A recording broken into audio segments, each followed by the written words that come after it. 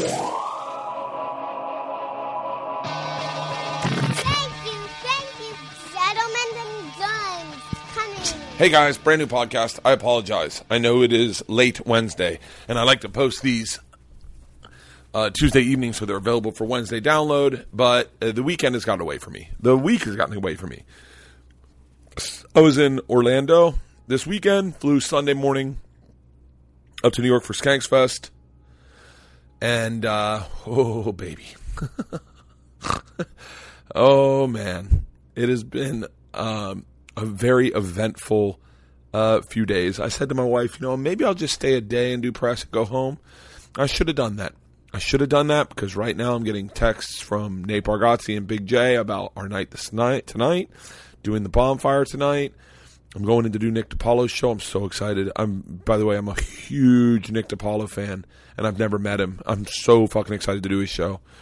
I'm just trying to stay sober enough to do it. Been doing Jim and Sam every morning. Sam and I went and saw a screening of a movie that I can't talk about because I found out later. But it's been a great, great, great trip. I am blessed to have these people as friends. I was talking to Ron Bennington about it. I was with Ron and Gail and Chris on Ron's show, and I'm very blessed to know the funniest human beings in the world. I'm very, very, very blessed to have a podcast where I can sit and talk with them for 3 hours and then share it with you guys. I'm blessed. I'm so blessed. That's all I can say. I'm very grateful right now because all I've been doing is laughing my fucking dick off. Last night I was with Sal from Impractical Jokers. I'll be doing his cruise. If you want to have a good time, I'm shocked there's still tickets available for that cruise. Sal, me, Big J, Nate Bargatze, Joe DeRosa, and Adam Devine. Adam, I'm sure is the one most famous of all of us, but he is from Pitch Perfect. He's a big actor, Workaholics. I love Workaholics. Just so cool. We're staying, by the way, across the street from each other in Soho, and I texted him. He's like, oh, yeah. And I was like, hey, come hang out. We're at the stand. He was like, sure. And he came in and hang out, and we judged a roast battle. Kimberly Congdon murdered, Zach D'Amico murdered, everyone. It's just so, yeah. So I tried to post Mickey Gall this morning. I did, and it didn't work. I apologize. It is my fault. I fucking suck, okay? What happened is I had apparently moved Mickey Gall's into my computer thinking this will post and didn't realize that we had hit pause at one part in the podcast, and so I had just half of the interview. I have an hour, and we did like a 3-hour podcast. So I'll post that next week. That one will be coming out next week. Mickey, if anyone can reach out to Mickey, or I'll text him. I texted him this morning saying I was posting it, and then it didn't happen. But Mickey, I sincerely apologize that I've been holding on to this podcast. Everyone always asks, why can't you just post it? Well, because I have friends also in comedy who are using my podcast to promote their things. Mark Norman came on my podcast. He had a special on Comedy Central. Steve Byrne had a special come out. Everyone's had specials come out. Moshe and Natasha have a tour they wanted to promote. And so it obviously, just like a evergreen great podcast, can sit in the can and wait until it comes out. So Mickey didn't have anything urgent to promote, so I've been waiting on it. So Mickey's coming out next week, and today is Jon Reep. I guess I'm not doing this read perfect. Jon Reep, if you don't know, is winner of I'll tell that at the end. Let's do tour dates real quick. I'm worried about this fucking Australian tour. If this is how I behave when I'm left to my own devices, I'm fucking screwed. I need someone to go to Australia with me. I need that to happen. So I'm going to kind of I want my wife to go. Columbus Funny Bone, July 7th and 8th. Of course, I'll be in Omaha this Friday, Calling Sick to Work show. Cherokee Casino, Saturday. Both those are sold out. That's a brag right there. That is a legit brag. On July 11th, First We Feast, Sean Evans and I did these hangover cures. We just ended up getting drunk. Oh, shit. I did Jesus and Miro. Fucking shout out to the Bodega Boys. Oh, fuck. That was fun as fuck. It was one of my favorite things. Obviously, I'm a fan of shit first, and that's how I find the stuff I want to do. man, I want more people on Jesus Miro. I'm trying to get Tommy Buns on, but I think, I don't know. It was a great, great time. So thank you to Jesus and Miro for having me on and being as cool as you were. And I'm going to try to get them on the podcast. So hit them up. Tell them when they come to LA, they got to do the Burtcast. Come out to the Man Cave. They are funny as fuck. So that's out. You can go see that. Pittsburgh Improv, July 20th through 22nd. Cleveland at Hilarities, the 27th through 29th. By the way, Mark Normand is in Cleveland, I think, in a couple weeks. So check out Hilarities. Go see Mark. He is fucking phenomenally funny. I did radio with him this morning, and he fucking had me floored. Houston Improv, Brea Improv, Stand Up Live. Big J. Oakson just texted me. I'm going to the bonfire right now. And Singapore on the 9th of September, Perth the 11th of September, Sydney the 13th, Melbourne the 14th, Sydney the 16th, Brisbane the 18th, DC Improv, and that, I mean, fuck it, we'll do the whole goddamn year. Comic Strick Edmonton. I'm doing a college, I guess. Chicago, Impractical Jokers Cruise in November for my birthday. All right, let's start the podcast. Today's guest is Jon Reep. Jon Reep won Last Comic Standing 5, I'm guessing, 6, maybe 7. Jon Reep is the guy from those Hemi commercials. Hey, that thing got a Hemi? You remember him? Yup. That we talk about that on the podcast. We talk about Last Comic Standing, and we get drunk as fuck. So it's fitting that in this debaucherous New York weekend that I've crammed into a week, I'm getting a text from Nate Bargatze and Big J right now about partying tonight, and I'm nervous. My only thing that would have made this better is Doug Stanhope. By the way, people are getting added to the Impractical Jokers cruise. I'm not going to say names, but it will be all your favorite comics on that fucking cruise. And don't think, if I'm not only doing that cruise, that one day I can do a cruise. I'm so excited about this fucking cruise. Sal is so fucking hilarious. I got to get him on the podcast. Today's podcast is with Jon Reep. Jon Reep was in those Hemi commercials. I've already said this, I think. He won Last Comic Standing. He is a great comic who I've known for a very long time, and we live right around the corner, and we come over and we get fucked up. I think I definitely said all this already. I'm going to go down to the bar at the Soho Grand. Ooh, I shouldn't say where I'm staying. Guys, I'm staying at the Soho Grand. So I'm too lazy to edit it out. So we do, like we literally took 2 piss breaks. That's how great this podcast is. And we get hammered and we talk shit. And listen, if we talk shit about anybody and it comes off salty or messy, now I'm really adopting Jesus and Miro's language. Don't share it with anybody. Just keep it to your fucking self. Holy shit. Like, it's gossip. Fuck yeah. I love you with all my heart. I really mean that. Today's podcast, ladies and gentlemen, Jon Reep. This is the Burtcast. All right, now we're cooking. I've been in this place. I have no fucking idea. I moved in here. I could figure it out. I was probably 38. 10 years? 10 years? No, less than 10. Less than 10. Definitely less than 10. All right, talk again. Mic check. Yeah, you're Jon perfect. Reep here. Yes. Yeah, less than 10 years. Leanne just started a podcast, so all the levels are all fucked because she's like, I like to ride the levels. I'm like, you don't know what the fuck you're talking about. Like, you've never, like, yeah, she likes to listen Ride to them. And, yeah, like she's really producing. That's inside talk. No, the Barry one was really high. Were you ever represented by Barry? No, I did Last Comic Standing. I'm dying to talk to you about that. I'm dying to talk to you about whatever that. you want to do, buddy. I am so like... I am yours. One of the things I think that fascinates me most... Are we rolling right now? Yeah, okay, we're rolling. Good. One of the things that fascinates me the most in this business is Nick Thune told me about this thing called his Red Jacket show. Okay. It's like it's the show that changes your life. Okay. It's like the show that you do where all of a sudden people know your name. A career-changing moment. Career-changing moment. Yeah, gotcha. And I remember hanging out with you in the back of the Improv. And here in L.A.? Yeah. In the back of the Improv, this is probably 13 years ago, maybe. Yeah. It was a long time ago, and it was and then I'd see you at auditions, like commercial auditions. Yeah. And I knew you through that. I remember, I think me, you, and Dove tested for this Apple commercial a long, long time ago. Oh, wow. Yeah, I remember Dove had the line. Dove Davidoff? Yeah, Dove Davidoff. He had the line of the night. I pour heavy, and you're going to run into that. So we got Tito's here, and I got more Tito's. But Dove Davidoff had the line of the day. Someone's like, Dove's like, yeah, this is my 5th time reading for this, and they're like, what? And they're like, where did you first read? And he's like, New York. And they're like, oh, wow. They're like, wait, how long have they been casting this? And Dove goes, 7 years. And everyone laughed hysterically, including me. I was like, oh, what a line. Yeah. But I love Dove. But, yeah, Nick Thune has that. The red jacket moment, you're saying. Yeah. And then. Where it's like, for me, this is things are different now.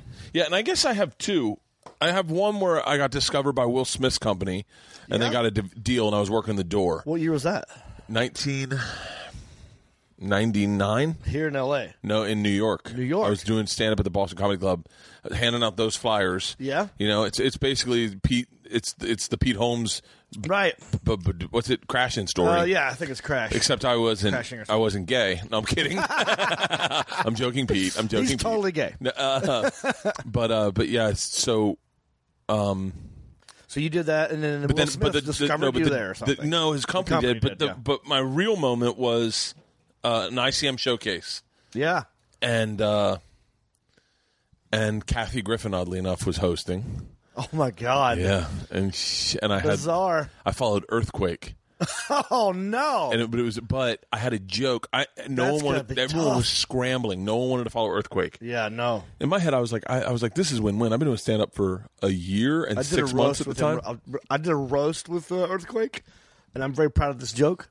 I called him Mudslide. So you had to follow that guy. It's tough to follow. He's very, very energetic, very black, very owns a room. Yeah, he fucking takes over. His name's Earthquake. Yeah, right. Man, I was so poor when we had to drive by. We had to throw the bullets. But so everyone was scrambling. No one wanted to follow him. Nick Swartzen left. He left totally. He was like, I'm not doing the showcase, and he just left. And that's hilarious. And I remember being like, why would he do that? And then my other manager was like, Nick's very strategic about his career. Like, he doesn't just go up anytime. Right. And I was like, really? He's like, he wants to. It's really interesting. That's smart. I just did everything. I never said no to a thing. Right. And then I had a joke where my name was Bert. Bert was my joke. And then I was like, I don't want to hear my name during sex. And then I go, shh. And I'd always say, call me Quate or call me Lavernius, or I'd say a black dude's name. Okay. And I just went, shh, call me Earthquake. And the place exploded. Kathy Griffin was like, you just had a dream set.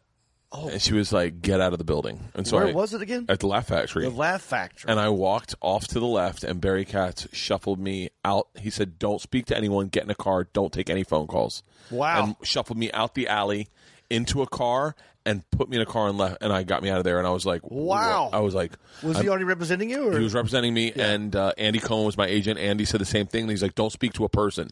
And dudes were jumping over them. No lie. Like, Bert, I have a script I want you to read. And I was like, wow. I got in the car, I called my buddy Miles Mosley, called me just randomly from Atlanta.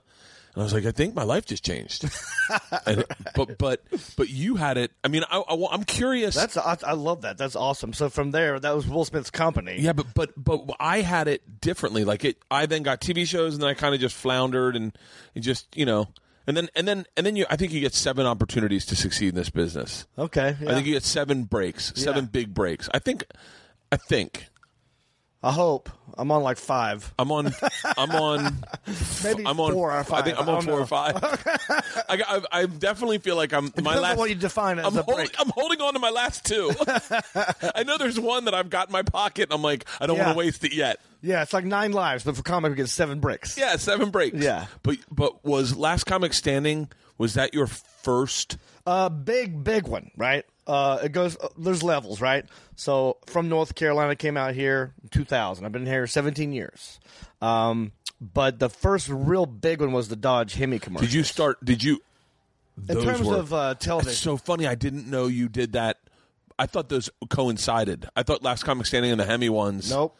It looks that way though. Yeah, you don't know. Yeah, it all runs together. So I've been doing stand-up like as my only source of income since 1998. Quit my job in 98. What were you doing? I was working at a TV station. Yep. Really? I was working at PBS in North Carolina. Boring. It was like UNC TV. We did boring shows like Legislative Weekend Review, snooze fests. But the good part was I learned a little bit about the TV business, behind the scenes. Were you like just like a PA? I was like a teleprompter guy, holding a boom mic. Actually, I was the assistant director for one show, but then I was also doing stand-up at night, and that's what I really wanted to do. But, I didn't think it was going to turn into a career. I was just trying to get laid. Yeah. So that's how girls will see me. If I get up there and they laugh. Dude, it was such a simple equation back then. Yeah. Like, I remember doing it in New York. But I remember guys that cashed in on that. They were like, this is how I'm going to get pussy. And then that's all they focused on. Well, that's how anything gets invented by dudes. Yeah. It's a motivation for all things. Yeah. And then some of those guys mortgaged their careers to get laid. Yeah. And didn't write new stuff. And They go, this is all I need. Yeah. I'm still getting laid off this hour from 10 years ago. And then you find someone like Mark Norman who's getting so much pussy. I know he's got a girlfriend, but notoriously, but he's still writing good jokes. You're like, motherfucker. Yeah. So you started in North Carolina at Charlie Goodnight's Comedy Club. I've always wanted to do Charlie Goodnight's. You've never been there? No. You would love it. You would kill there. Really? I mean, you kill anywhere, but that room is a cakewalk. It is. You will destroy. Really? It's one of my favorite rooms, not just because I started there. Like, my favorite is that one. Zany's in Nashville. Zany's in Nashville is so fucking good. I love that one. And Denver Comedy Works downtown. I just did. I'd always wanted to get in there, and I guess I'd always done the Denver Improv, and then I wanted to go to the other one, and I don't think she had an open week, so she threw me a Sunday. Okay, and so I'm doing a Sunday. You're going there. I'm going to doing the Sunday. Like someone Comedy left. Works. Yeah, Comedy Works, and that'll be your first time there. Yeah. Oh, dude, you're gonna love it. In August 27th and now 28th. I think we sold out Sunday, so we're doing Monday too. Oh, dude. Yeah. You're going to love it. It's underground. It's like you go downstairs. Attell recorded Skanks for the Memories there. It's the best album ever. It's the best comedy album ever written. And I would hear that, and I would imagine what that room looked like. Yeah. It's so good. And Raleigh's a little bit like that. It's not underground, but it's just the audiences are just everyone's in a good mood. It's like San Diego. Yeah. Everyone's just happy. So I started there, and then when I got here in 2000, so the first big thing I did was probably the Dodge Hemi commercials. I moved here. That was fucking huge. I got invited to the Just for Laughs festival in 99, 2000. I was the year after Dane Cook got that. A dude named Chicken. Do you know this dude? Michael Roof killed himself. Yep. Dude, Yeah. I want to do a documentary on that motherfucker. Dude. He used to destroy. He used to destroy, but But it's also kind of weird. very minimal material. Yeah, he's very fucked up. This is what it looks like when you dodge a pitch. He'd go up there and wash. I remember him washing his hair on stage, and that's all he did. And it was killing. I watched. I'm like, what is he? How's he doing this? He had a really good friend. They were on. I think he was a writer on Hype. You remember Hype? Yeah. I think he was either a writer or an actor on Hype, but they shot a short of Michael of Chicken as Wonder Woman. Okay. Who didn't know that it was a man. I don't know what the short was. All I know is that cocaine was involved. Okay. And when they showed it to me, or one of the, I don't know if Michael Roof or Chicken was there. Yeah. When the guy that made it showed it to me, he's like, just smiling. He goes, "That's real cocaine." And I was like, "Yeah, I believe it. I'll take it." But you did a good Bobby Knight impression. I remember that going like, that's pretty damn good. It's an interesting. Oh yeah. Oh, I guess just storming around the stage. He's just pissed. Yeah. But so I went to Montreal after Chicken got that huge development deal. Like what, $500,000? So for those people that don't know, that he is technically the person that ruined the development. Yes, that is common knowledge. Yes, that across the board. Right. By the way, that was the same year I got my deal with Will Smith. Oh, no kidding. That was the exact same year because Frank Caliendo got a deal. Yep. Chicken got a deal. I got a deal. Gary Goldman got a deal. Wow. And from then different companies. From different companies. Yeah. Well, Dude, it's such a small world. It really is. So I did well to just the new faces, good enough to move out here and think, well, I had meetings with Ron Howard's Imagine Shut up. company, and I had CBS was like wanting to meet. I didn't have an agent. I had nobody. Oh, how fucking great is that? Well, that's actually perfect because I'm like, everyone wanted to talk to me, and I'm like, sure, And I took all these meetings, and they all said pretty much the same thing. Like, well, we can't understand what you're saying. Right, because you repeat that. We need subtitles for you. There's a great story of Mike Epps doing that at what was the black channel, but it wasn't black. BET. No. The other one was like WB or UPN. WB. UPN. Oh my God. And the guy, it was a white executive, and this is how the story goes. And this is what Mike told me. Yeah. This is a long time ago. I've run into Mike since then, and every time I have to reintroduce myself. And by the way, I partied with this guy probably every other night, every 3 nights for a year. Yeah, I mean, many nights. Bird Crusher, good to meet you. Many nights. We ended up in my apartment. Me, him, and my roommate. Just killing the minibar. Just destroying booze and just talking and listening to Mike tell stories. Yeah. And every time I ran into him with Billy Gardell one time at an airport. I was like, "What's up, Mike?"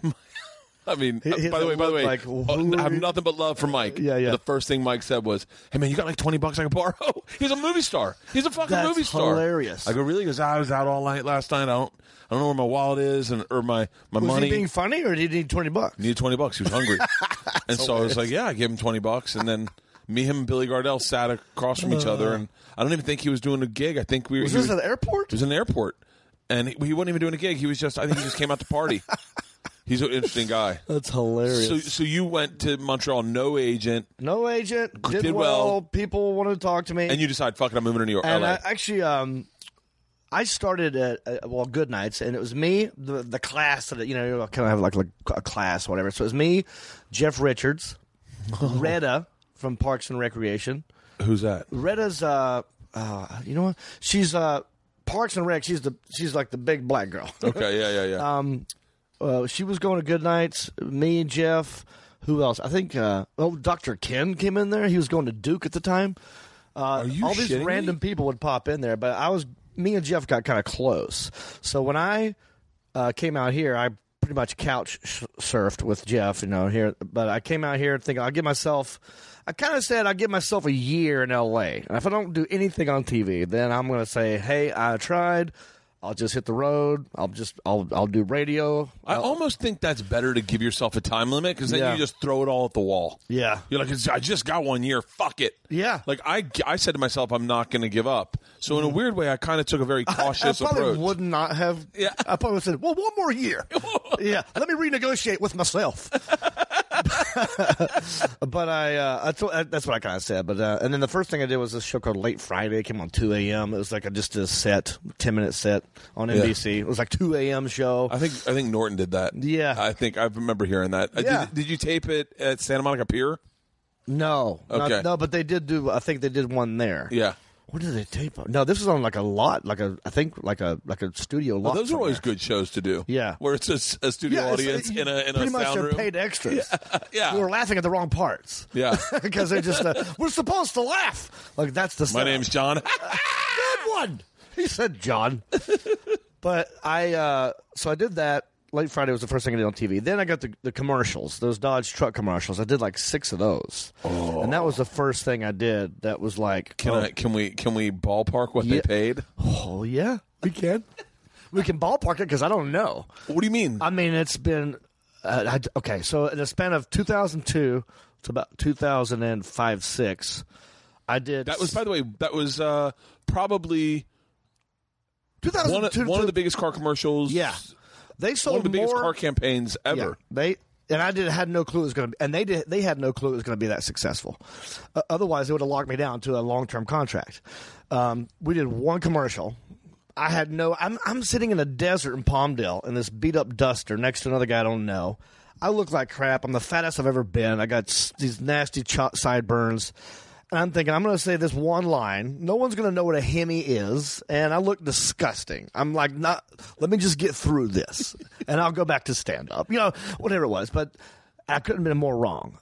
They were like, there are big motorheads, gear guys, car guys who love the Hemi engine back when Richard Petty won all those NASCAR races, and they outlawed it for a while, and now they're reintroducing it into a truck. So this Hemi engine has been gone for years, and all of a sudden here's this redneck who pulls up in a beat up Duster next to a truck, and I'm the face that's reintroducing this engine, and they sold more trucks. Someone told me this statistic. I forgot exactly what it was, but they said in terms of a commercial selling the product in the automotive world, nothing's ever been done like that. So they made 6 of them, but they didn't know they didn't know they'd be that successful. So I did the one. All you had to say was 4 words. That thing got a Hemi. 5 words. I should have said hey before it. Hey, that thing got a Hemi. Yeah, hey. For your listeners, I did 6 of them. I'll do all 6 of them real fast. This is a montage. Here we go. Hey, that thing got a Hemi. You about to find out. Come on, man, floor it. Get me closer. I smell a Hemi. That can't be good. Sweet. That's all 6. Bought me a condo. Shut up. Shut up. So this is at the very beginning, because I mean, just so people know, Dimitri Martin and I started together technically. I wouldn't say we really did, but we were friends and we hung out. And Dimitri, by the way, he's got a movie out I want to see. But Dimitri has always been very savvy. He's always been very insightful. He's very playful. He's very childish. Yeah, like he likes the fun of comedy. He's not like he's a little bit of a nerd. I think he'd admit that. I did Bonnaroo with him, so I know him a little bit. Yeah, he's a fun guy. Yeah. He's a great guy. But I remember him telling me, he's like, dude, if you get one commercial, Judah did some Snickers commercial, and he got like $125,000. But Judah was a commercial actor, so they wanted him, so they give you like a initial buy. It starts off low, like you get. I think I got paid. I want to say, and I really don't remember. It's been a while, but I want to say whatever the minimum was for an actor, like a no name is what I got. So what was that, $5,000 for like the weekend? $5,000, and then residuals, right? You got the residuals? Well, that's where you made your money. That fucking thing ran everywhere. That's what made the money. Because it's just $5,000 for the weekend. So you get $5,000 and then you do it, and then. But then, because they didn't lock me down to a contract, my agent, who thinks he's Jeremy Piven from Entourage of the commercial world, he's like, "Well, you got to pay the piper. We gotta get more dough for this guy. He's a stand-up. He's killing." So I used the Hemi thing to actually boost the ticket sales. So it'd be like Jon Reep, Hemi guy from that commercial. Shut up. And people would, just curiosity be like, well, let me go see what this guy's all about. But they didn't know I was a stand-up. So they didn't know what to get into. But if they were smart, they would have locked me down to a long-term contract, because every time I did a commercial, and they didn't do. If they were smart, they would have said, okay, we'll do the one. That was good. Let's lock him down for 3 more. Nope. It was one at a time every time. And it just kept going up because they had no idea what they were doing. And that residual check is showing up like weekly. That mailbox money. Well, here's this, but your listeners might not. But like it goes in 13-week cycles. So that first residual check, let's say it airs in every state in the country. That first one you get is the biggest one. Then the second one is a little bit lower because they're second buys. It's not like it's the newness of a commercial is what it's expensive, right? But if it goes to 14 weeks, like they don't do this anymore. If you notice commercials now, no one watches them. We all fast forward through them. This is before TiVo, so I got kind of lucky. Oh fuck! But this is before you TiVo. had to watch me. You had to see my face, whether you liked me or not. It was on every damn channel. I remember being in a bar. This is the first time I saw myself on TV. I was in, I want to say St. Louis. Yeah. And I was doing a college gig, and I just started playing fantasy football.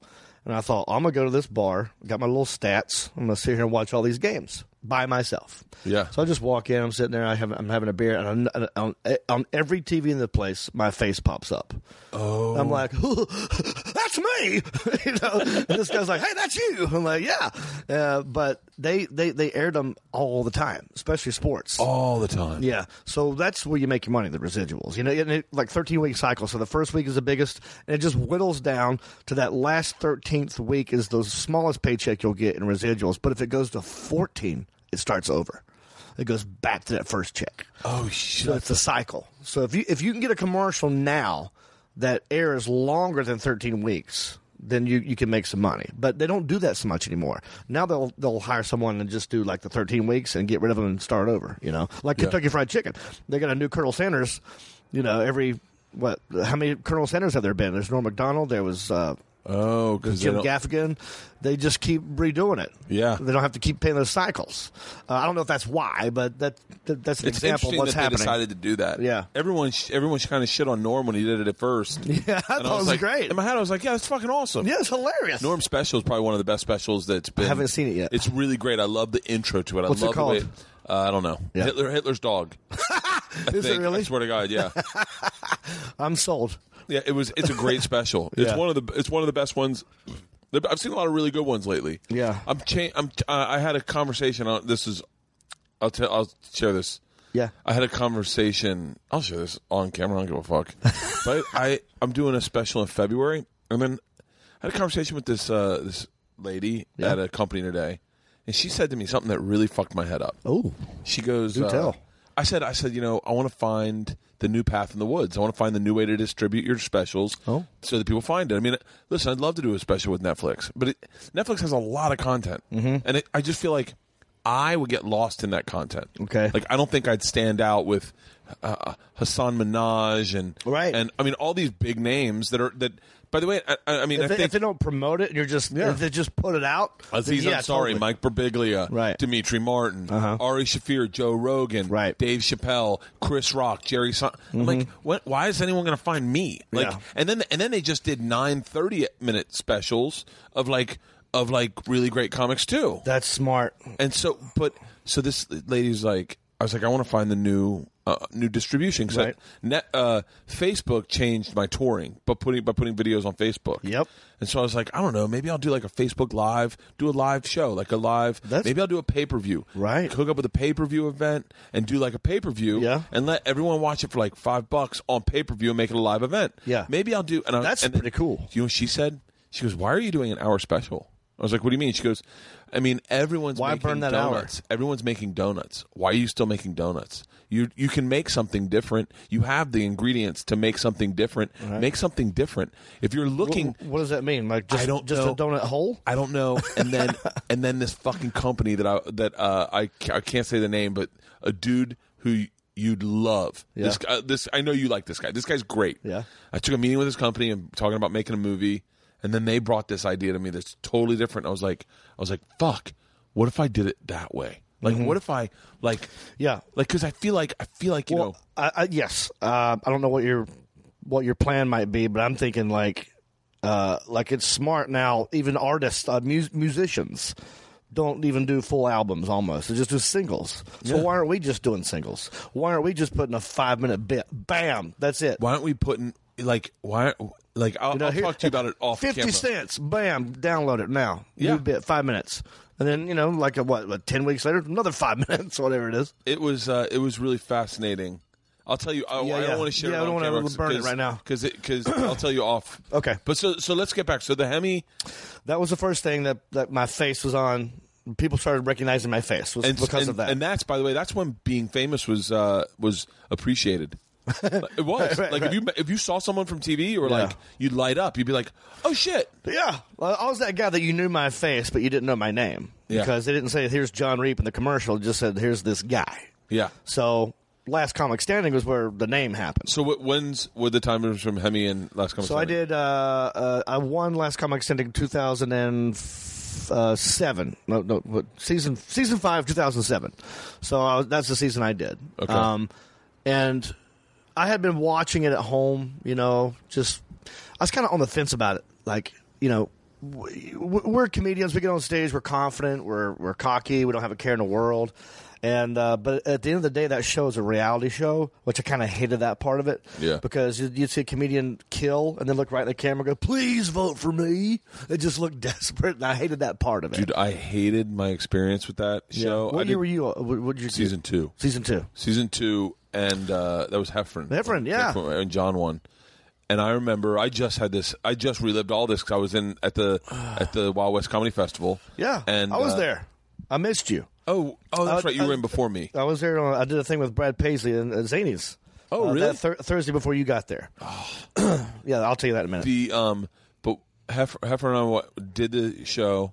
We flew in from L.A. and we did our audition there In Nashville. In Nashville, okay. And Barry called me and said you need to fly to Nashville, and I guess whoever was the executive producer at the time called John and said you need to fly to Nashville. Okay. And so we both flew to Nashville. Wow. Circumnavigated the line, auditioned, got passed, then moved on to the next round, and then went outside the back, and it was just me and him, and he was like, this could be really big for us, and I was like, yeah, and then he's like, what's your? I don't know if he was this savvy to it, but he was like, what's your character? Like, what's your right? Like, I don't know. That's a legitimate question from him. Yeah, like, and I said, what do you mean? And he's like, well, like, are we just both like 30-year-old white guys? Right. I was like, oh fuck. Yeah, and then I was like, I didn't look at him as competition at all. I really didn't. I was like, and then we went down to this bar and we had a beer right at the end. I don't think that bar's there anymore. And we had a beer and we talked, and he was like, yeah, like.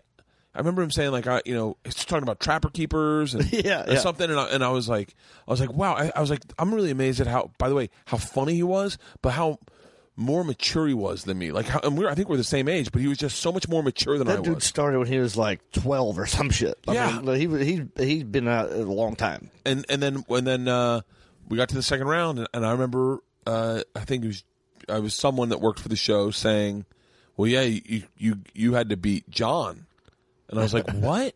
And they're like, yeah, well, you weren't in competition with like Alonzo or Ant, or it was like you, John, and Gary Goldman. Oh, and I was like, someone told you that? Yeah, and I was like, wow. Oh, really? And they're like, yeah. Well, like, you're not going to beat Kathleen Madigan. Like, we got to take a chick. We got to take a black dude. Yep. We got to take a gay guy. We got to take a fat guy. Because it's a reality show. Yeah, and I went. Did you guys your season? Was there a house involved? There was. Yeah. Okay. But that was one of those moments where I was like, I remember 13 million people watched the episode I was on, and I went to the airport the next day. I just had Georgia, and in the episode I was like you said, please, I need this. I got a baby coming. Yeah. I hated that part of it. Oh. So I'd sit at home, watch this show. I saw John. Didn't know him at the time, but I'd watch this show. I'm like, I don't know.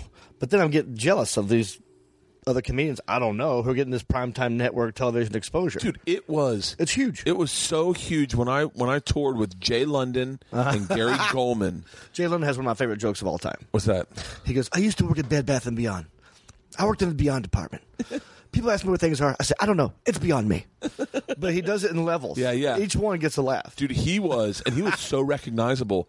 I would be walking down the street with them we would at Albuquerque and Richmond, and they would just get recognized like fucking crazy. Yeah. They were sold out every fucking show. Wow. Like 2 Thursday, 2 Friday, 2 Saturday, 2 Sunday. Wow. And Gary was, by the way, till the day I die, I just had Georgia. I was featuring. I was getting $700 a week on the road. Yep.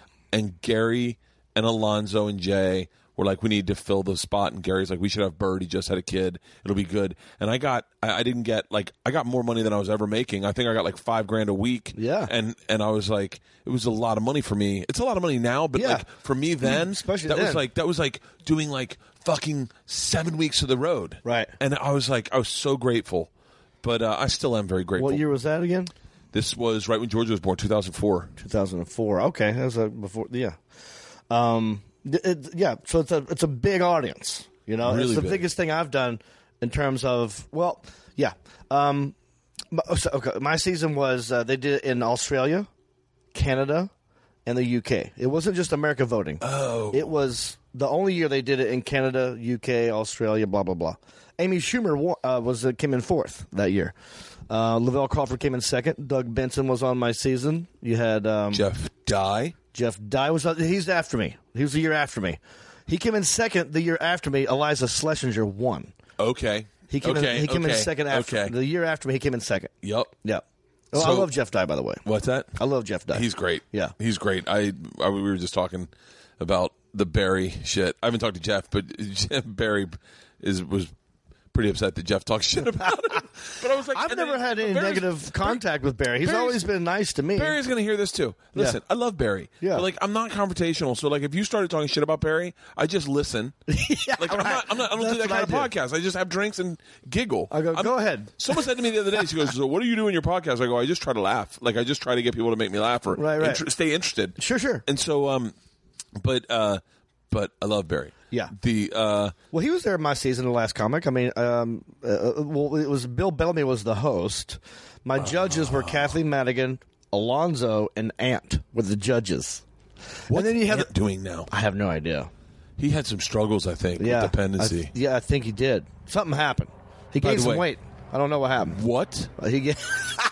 Right? I'm not sure what it was, but I know he's been dabbling or struggling with something. I ran into him. By the way, Ant was and I say this, and if you hear this, I hope you understand. Ant, good to meet you, buddy. I like Ant. He was always nice to me. He was a dick to me. Was he? Yeah. Well, hold on. When we first did Last Comic Standing, he knew the game. Like, he knew how to play the game. Right. And he was like, confrontation. Oh, yeah, that's what gets you on. That's what gets you on the TV. Yeah, we got to get. Otherwise, you're getting cut out. Yeah, confrontation. Spill it all because it's a reality show. And I guess I maybe I said something. I don't remember. I was drunk. Yeah, I was eating a lot of Xanax at the time, and I went to the interview, and they're like, the day of the competition, and they're like, so the guy you're gunning for is Ant, and I was like, what? And they're like, gunning for? Like, you have a problem with gay people? And I was like, huh? Excuse me? And they're like, you have a problem with gay people? And I'm like, oh, no. And they're like, well, like, say you have a problem with Ant. That's that question where it's like, so why did you kill those children? Yeah. Like, what children? Huh? I killed children, and then they use that. So right. I didn't like Ant because of that. It really bothered me that he would use me to succeed. It just bothered me. Yeah. And then I ran into him at an airport one time, and we sat and we just talked. Yeah. And he was very sweet, and he was very grounded at the time. And I mean, in terms of that show, he was pretty smart. He was really fucking smart. Yeah. And Rogan called him out for stealing a joke from Boiler Room. Oh, I didn't know that. Yeah, like Rogan's like, and then Buddy Hackett fucking confronted Rogan. Buddy Hackett? And he goes, he does it good. He does it good. Of all people in the world. And Rogan's like, no, you can't do other people's material. And Buddy goes, of course you can. And everyone's just sitting back like. Wait, Buddy Hackett was on the show? Buddy Hackett said to Rogan, you can. He was the judges. It was Rogan, someone, and Buddy Hackett. Wow. And Rogan's like, dude, I want to look that up. Oh, dude. He's like, Rogan goes, you can't do other people's material. And Ant's like, I wrote that. And he goes, no, you didn't. That's from Boiler Room. I watched the movie. And then Ant's like, I wrote it. And then Buddy Hackett goes, it doesn't matter. He did it better. You can do other people's material. And everyone's like, no, you can't. Yeah, it's a little taboo. But sorry, I keep interrupting you. So no, in terms of strategy, I'll chime in. Okay, so I knew that I was going to be the redneck. Yeah, right. I auditioned in L.A. So at the Improv, and I went down there. And I'm thinking, all right, should I amp it up? Should I just, this is how I sound. Yeah. But sometimes I get on stage, it just kind of comes out. Like, it just, because it's nervous energy and you want to be funny at all times. You also don't know how, like, I say things a certain way on stage. Like, the other day it's not even on conscious sometimes. I don't even know why I do it. Sometimes I sound like a little jazzy, I think. Like, someone said to me the other day that I've told this machine story for fucking 4 years. Yeah. And I always say this teacher comes back to our cabin. She swings the door open. She did not speak English. She did not speak Russian. She was not. Like, I always say did not. And they're like, why don't you just say didn't? Like, and I go, well, it's smart to say did not. Because you didn't can sound like did. So you want to say did not. You want to make sure they know that. It's so funny. I never even thought through it. But like, and I noticed that sometimes I sound different on stage. Yeah. Like Jay Larson sounds a lot more Boston-y on stage. Yeah. But he also sounds a lot more Boston-y drunk. Right. Like, and that's what happens to me too. Like, I'll get a couple drinks in me, and then this is, as we continue this, I'll probably get more Southern as we go along. Yeah. Because the booze will kick in, but that's what happens. But I knew when I went down there, Zach's joke about that? Huh? Did you ever hear Zach's joke about that? Zach who? Galifianakis? No, what did he say? Because I'm from North Carolina. You don't hear that until I start drinking, and my accent comes out, and I start saying like words like y'all, and then he said the N-word. Yeah. And y'all N-words get off my porch. Yeah. Dude, he has the best racist joke of all time. Which one's that? By the way, do not. Apparently, I'm afraid to say it. You can't say the N-word at all. know. I mean, like, you can. I don't give a fuck. I don't think anyone listening to this podcast gives a fuck. But then you go down. I'm going to quote another comedian. Yeah. So it's not me saying. Yeah. Okay, good. I love this fucking joke because it's genius, and not because it's racist, because it's hilarious. Yeah. So Zach's very soft spoken. He plays the piano. You know, he's just got jokes, right? He's just sitting there playing jokes, and he's playing the piano, and he goes, "I used a racial slur the other day, and I'm not happy about it." And he goes, "But it's not what you think." He goes, "I used," he said, "I used the term sand nigger." And right there, the audience goes like, "Ooh." Yes. And he goes, No. Hear me out. It's not what you think. What I said was, get off the sand, nigger. Volleyball is for white people. And he slams the keyboard down and goes, "That is a genius joke." Like he defends himself right then and there. I was around. That's not Jon Reep, by the way. You were around at that time when him and Sarah were just pushing boundaries with race, really pushing boundaries. Yeah. And it was so fun to watch them. Yeah. And there are people that I'm sure are listening to this who go, "It's not funny. I don't know why you're laughing." Right. You're and I read all the stuff about the Bill Maher. I read people's opinion, Sure. but like, I don't know.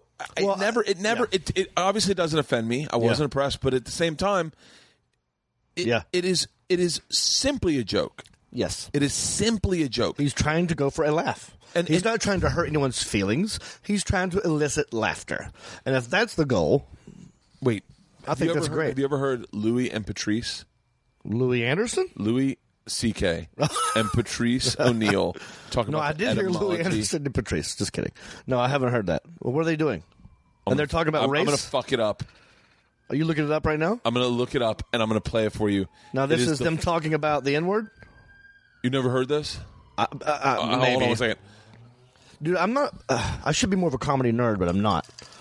This is... I'm a big comedy nerd. Yeah. Okay, you ready?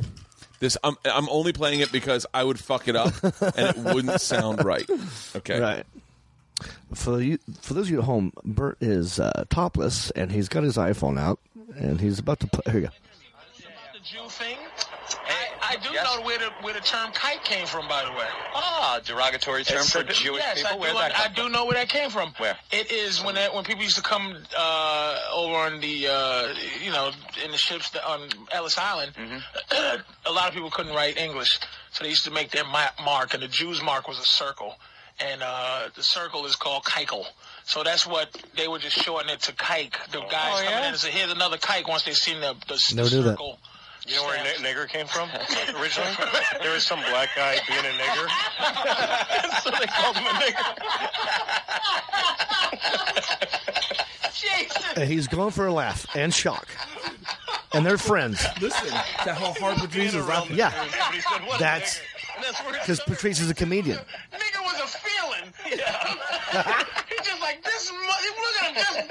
Yeah, wasn't some wordplay. Just blurting out a sound and it came out like that. Just the guy was being such a nigger that it fucking made someone say the word. Oh, it's funny. I remember where I was when I heard that, and I was howling fucking laughing. And by the way, definitely, I don't have a racist bone in my body. I'm regular like everyone else. Yeah. But I'm not racist at all. Sure. I give two fucks. Yeah, I don't care. I give two fucks. I don't give all a shit. I care. I'm such a narcissist. All I care about is me. Dude, that's right. That's a good way. That's a perfect way of saying it. Because I'm the same way. But I'm from the South, so people think I might be. And this accent, it comes with those tones. Yeah. So I have to be extra careful. How did we get into this? How did we get into this? I don't know. Oh, we were talking about the improv. My audition at the improv for the last. Yeah. Circle of life.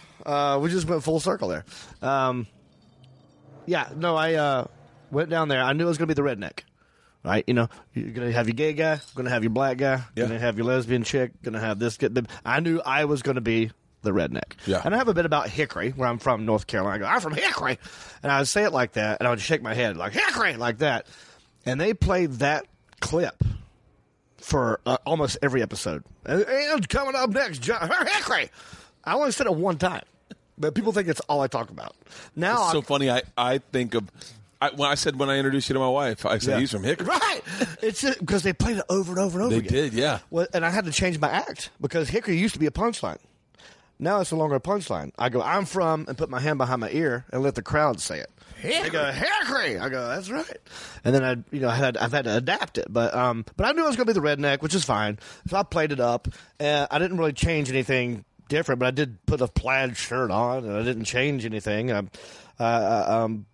But strategic wise, right? So I knew it was a reality show as well.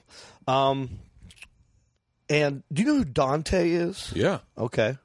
I don't know him personally. Right. So he was on my season. He was in the top 10. And on that show, you have to say you have to go in a confessional booth and look at the camera. And go, I know I'm funnier than, and challenge someone. Right? Yeah. That's such a weird thing. Like I think it in my head, but I don't say it out loud. Right? No, that's 100% right. So in the top 10, I mean, and people. So it was me. Jerry D from Canada, by the way, who's killing it in Canada right now, murdering it. Like he's in the 7th season of his own sitcom. In Canada, he tweeted out, "Hey Calgary, go check out this guy. He's really funny," and all my shows sold out. He came to see me in Naples. Really? Yeah, I was doing that room in Naples called Off the Hook. Yeah, Captain Brian's, and he has a house in Naples and happened to be visiting and popped in. So it was fun to see him again. But he was on my season. Lavelle, Amy, Ralph Harris. But, like, all these people in the top 10 were kind of, like, shunning Dante. Like, these guys hack. We don't like him. He just does these old impressions that have been around since the 80s and blah, blah, blah, blah. And I'm the kind of guy that, I mean, I might judge what you do on stage, but if you're nice to me one-on-one, I'll give you a shot. Like, I'm not an asshole. I'm just like, if you're nice to me, I can be nice to you. We can have a beer. I don't need to respect what you do on stage. Now, listen, I say that with very bated. Yes. It definitely helps. Yes. Like, totally. It totally helps. But like, if I'm going to spend a weekend with you, why be a dick? I'm not going to avoid you. If I'm spending a weekend with you, by the way, I probably won't watch your act because like I just go, right. I want to like you. I'll go. I didn't see it. Like there's a guy that I think is really fucking funny. Yeah. And I won't say his name, but I've worked with him before. And right now, everyone's scrambling that's worked with me. They're like, is it me? No, it's not. but right. I have not watched his act only because I caught a little bit of it, and I was like, oh, that's so not who he is. Right. I was like, but he's very young in comedy, so he doesn't know what he's doing. That's fine. And so I was like, oh, I don't want to, because he's really fucking funny to be around. Right. He doesn't understand why he's funny yet. Okay. Well, that happens. Yeah. So that's how I not judged, I guess, Dante. So, like, I was the only guy kind of, like, talking to him, Yeah. And so I told somewhere in the process of being on the top 5 of, or top 10 of Last Comic Standing, I told Dante, I go, like, I'm kind of worried about this confessional where you have to challenge someone because, and I kind of fibbed a little bit. I go, dude, I mean, I kill in the South. Like, these Dodge commercials. And by the way, I was on a sitcom for 2 seasons called Rodney. Rodney Carrington is a big... I want to ask you about Rodney Carrington, but let's put a pin in that. So I was on that. So I was doing well in the South before Last Comic Standing. Yeah. As selling tickets and being a headliner. So I told him, I was like, I feel kind of sorry for whoever has to say at some point, I know I'm funnier than Jon Reep, because the South won't vote for that guy. They're gonna hate that person. And I was being honest, but I also was like putting that seed in his head. Yeah. And then so he went and told everybody, like, dude, I wouldn't say anything. No one person, I forgot who it was though. I coasted to the top 5. No one challenged me. Like, I didn't even have to perform. Are you serious? Until the top 5. Like, with the audition, and you that's perform. Great because you're bringing a material there. That's right. So I didn't burn any material until I got to the top 5, and I'm like, I got easy. I got these 7 minutes, 5 minutes, 3 minutes, whatever it is. Yeah. Ready to roll. And So he put that seed in other people's head. Like, I wouldn't say anything about Jon because he kills in the South, and and the South votes. They're the ones who elect presidents. That's legit. So they're who actually votes. going to vote. So New York ain't voting; they even watch it. So I wouldn't challenge And Reep. Amy Schumer's sitting there going, "Fuck, that's New York and LA is my act." Yeah, It's not like Yeah. now obviously she kills everywhere, but I tell people this is my little joke. Now I say she's winning now. Not only is she beating me now. She's beating anyone who's ever been on the show, including the hosts and the judges. Like she's so and the big. producers. And the producers. That's right. And the people that worked at the network. Oh yeah, she's just She was. I And did she's a hilarious, I by did the a way. reality show with her called Reality Bites Back, and I remember that. yeah, and That was good. I was amazed Who was the at host? how Was savvy. that Ian? No, it was What's his Michael name? Ian Black. Michael Ian Black. Yeah, that's what I meant to say. She was so good at Yeah. being on a reality show. Oh, she's quick-witted. She was so like Like the improv skills are on point. she was so good at the gameplay. Oh yeah. Oh yeah. She Like was. she was so good at making friends and getting in and Oh. and by the way, I We hope talked this about doesn't- alliances on my season, quietly behind the doors. she was One of my favorite moments. I got to tell you this. So we did challenges, right? We didn't have to live in a house my season, thank God.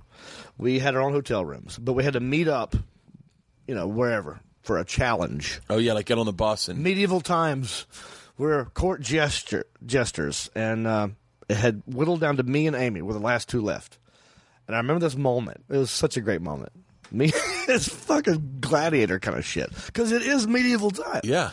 And we're in these stupid outfits. We're not introduced yet. We're behind the curtain. We're about to come out into this huge arena on sand, and we're both like we're both like in our heads like, okay, I'm gonna do this. I'm gonna do this. And she kind of looks over to me and she goes, "If you don't vote against me, I won't vote against you." I go, "Deal." And we fist bumped and we went out. It was a fucking cool moment. So she's wait- been good at that. She's So always she's smart. What was the like? It was you versus her, and there were people. We had to come out as court jesters and Yeah. entertain these people. I mean, you've seen medieval times. Yeah. It's a One of big my ass favorite places. sandlot. One of my favorite places in the world, by Thank the you. way. Yeah. I love medieval times. I need to go back. I miss it. Oh, I went there for my birthday like 2 years in a row. There's another one. There's another place like it. It's not medieval times. It's something like pirates, though. Oh yeah, I want to Been go to that one too. in Myrtle Oh, Beach. Yeah, Go to that one. It's great. But so we had to go out and do. And you two were the 3 last minutes. ones. It had whittled down to us two. I mean, it was we were introduced at the same time, and then I did a set on this side, and she did a set on this side. It was like red versus blue. If you like Jon, hold up the red sign. If you like blue, hold up the Yeah. If you like Amy, hold the blue sign. So that's what that was, and that was a cool moment where we had right there, like, don't vote for me, I won't vote for you. But that she's very strategic. In that back She's, then. I will say that she is a lot. I think I've heard her say this on podcasts, so I'm not calling her out on this or anything. Sure. But she is a lot more savvy in this business. Oh, yeah. I think I got into this to be a stand-up and Yeah. just to do stand-up. I think she was like, I could definitely do that. Yeah. I could also do this. Yeah. I could also do a lot of things. Yeah. Like I want to write a book. I want to. Yeah. I want to speak for women. I want to get up. She's meant to be what she is right now because she's always had that level. As far as I know, now I only know her from my season. I didn't know her before that. But Yeah. Well, I'll tell you right now, and I'll say this wholeheartedly: they would have broken me by now. If I was her, Yeah. they would have broken me. Oh yeah, I would have been. I'd couldn't been handle gone. that. Man. I can't do it. I think to myself, I said to. Do you think? Okay, go ahead. Go ahead. No, say it. No, is there part of you because of that you don't always put your foot all the way on the gas? You just kind of go like. I definitely. Because I'm that way. I definitely have a little bit of a like I got offered a theater tour this year. Yep. And I was like, nah. I was like, I'm comfortable in the clubs. Yeah. Like I didn't like the offer per se, and I talked about this with Barry. It's a different, whole different vehicle. It's a different thing, and you're presenting yourself as a different person. Yeah. Like I like my approachability. I like the fact that I Yeah. drink with the crowd after the show. Yeah. I like that we hang out. I mean, it's what I liked about the road when I was younger, and I didn't stop liking it. Yeah. I agree. I think part of me at times I would love to go in and do a theater and then bounce. Yeah. I would love to be on private jets. It's nice to go one in and out, but then again, you're right. There's something cool about like being there from a Thursday to a Sunday, getting to know all the staff, drinking with everybody, and having friends in every city in this country. It is. I kind of feel that way. It's really cool when you go back and you're like, hey, man, what's up, up? buddy? Like, Dayton's probably the one place where I've made the most friends. Do you know Jay Schneider? Jay's working with me in Kansas City. Shout out Jay Snyder, dude. I think Jay will admit this. Yeah, I was one of the first people to really pull him aside and go, "You're really funny." Oh, okay, You're good. Really, I said the funny. same thing. I don't know if I said this a long time ago, but back when he doesn't know how funny he is. He has no concept how funny he is. No, he's a fucking idiot. That's how little he knows how funny he is. He's perfect. He would tell me stories. Yeah. By the way, look up the Snyder twins. There was two of them, but his Jay just brother, went off on his own. Yeah, his brother kind of quit. His brother, by the way, both of them are hilarious. So they both used to. I mean, I gotta have Jay on a podcast. Identical twins. Identical twins. I've had Jay on a podcast before. We didn't it's say like the much. opposite of the Sklar brothers. These guys. One of my favorite Jay Snyder stories is he got arrested. Yes. One night. And he was going into jail. He had to go into jail like on Sunday. Yeah. And so Saturday night, he realizes he's got warrants out for him. Yeah. And so he's like, what I'll do is I'll get the tattoo that my brother has on his arm. Right. And do you know this story? No, I think I've heard something. I'll get the tattoo my brother has on his arm, and when I turn myself in, I'll say I'm my brother. Yeah. I'm saying I'm not. They've done that to each other. Yeah. So he goes to jail, and he's got the tattoo on his arm, and they go, Jay. And they're like, huh? Turns out his brother's in jail, too. his brother was in as Jay Snyder, and he was in it as his brother. Right. And they both sabotage each other. Yeah, they both sabotage each other.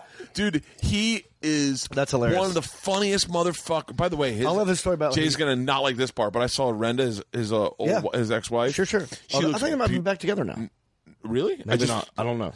She looks beautiful. I got to say that. Yeah. I saw her the other day. I love her. She made me a steak cake. It was my birthday when I was in Dayton.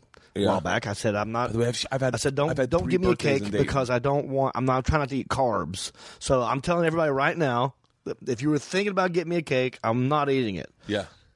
She made a Salisbury steak cake. It was all steak with peppers that said "Happy Birthday" on it and candles. I love Renda. Dude, Jay. Jay, I love them both. Jay, legit, is he's one of the guys, like, you know what? You know people love Joey Diaz. Yeah. You love Joey because Joey's He's a real. genuine when human Joey being. doesn't, I think of things Joey says to me and go, if I would have written that down. You just let it skip by. I bet he forgets I bet he's forgotten 3 specials. Oh, he said to me one time, we were talking, and I said, and Priscilla, my big dog, came in. And he's like, dog, I don't trust him. I don't trust dogs.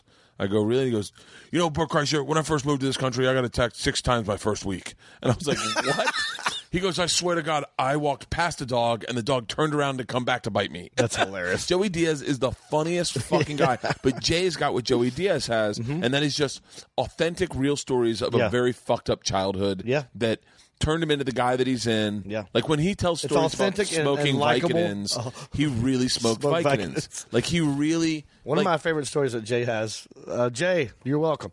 One of my favorite stories that Jay has is where he got into a fight in his own apartment or whatever. I love this And the guy that he was gonna, he goes, you find the biggest sumbitch and you just hit him. Yeah. So he swung and missed this guy, and that's when that guy knew they were in a fight. Like he was trying to sucker punch him, and he missed. That's and when that guy knew we were in a fight. And the dude threw him through a wall, and Jay, and then Jay, and he was on his own house, and then Jay had to get up and unlock the door to let him out because Jay had child locks on the doors, those balls on top of the handles, and the guy couldn't figure out how to do it, and Jay kept trying to help him out, but the guy was just start beating him up again. Yeah, he's like, no, I'm trying to get you out of here. You've already won. Just go home. He is just he's great. One of the funniest. Yeah, God damn it, I love that guy. I'm working with him in Kansas City in a couple weeks. Good. Yeah, he just makes me giggle. I like being around him, and you know, yeah, he's just fucking. I've had him open for me a couple times, and I was like, well, I'm just gonna need a ride here and there, so if you can just drive me from point A to point B, and he'll show up in like a work truck. Like, it's not his. Yeah. It's like the company's. But it's a gigantic diesel truck. He's like, well, I got to bring her back on Sunday, but we can... It's the most authentic human He's the being. dude. He really is. Yeah. And it's I wish that he came out for my birthday. He was doing a contest out here. Yeah. My 40th birthday. He was here? He was out in L.A. and he goes, damn it, Jay. He goes, Supposed to call me. hey, can I stay at your house? And I was like, he's the kind of guy that really means, like, he doesn't realize that in L.A. no one really does that. Right. Like at our age, we're like, oh, you got a hotel room. But like I was like, of course. Right. And I didn't realize it was my birthday. Well, at this age, too. Yeah, and so he comes out, and I'm having a party. And so he's like, he's got to be at the airport at like 6 in the morning. Yeah. And we had L.A. weed out here. Like, and he Jesus. got so fucking high that he just sat in my backyard like this and never slept and then got to the airport. He's great. I will also say he's one of the best wingmen I've ever had. Really? I'm single. I was married for a minute, but not anymore. So I'm out flirting with this girl, and it's an after party. Everybody's there.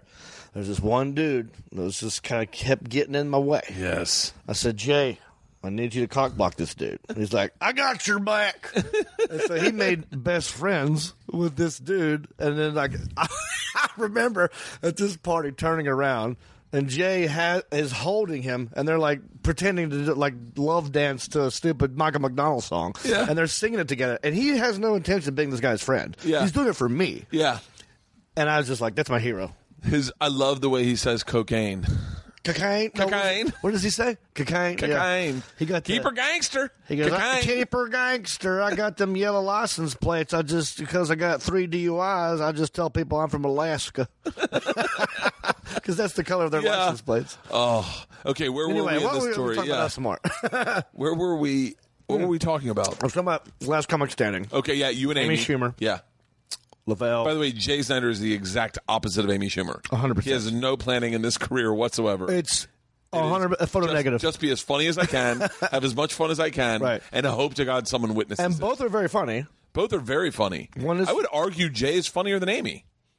I would not disagree with you. I mean, out of respect to Amy, I think Amy's very funny. Both are hilarious. One is thought out. One is accidental. One is accidental, and one is prepared. Right. Yeah. Which I would also argue is funnier because it's not thought out. Because it's natural. It's like Joey. Real. It's like Joey. Joey's the funniest dude you've ever seen do stand-up ever. The funniest people I know aren't stand-ups. Yeah. My buddy John Beaver and my buddy Andrew Killian and Mark Hunt. I just was at a wedding in North Carolina, and I just hung out with them just this past weekend. I was nonstop laughing. They're the stars. I'm just sitting there laughing at these dudes. My buddy Eddie Fernandez is the funniest guy I've ever fucking met. Yeah. I wrote a chapter in my book. I'll say this because I thought for a long time about how to say this. Yeah. I'll read you what I said about him. Oh, nice. And this is exactly What's his name? Eddie Fernandez. Eddie Fernandez. Now, how do you know him? High school? What the fuck? Oh, chapter number 6. College.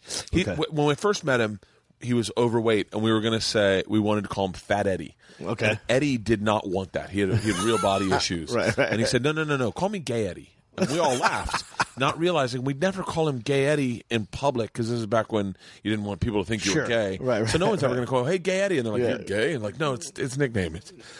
Right.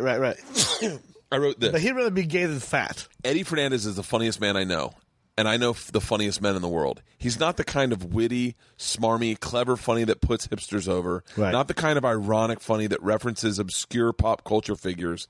He's the kind of funny that makes a group of Navy SEALs spit beer out of their nose. Yes. Like, he's that. I know that guy. Like, those are our friends we grew up with, and they're fucking legit. Like, yeah. When I go home to visit my friends, I'm the bystander to 2 or 3 of them. I don't say a word when I'm around. And I don't Eddie. even want, and I'm not trying to showboat. I wouldn't do that anyway. Yeah. But when I go there, I'm just going to sit back and let John Beaver do his thing. Because that dude just takes over. One of Eddie's fucking big moves that he does is he did this all through. We lived in L.A. together, and he would do this all the time. He'd say to the waiter, he'd go, do me a favor, take over a pitcher of water and 4 cups to that table of ladies. And then the waiter would look, and then he'd go over and he'd say, the gentleman over there would like to buy you guys a drink. And Eddie would raise his hand and go, it's from us. And they go, thank you. And then He'd bring over a pitcher of water and cups and go, stay hydrated. Eddie it's just a classic, just fucking, solid dude, just probably. funny fucking guy. I want to meet Eddie. Is he in L.A.? Oh, that would be a good TV show. Where does he live? If comics introduced each other. They're funny friends who aren't stand-ups. Yes. That's a good... Dude, run to something. And then, like, I go, today's show is just... it's just me and John, and I'm going to hang out with Beaver, and he's going to hang out with Eddie, and the four of us are going to Vegas. And you just watch these two tear up a city and make us howl laughing. That is a great hung out with idea. Segura and Eddie Fernandez for... you do what? Tom Segura, me and Eddie Fernandez went to a fucking national championship game. And Segura just kept looking at me going, who the fuck is this guy? He used to do this thing that whenever he saw girls, he'd raise his hand in the air and go, hey, Bobby, and he'd trip and fall. Yeah. And he did it into these white chairs, and it was fucking, I was howling laughing, and Segura's like, Just random, off the wall. But back to, what were, oh, okay, so Last Comic Standing, God damn it, we're weaving a story. You want to ask me about Rodney Carrington. Oh! I remember you asking me, you said put a Okay, pin in it. well, let's go to Carrington, and then let's go back. I want to know what it feels like to win Last Comic Standing. Okay. And Lavelle will tell you this, too. So, and when it came down to me and Lavelle, right? Now, Lavelle's a very funny guy. Whether you like him or not. Why? Who doesn't like Lavelle? I don't know. Yeah. I know some people. Really? Well, he destroys. That guy murders a room. He really destroys. He's a triple threat. He looks funny, he sounds funny, and he's actually fucking funny. He's a triple threat. Yeah. He looks funny, he sounds funny, and he's fucking funny. He's fucking funny. Like his jokes are, he's got solid stuff. Yeah. And when you're a comedian and you think, oh, this guy's just, he's doing these like, he's just doing a cadence. Yeah. So he's just getting laughs on that, and you step back and you go like, oh no, this guy's got jokes. Yeah. Like there's some shit in there. So he had that big pointy head, these big bug eyes. He was a big dude. Yeah. He was and the show was taped here in L.A. So he was destroying in the room. I was doing fine. I was doing good, but I wasn't doing as good as Lavelle in the room. Yeah. So everyone thought Lavelle was going to win. Everyone thought that. I thought it. I was like, he's going to win. Yeah. And I remember Bill Bellamy opened the card. He goes, and the last comic standing is. He said just like this, Jon Reep. He was disappointed. Bill Bellamy was disappointed. Disappointed, not even shocked. Like Jon Reep. And then I was like, well, I was surprised. White privilege, bitches. Well, what they didn't know was that the rest of the country, not in the room, was laughing harder, I guess. Yeah. And it's Canada, it's Australia, it's the UK. It's not just LA voting. Yeah. It's half the hemisphere. And sometimes a lot of what works on television doesn't work in a room. Thank you. I did. That's 100% true. I did. And I think that's what hurt him, because as funny as he is, long form, the short form, because I think the way he talks hurts him a little bit, because he doesn't, like you said, I don't say didn't, I said did not. Yeah. Which you hear that, did not. I think not like yeah. Like what did he say? That I think I did a premium blend with Tig Notaro. Yes, I just did her show. What show? One Mississippi. I'm What's on that? it. She has a show on the Amazon Prime network. Oh, really? And it's the second season, and I'm on there. Oh, nice. Yeah, I'll I just check hung that out with her. Yeah, she's great. But we were both, really just barely above open micers at the time. Yeah. And she went up first, 1,300 people. And where was this? In UCLA. Oh shit! And she bombed. On campus? Yeah, on campus. Oh yeah. She bombed. Yeah. And I think she knew as much. And then I went on and I fucking destroyed. Right. And then got off and then watched it on TV, and it was tough to watch my set. And she destroyed on TV. Yep. Hers was so much better. And I was like, oh shit. I think I was like, my voice is up like this. I'm like, you know what I'm talking about? Because you're trying hard. Yeah, and now I'm shouting in someone's living room. Yeah. Right. And everyone's like, easy, what the fuck? Why are you so excited? That's and true. Tig is slow and methodical and doing jokes. And But That is something every young comedian should think about. I remember going. Were you around for the Dublin days? yeah, Dublin's. man. For those of you that don't know, Dublin's was. Yeah. I got to be real honest. I was like, that was like Dane. Yep, that's Dane Cook's house. That was Dane. That was like watching Dane make fire every night. Yeah. Out of nothing. Right. He was so destructive. He was a rock and roll star who did comedy. That's what it was. And then, I mean, it was like a wheelhouse of people. It was him. I'd see Alonzo there a lot. Alonzo, Gary Goldman would be there. Gary Goldman. I performed there many times. I performed there a couple times. You did. Yeah. Jay Davis. Jay Davis ran the room, right? He did. I think Ahmed started the room, right? Uh-huh. But it was honestly, it was kind of a hell gig, but not really, because it was packed all the time on a Tuesday. On a Tuesday. And to valet your car was $2. To valet, not street parking. Yeah. Valet, $2. That this is room the was best. insane. It was a bar. It was an Irish bar, and it was the upstairs room, and it would be Right next to the packed. body shop, the strip club. It would be packed. Probably like I'm going to ballpark it. I don't know. I'm not good with numbers, but like at least 250 people. Yeah. every night. It was a deep club. every Like you would Tuesday go night. far back, and they get talky in the back. Yeah. But Except that's when why Dane Dane was on. would kill, because he was high energy, and he would own that room and get everyone's attention and take over. Now, Zach Galifianakis actually came in there and did not do well. Really? Because he's like Tig. Yeah. He's made for TV in a way. Like it's you have to pay attention. And when you're at Dublin's, an Irish bar, and everyone's hammered, and the room is like deep. They're like, we need you to move around a little God, bit. I remember and that. that's the difference. Well, you were just saying the difference. You and Tig. Tig was probably, and who knows if she did it on purpose.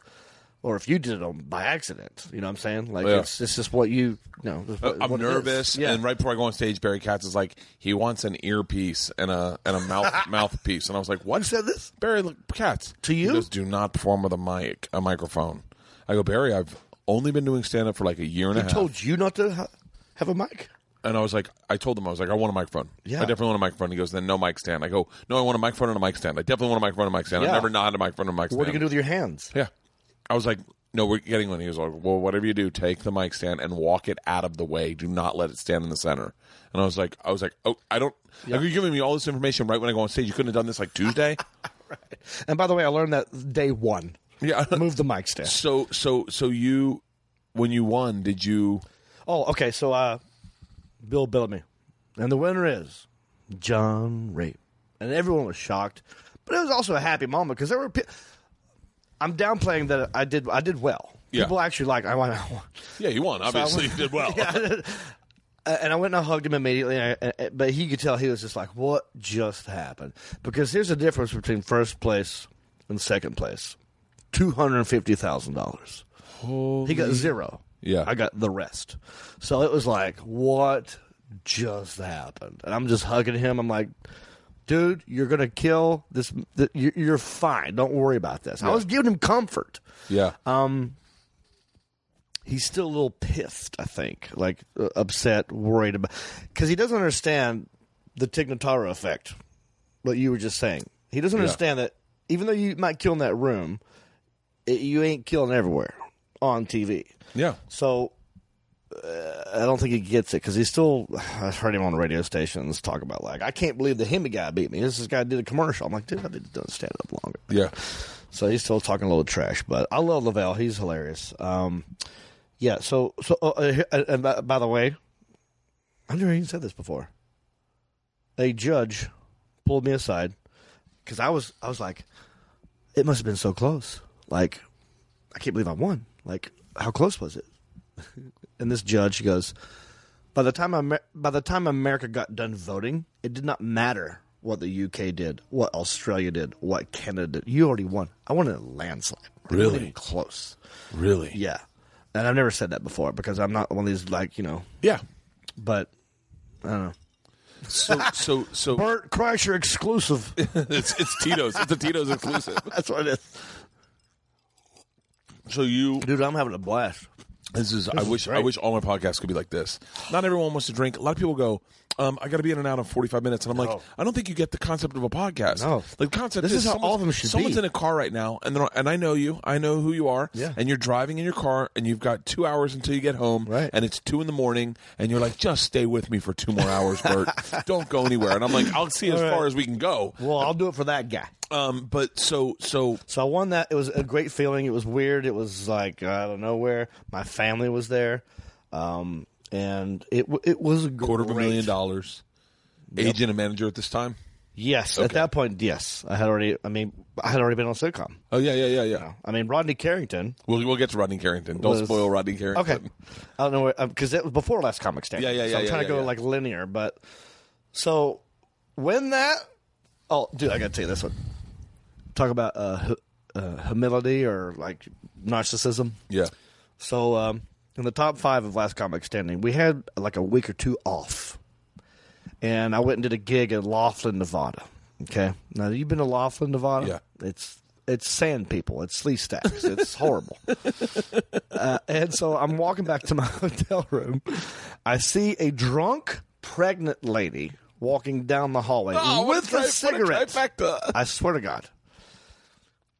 And I'm like, God damn it, she's going to recognize me. I don't want to talk to her. Because she's drunk, pregnant with a cigarette? Well, because that's my fan base. In my brain, this is the narcissism. I'm on television. I'm Yeah. a big deal now. I'm on Last Comic Standing. Of course she's going to recognize me. Yeah. That's where my head is. Yeah. So I'm walking, and I see her coming. I'm like, okay, don't make eye contact. Don't make eye contact. I had my head down, and I made that last-second mistake where you look up for no reason. Yeah. And we locked eyes. And she goes, oh, ha, looky here. Well, whew, I guess you didn't win, huh?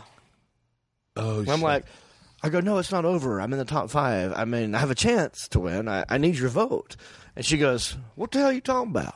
I'm talking about that jet ski they're raffling off down there in the lobby. You're up here. I guess you didn't win. Like, I felt like this fucking big. I'm like, she's going to think I'm this big star and annoy me. Yeah. But she's just like, I guess you didn't making win. small talk. No, it was and I'm a dickhead. I need your vote. Need your vote? For what? Oh, shut dude, the fuck I felt up. that big.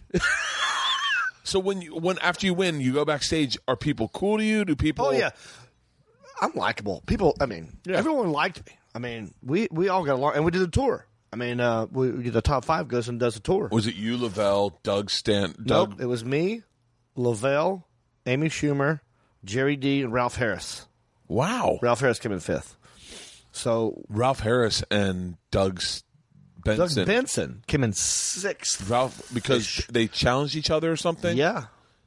Because they were going to go after Amy. Ralph was going to go after Amy? Something like that. I can't really remember that part, but I know there was something there with that. And who else was in that? Yeah, Doug should have. I mean, well, should have, but who knows? But What's Ralph Harris doing now? Is he still touring? He's still doing, yeah. He was a storyteller, right? Yeah, he does an old character, like his old grandpa or something, like an old man type of thing. He's more of honestly, he's more of a one-man show. Yeah. So for him, it was kind of hard. It was really difficult. Which is why I came in 5th. Yeah. If he had gone long for him, he may have won. But him and Corey Holcomb, someone that I didn't know was as funny as he is. Yeah. Because that show kind of castrates you a tad bit. It does. It makes you be someone that makes you fall into form of what they want you to do performance-wise and not what you do. Yeah, and not just that, but performance-wise, definitely. Yeah. Like material-wise. Right. So it's like, okay, so what 5 am I carving out of this 15-minute bit? Yeah. Like, how do you whittle it down? And so you get the $250,000. Oh, it was great. I won that, and then honestly, a week later, I was in Hawaii getting married. We had been planning this wedding for a year, but to the naked eye, it looked like I won, and then he got a waff. But we had been planning it for a year. Yeah. And so a week later, I'm in Hawaii, and I told them, listen, I don't think I'm going to win, but if I do, just know that first week of the tour, I won't be on it. Yeah. I'm going. Because the tour started immediately? Immediately. Oh, yeah, it was like a week later. Whatever it was, it fell into that time frame of our wedding. Oh, yeah. I will not be there. And they're like, okay. And then I wasn't. And I was in Hawaii for 2 weeks. Tour sold mediocrely. Well, Lavelle was headlining it. Oh, really? Yeah. And then Doug was took up the, because he came in sixth, so he filled in. And when I came back, then Lavelle had to go back to, and now I'm the headliner. Wow. So how was that tour? Was it fun? Yes, mostly. Were you guys on a tour bus? Yep, we had a nice tour bus. We went to lots of cities. They treated us really good. How long was the tour? How long was the tour? Oh, 2 months, maybe 3. I don't know. 2 months every Something week. like that. Yeah, pretty much. Yeah.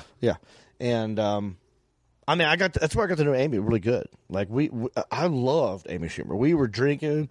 Me and Jerry D and Amy were just that was my drinking buddy. Yeah. And Doug Benson, by the way. But there was one moment. I'll tell this little story. Okay. And Ralph, I love you. But Ralph was late to the tour bus every time. Not sometimes. Every time. When I say late, 10 to 15 minutes late. Yeah. Okay. And he's fifth. Now where everyone else is on the bus. Yeah. Ready to roll. But he's waiting for his suit to be pressed or whatever it is. So he comes on, and Jerry D has had enough. He's like, dude, I'm going to say something. This is bullshit, man. We've been waiting every goddamn time for this motherfucker, and I've had enough. I'm going to say something. He's Scottish. Poor Jerry's from Canada. He doesn't know how black people are. That might be something. And I said, Jerry, don't do it, dude. Why are you doing it, Jerry? Ralph is military. He's ex-military, too. And Lavelle's in the building. I said, they're going to pick sides. Don't do this. This is going to be a war. I said, don't say, just don't do it. He goes, no, fuck it. I'm going to say something. And so here comes Ralph. And Jerry's like, oh, glad you made it, Ralph. Thanks for coming, dude. I guess we can leave now. Start the engine. Ralph's here. Being sarcastic as fuck. And Ralph calmly, because Jerry has, I love you, Jerry, but Jerry's got that Scottish. He's got that, his face turned red. Yeah, he had enough. And he's like a soccer. He's kind of a jock. And so you could tell Jerry's pissed. And but Ralph, military, knew to stay calm. He goes, Jerry, just do the tour, man. Just do the tour. It's not your place. Just do the tour. But Jerry's like, and that pissed him off even more. And now there's this moment where they're I want to say half an inch from each other's faces. Really? Yelling and spitting at each other. When you get mad, you just fucking spits flying. And they're just going at it. And it was like a movie out of the 1960s where I'm pulling the white guy away. And here comes Lavelle pulling the black guy away. Oh, shut up. Yeah. Yeah. And it was a weird moment. But that's the only problem we had. Really? But it was over in 5 minutes. We had a problem at our school today. Well, he's a dad too, but one of the teachers and a dad almost got into a fist fight. A teacher and a dad? Yeah. Was that on World Star? No. Can I tell you my first instinct was start videotaping? Well, I was like, this will really help move tickets in San Francisco. And so here's new content. Yeah. And so all I got to do is just turn and go, hey, Cobb's Comedy Club, June 9th and 10th. So that's funny. I do that. That's actually smart. I promote to see random shit and then just turn the camera. By the way, I'll be. I do it all the time. That's I hilarious. did the one I did today. I saw Star Tours driving down the street. And I pulled up next to him and go, hey, guys, right here, Bert Kreischer. I've been on TV for 7 years. I'm a famous comedian. And no one spoke English. And I they do just stared it at me. every time I see one, I do the same thing. Yeah. I go, hey, everybody, it's Jon Reep. Yeah. Last comic standing. And they're like, who's that guy? They don't. Most of the times they don't speak English. I didn't know that. They all have headsets on, so they're hearing a translator. Right. But yeah, it's so funny because they got into it, and it was two men. That's the way men talk sometimes. True. Heated. What are the age ranges here? They're both probably 38. Okay. 39. About the same age? Yeah, 40s. So it might be an even match. Possibly. One's bigger than the other, but one's angrier than the other. Okay. That goes a long way. That's good to know. And I post up to make sure that if something happens, there's someone that can split when them you say them. Post up, what do you mean? I just stand it right near the both of them, so that if something happens, I can break it up. Okay. I just grab you make your presence known. I just stand up going Like I'm here Guys? in case something happens because I'm a man and I've been around men my whole fucking life and I understand everywhere. how this works. And well, they're not in L.A. They're sadly they're not. And point. There's very few men, but these are 2 men. These are definite men. Yeah. And this fucking, I won't say fat, but like this fucking disgusting mom was like, "Hey, way to set an example for the children." And I felt like going, "Hey, this is how men talk when they're angry sometimes. We don't do what you do and just start crying. Right. Sometimes we raise our voices and we get in each other's faces. Let's see what happens." And that, it is ingrained in our DNA, and you can't deny us that. Yeah. Sometimes that's what we have to do. Yeah. And sometimes, and by the way, like, my wife's like, "I'm going to fucking write an email." And I was like, "No, you're fucking not." I go, "That's just 2 men talking. Yeah. Leave it. Yeah. It's fine." And by the way, you won't. Yeah. In that moment, you say you will. Yeah. Because I've been that way too. I'm like, God damn it.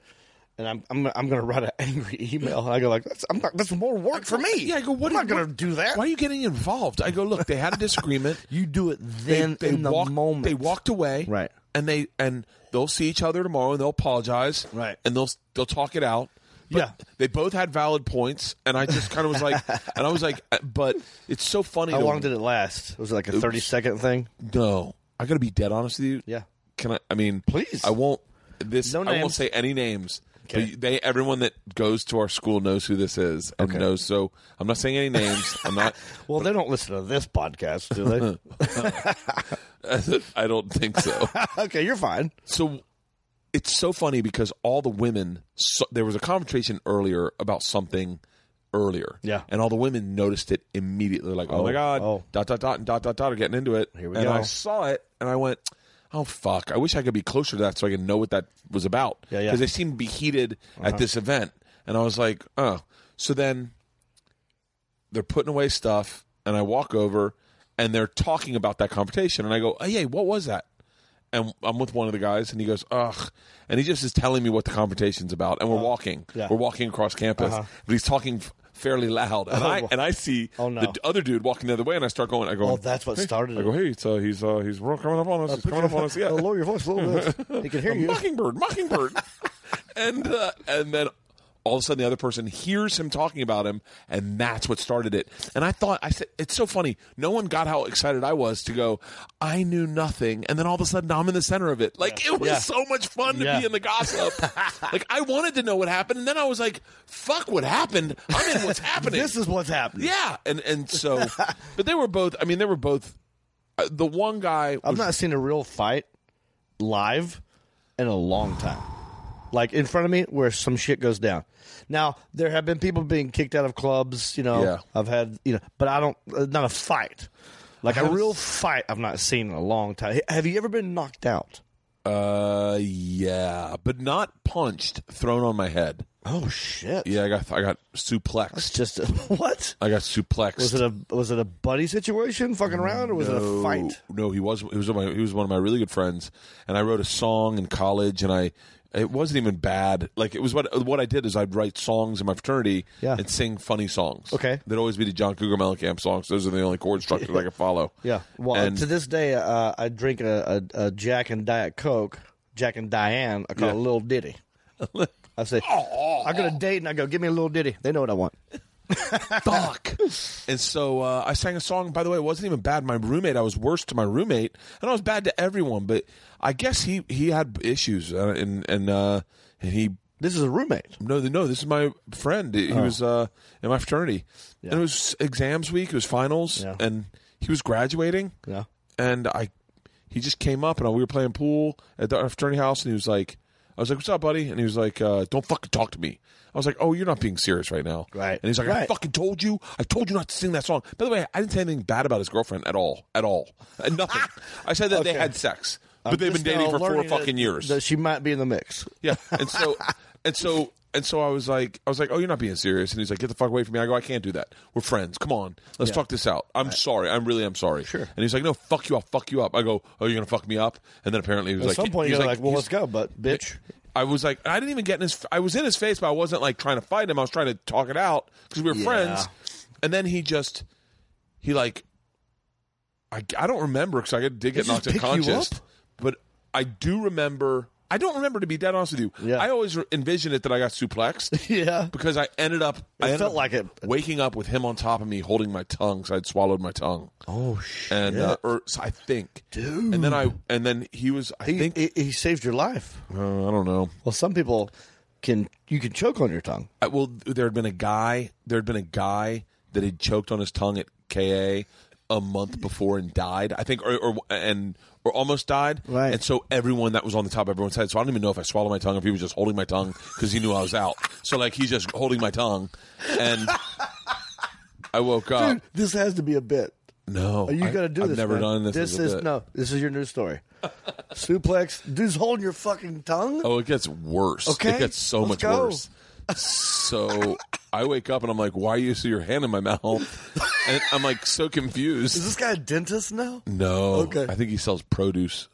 Like legit, but I think that's a family business. It's not like a bad, like, sure. I think it's like a legit business. Okay. So he's in your mouth. He's in my mouth. After he suplexed you. And You're then- knocked out. You woke up with his hand in your mouth. He's holding your tongue. Is he apologizing? I remember. Does he say, "I'm sorry"? I wake up and I'm like, "What happened?" And this sounds so silly, but he like. Do you ever see like he like kind of crawled into the corner of the room, like he was sitting on the ground and he like pushed back in the corner like a spider, like just crawled up to the corner and he was like, "Why? I'm so sorry. I'm sorry." He thought like he was you, really maybe. upset. Oh, he was. I think he was angry. I think he didn't know did his that. own power. I think he did that. By the way, he was a fucking badass. Was he a this big dude was dude? No, he was a big. He was a strong. thick dude. Yeah. He was like probably Solid. He was like Rogan. Like Right. almost identical to Rogan. Gotcha. But imagine if Rogan had a much bigger jaw. Yeah. Oh, and shit. like and was like dark Italian. Like this sounds like that dude from Batman. What's that evil with the fucking Bane? yeah. He's and like Bane. And he was upset and I was like, "What happened?" Yeah. And he's like, "What?" I think someone went and called 911. Wow. I don't know how long I was out for. Someone went and called 911 and I woke up and it was just me and him in the room. Everyone had left to go get 911 or call the cops or whatever. And it was just me and him in the room, and he was like really upset. He's like, "I'm so sorry." Because I think he went from really angry to realizing, "Oh fuck, I could have just killed Could've him." killed the guy. And a friend at that. Yeah. And I just got up. Snapped. I got up and I was like, I got a test to take. And so I walk off campus. Yeah. I get in, Where's my gum? I get into my sister's car. My sister's car at the time, Yeah. which is like a blue convertible and like a Mustang. Sure. And I drive it on campus, and I realize I don't really know where I am. I'm like, I don't know where Wait. I am. You are that dazed after this? I'm so confused. I'm like so That's confused. that's a concussion. Yeah. And so I get on campus and I'm like, where the fuck am I? And so I pull into this building that I've never been to. Right. I pull into it. I get out. I go into the building. I walk into a classroom. I sit down and they're like, "What are you doing?" And I was like, and I get up from the classroom. I walk out. I go into the bathroom. I look in the mirror and I don't recognize myself. I was like, who the fuck? Who am I? Holy and I shit, I start like having panic going, who the fuck am I? So I go down on campus. You've never talked about this before? Never talked about this. Dude. I sit down on campus. This is big. And I don't know where I'm going. Yeah. I can't collect a thought. Like I can't string a thought together. Like How long did that last? That confusion. it lasted for a very long time. I day? start crying. Oh wow. And this girl, this pie fi came up and sat and said, "Hey Bert," and thought I was joking, so I was funny. She's like, "What are you doing?" And sat down next to me, and I was like, "I don't know who I am. don't know what and I'm doing. I don't know where I'm going. I don't know anything right now. Wow. I can't get my thoughts to connect. Wow. I could start a thought, but I couldn't follow it. Sure. And Well, that's a concussion. it was definitely a concussion. How old were you at the time? 20. God damn. Had I been to Russia? In your yet? 20s. No. Oh, I by wasn't the even way- 21. I was. Two things to tell you that I have before we leave this Yeah, conversation. I was- Before this podcast ends. 19, 20 years old. 19 or 20. Yeah. I went to Russia as well. And I have a Russia story. Seriously. And because you killed it with your machine story, I can never tell it. Wait, what's your Russian You story? killed it so hard, I'm not allowed to talk about it. That's how I feel. I swear to God. Wait, what's your Russian story? In 1990, I'm 45 years old. Okay. So out of high school, 18 years old, there was this program called People to People. 1990 is right. The wall had fallen. It was about to fall. It had when I went. It had it was Gorbachev. Russia. Gorbachev Okay, was yeah. still Okay. the dude. Yeah. And there was this program called People to People, founded by Dwight D. Eisenhower, blah, blah, blah. It's basically the youth of America goes to other countries to party with the youth of other countries just to befriend them and in the hopes of making a friend in another country and not bomb them. It's kind of a peace mission, right? Yeah. So I love this. I didn't idea. even know about this. I didn't know about it, but my brother made straight A's in high school. My brother's smart as shit. He's a civil engineer. Like, he builds buildings and bridges. My brother's the smart one. Yeah. And good looking. I hate this motherfucker. I love you, Jason. But he was chosen. They find kids. They go like, this dude's he's gonna be a people to people person. Now, when they choose you, you're allowed to bring a friend. Shut the fuck up. So my dad goes, "You're taking your brother." So I was by default went to. I didn't want to go. 1990. You were just in college. Yeah, I was 18. I had just graduated high school. Oh shit. I'm 45 years old. In 1990, I was 18, and I was like, "Fuck that! I want to hang out with my friends. I want to go to the beach. I'm not going to Chernobyl. I'm not going to fucking, Russia. Yeah. Like, I want to do this." But my dad's like, "No, you're going. So I was there for 3 weeks, and I also got arrested. Hold on. So wait, tell me This story. is why I can never talk about it. Tell me the story. I'm so happy to be doing this with you because I wanted to tell you this for a long time. Tell me the story. Because you're so famous for this, your machine story, which, by the way, is goddamn hilarious. It's so funny you say that because I'm like concerned like that's all like because I go to my shows and I literally from the second I step on stage until I get off they're just yelling the machine. You have to be have to topless tell it- all the time. I have to tell it all Not the just time. that, but also like you have to take your shirt off. Oh yeah.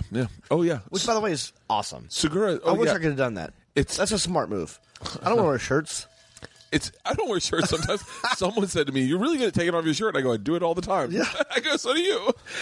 Segura called me one time. He goes, "Are you taking off your shirt for your next special?" And I go, "I guess so." And he lost it laughing. And he goes, "You'll have to do that for the rest of your life. You'll have to do that for the rest of your life." Honestly, do the next one with no pants and a shirt. Yeah. But not like just like like a box, like a tidy whitey thing. I've overthought what. Like it's so funny. I took my shirt off for the first time because I didn't want to. I'm killing the citron, by the way. Kill it.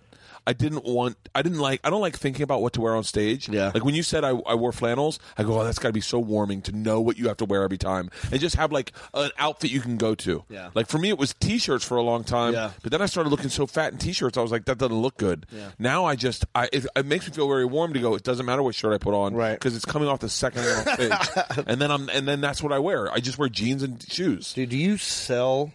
I know you have merchandise, but do you sell a T-shirt? You should sell a T-shirt. It's very that is expensive. Velcro that just like fucking rips off. Oh no, the one we want to sell is a picture of my wife and I, a picture of my chest and arms and back, put it on a T-shirt, and just so people can put on a shirt that is me shirtless, but it's really expensive to make. Yeah, well, those are because they're real images. Yeah, they're real images. So wait. So you go to Russia in 1990? I'll fill you. 1990, people to people. I go to Russia. What part? I went to Moscow. I went to the Ukraine. Yeah, But when it was the Soviet Union. Kiev, or not? No, Kiev. I did not go to Kiev. Yeah. By the way, I'll give you all my Russian. Хорошо, привет, как дела? Я не понимаю, пожалуйста. So that's all I know. I think I said hello, thank you, goodbye. What time is it? Or some shit. All I can say is I don't work know what it pussy. Basically, I was the misfit that got allowed to go with these smart people to Russia. Okay. No, I'm not. My dad begged me go. I didn't want to go. By the way, I was the misfit that got to go with smart people to Russia too. Is that right? Yeah, because I didn't know how to speak Russian. I just had gotten into class so that I could get a C, and then they're like, if you go, you get a minor. So all these kids were serious about Russian, Right. And I was like, fuck it, I'm going to party with the mob. And by the way, for your listeners, I'm going to send you these pictures. I have proof of this. I'm going to send you pictures. I got before we pictures. leave. I got pictures of everyone. Everyone in from the whole trip in my fucking whatchamacallit. All right, good. I'm going to send you 5 pictures. Okay, so now, I think the city we were in when this happened, I forget where it was. Anyway, I'm hanging out. Basically, we had to go do these appearances as Americans. And by the way, back then, they loved anything American. They loved jeans. They loved bubble gum. They loved ink pens. that had English writing on it because it was from America. They loved anything American.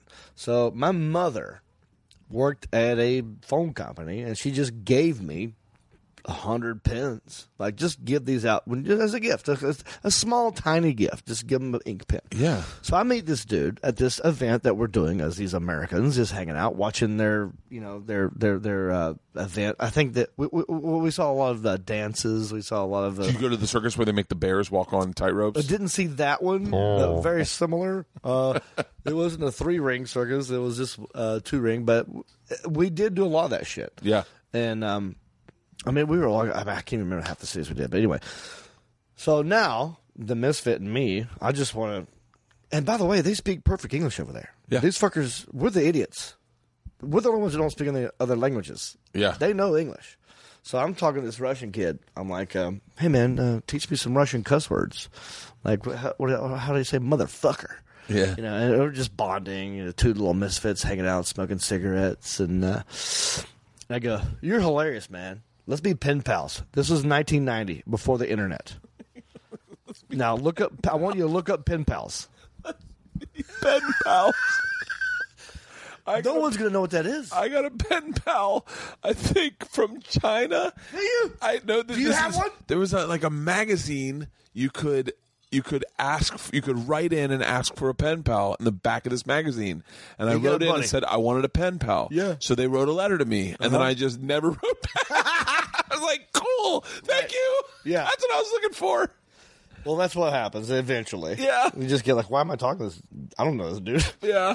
But I'm like, in that moment, pen pal. I'm like, we should stay in touch. You're hilarious. Let's be pen pals. Yeah. Now, at this event that we were at, they had this little souvenir that they had made, where it was an American flag mixed in with a fucking Soviet flag. So it was like the red, white, and blue mixed with the sickle and hammer. Okay. And there was like an eagle in it and a fucking bear. It's a really cool design. People don't remember how much we were enemies. No, right. Like, we were them and ISIS. Like, Yeah. that was us. We Yeah, hated them. it was. You were allowed to hate them out loud. Yeah.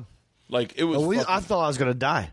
I thought they were going to nuke us. My dad used to I say thought stuff like, I thought I was going to have a nuclear war when I was like 16. yeah. Oh, I definitely thought there was a movie that came out the day after, I think, that was all about, yeah. And My parents didn't let me watch it. I never learned how to play soccer because we hated them so much. Like, my dad's like, what are you, a pinko commie? No, you play baseball. You're an American. That's right. And I played baseball. Yeah. That's America. Yeah. So You're you're going to at eat this apple pie. You're at this event. So, yeah. So, okay. So, in this moment where he's teaching me Russian cuss words and I have this ink pen, I'm like, let's be pen pals. And he has the fucking piece of paper that has the flags mixed together. And I go, cool, I'll just write my address on this. And so I wrote my address down and I gave him the ink pen as a souvenir. Yeah. And he gave me his address. Now, what I didn't know was that this dude was notorious for trading shit illegally on the black market.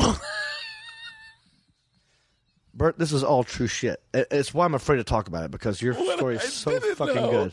Is this guy was notorious for trading shit on the black market. What I didn't know. I didn't know. Oh, You were smoking cigarettes, learning motherfucker. I one time I want to be your best friend. I one time went to Toronto. No, which one's on the West Coast? West Or East Coast? East Coast. Is it? East is Montreal. Maybe West I don't know. is Vancouver. In the middle is Toronto. I think I went to Toronto. Okay. And I had brought $6,000 cash in Canadian cash because I wanted to buy diamond earrings for my wife. That's awesome. And I'd always had this merch money, and I always keep Canadian merch money. I just keep it and hold on to it. It's not money I miss, and then I always figure one day I'll take my family up, we'll go on vacation to Banff or something. Yeah. And so I accrued all this money. I go, fuck it, I'll buy her diamond rings. And so in Canada, 'cause I was like, probably cheaper. well, it's 100% cheaper because I don't count that as real money. Right. And so that's right. So I go to Canada. They're real diamonds. I do this show. I have the $6,000 in my pocket because I don't want to let it go of it. And I get in a car with this guy, and he goes, hey, you mind if we give my buddy a ride? Now, what I didn't know is his buddy was one of the biggest Coke dealers in Canada and happened to have exactly $6,000 worth of Coke on him. Some of the best stories start with what I didn't know. What I didn't know, that's fucking great. Oh, that's so this fucking dude great. apparently was this Russian kid. Yeah. I'm saying he was 20. I was 18. I don't know. He's in my age group, you know.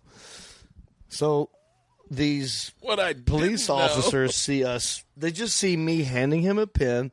They see him handing me a piece of paper. In their brain, we're trading some shit illegally. And at the time, I happen to have hand cramps, and I'm going 5, 10. I want 25 of them. Right. And had this huge box of blue jeans behind me.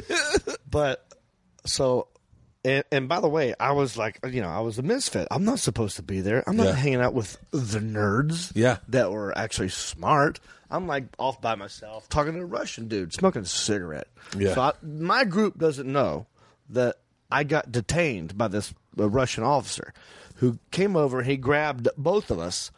And he took us into the hotel, went back in some fucking office, and I'm sweating bullets.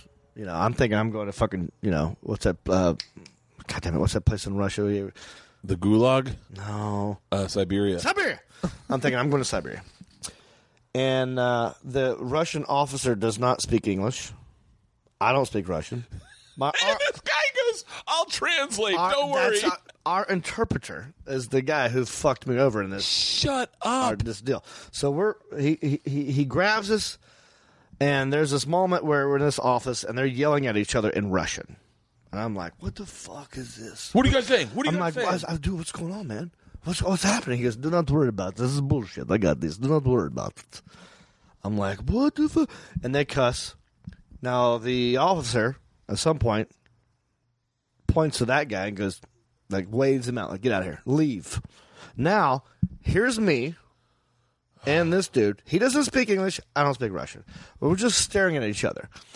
And he looks at me, and he makes a sign like, the check, like, do you have an ink pen? Yeah. He looks at me and goes like this, like, I will need an ink pen. I go, that's kind of why I'm in here, right? I've got a fucking bag of ink pens because my mother gave them to me to hand out to people as a souvenir. I'm like, yeah, I got a You fucking ink just pen. straight gold. I'm the ink pen guy. That's my thing. How many do you want? Jesus did miracles. I give ink pens. So I'm like, but I also like maybe it's a trick question. Yeah. Was you trying to trap me? Yeah. So I just handed him an ink pen, and he looked at it, and he's like, oh, cool. He's hitting the fucking button. He's like, he's looking at it, reading the fucking, it said Centel. It was a fucking phone company. Nothing exotic. Yeah. But it was English. He's like, oh, yeah. And so he starts filling out a form with my ink pen that I just gave him. He's writing out this form, and then he leaves. Now, I'm sitting in this office by myself. My people don't know that I've been detained by this Russian This officer. is straight up locked up abroad shit. I'm fucking shitting bullets. Then he comes out 2 minutes later, and he had a pendant that was that had wings coming out of it. It was a straight up sickle and hammer. It was like an emblem type, something you put on a hat, or you know. And he goes and he handed it to me, and then he motioned me like out, like go. So he arrested me for trading. Then he traded with me. That's exactly what happened. Oh, shut the fuck up. Yeah. It's like someone finding drugs on you and then lighting the joint with you and That's going, exactly what happened. He goes, you fuckers can't do that. Brings us back to the office, kicks that guy out, takes my pen, and gives me a hammer. Oh. And then, like, that's it. So that's my Russia story. But I was there for 3 weeks in 1990. I'm going to send you pictures. I had a fanny pack. I went to Moscow. I saw Lenin's tomb. I was in Red Square. Tomb. Yeah, Yep. Red Square was saw great. all that shit. I was the most hungover I've ever been in my entire life. That was right after we robbed the train. We went straight to Lenin Square. Mm-hmm. Lenin's tomb, Red Square. Yeah, it's down. People don't know you have to go walk down. Yeah, it was. It's not like a building. You have to walk down steps to get down to the tomb. I wish I remembered that day. Yeah.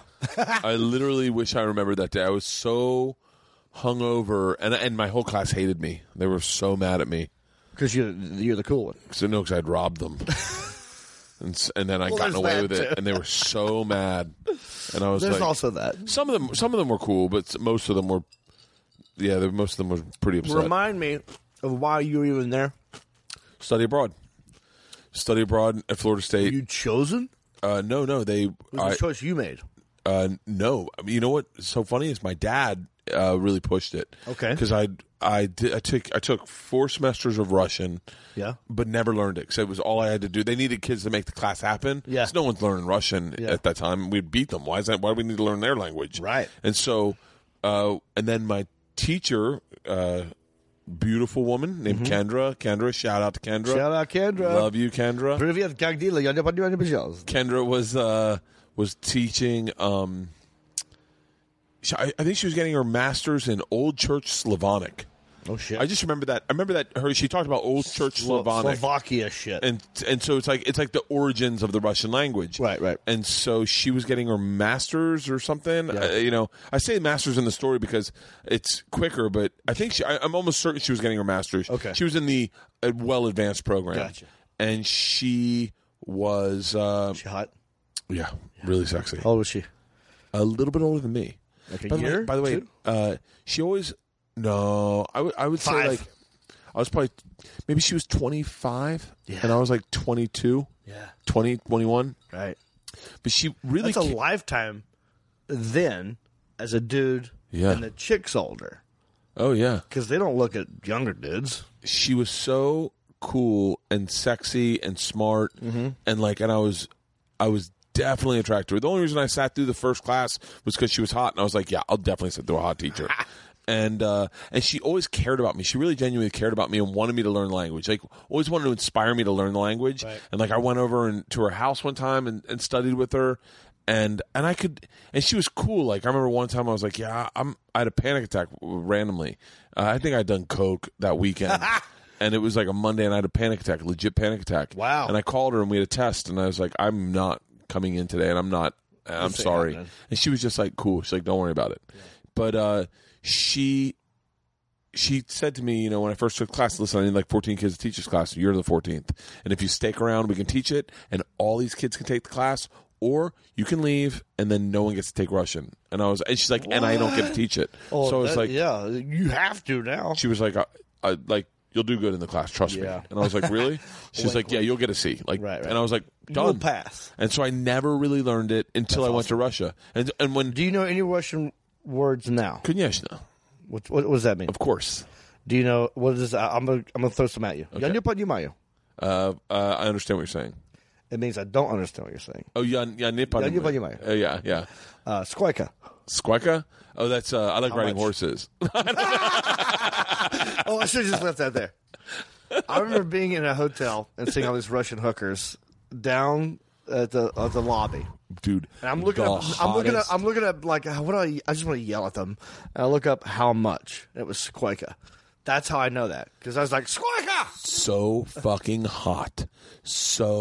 And they know they're fucking hot too. That's a problem. Dude, the women in Russia so hot. Like I can tell when a woman's from Russia in the States. Like when I see a Russian woman, Yep. I know she's Russian. Right away. Dude, I to this day, it's so funny. One of my daughter's aides, I think she's one of my daughter's aides. Yeah. She's an aide at our school. I think she helped out with Isla last year. And she's very pretty, but she's real Russian. I made her cry one time. I made her cry because it was a long story. I had an incident. I was doing parking valet, and she double parked, and I was a little aggressive. Very cool chick, though. Okay. She was very good to my daughter I'm after I was surprised shitting a to Russian her. female cries at all. I made 2 women cry that day. Both to make a Russian of girl my cry, daughters. That's fucking hardcore. And so, but Isla always wears my machine shirts are really fucking comfortable. Yeah. They're legit comfortable. Soft tees, man. Yeah. That's where it's at. And it says I am the machine in Russian. And she just one day comes up to me and she goes, I have to ask. Very, very Russian accent. She goes, Isla wears those shirts with your picture. It says, I am car. I am machine. And Why does she have the t-shirt that says the car? And I was like, oh, yeah, that's me. She goes, what does it mean? And I said, when I was a kid, I got involved with the Russian mafia, and we robbed a train. And she was like, wait, when? And I said, like, 1995. She goes, oh, wait, when? Can I hear this? And I was like, yeah, it's online. She watched it. Google me, bitch. She watched it and then came back the next day, and she's like, that is so true. That is so true. And I was like, yeah. What year did you go again? 95. I think I missed you by 5 years. I was there in 90. That was by the time I got there, the wall It had already fallen. The wall had fallen, and it was Russia, not Soviet Union. It was Russia, I think. And if I do it, the mob ran everything. Yeah. I mean, we paid off the mafia for our trip. Dude, I saw. Okay, this is great. I love this. in the Red Square. Now, we're obviously Americans. Yeah. You know, and we're dressed different. We all have the same shirts on. Dressed. Fucking. Wait, you had to wear the same shirts? Yeah, it was a fucking group. I had a fanny pack. I'm going to send you a picture of me with a fanny pack, acid wash jeans, braided belt. Bert, come back. I'm getting this picture. And in Red Square. So anyway, we knew that we were being watched, followed, right? They spied on us. We knew our phone calls were recorded. This is 1990. They still do this shit today. Hello.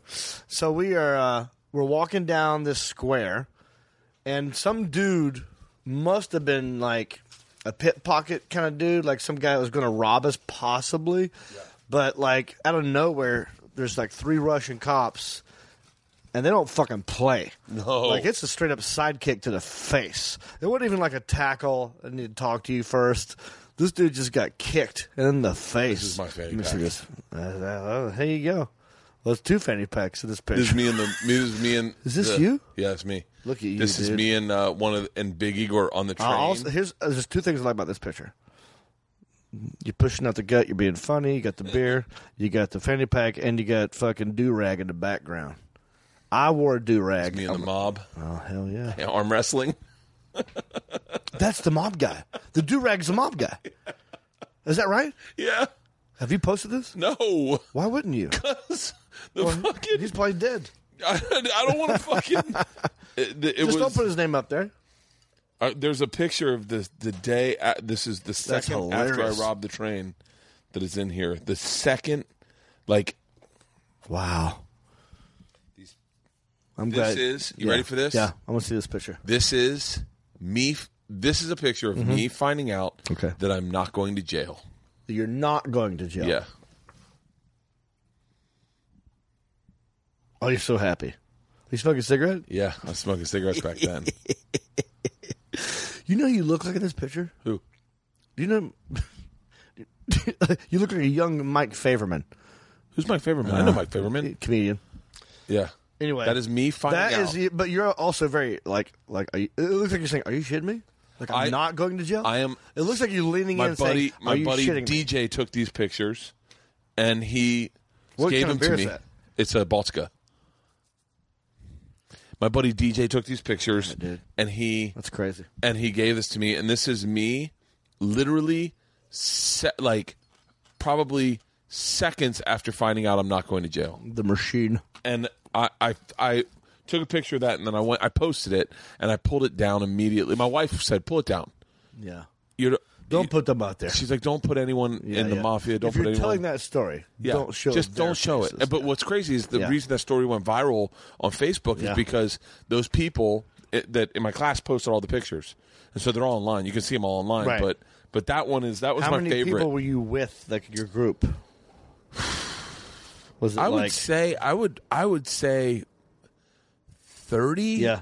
Okay. I would guess 30. You guys didn't have to wear the same shirts like us, huh? No.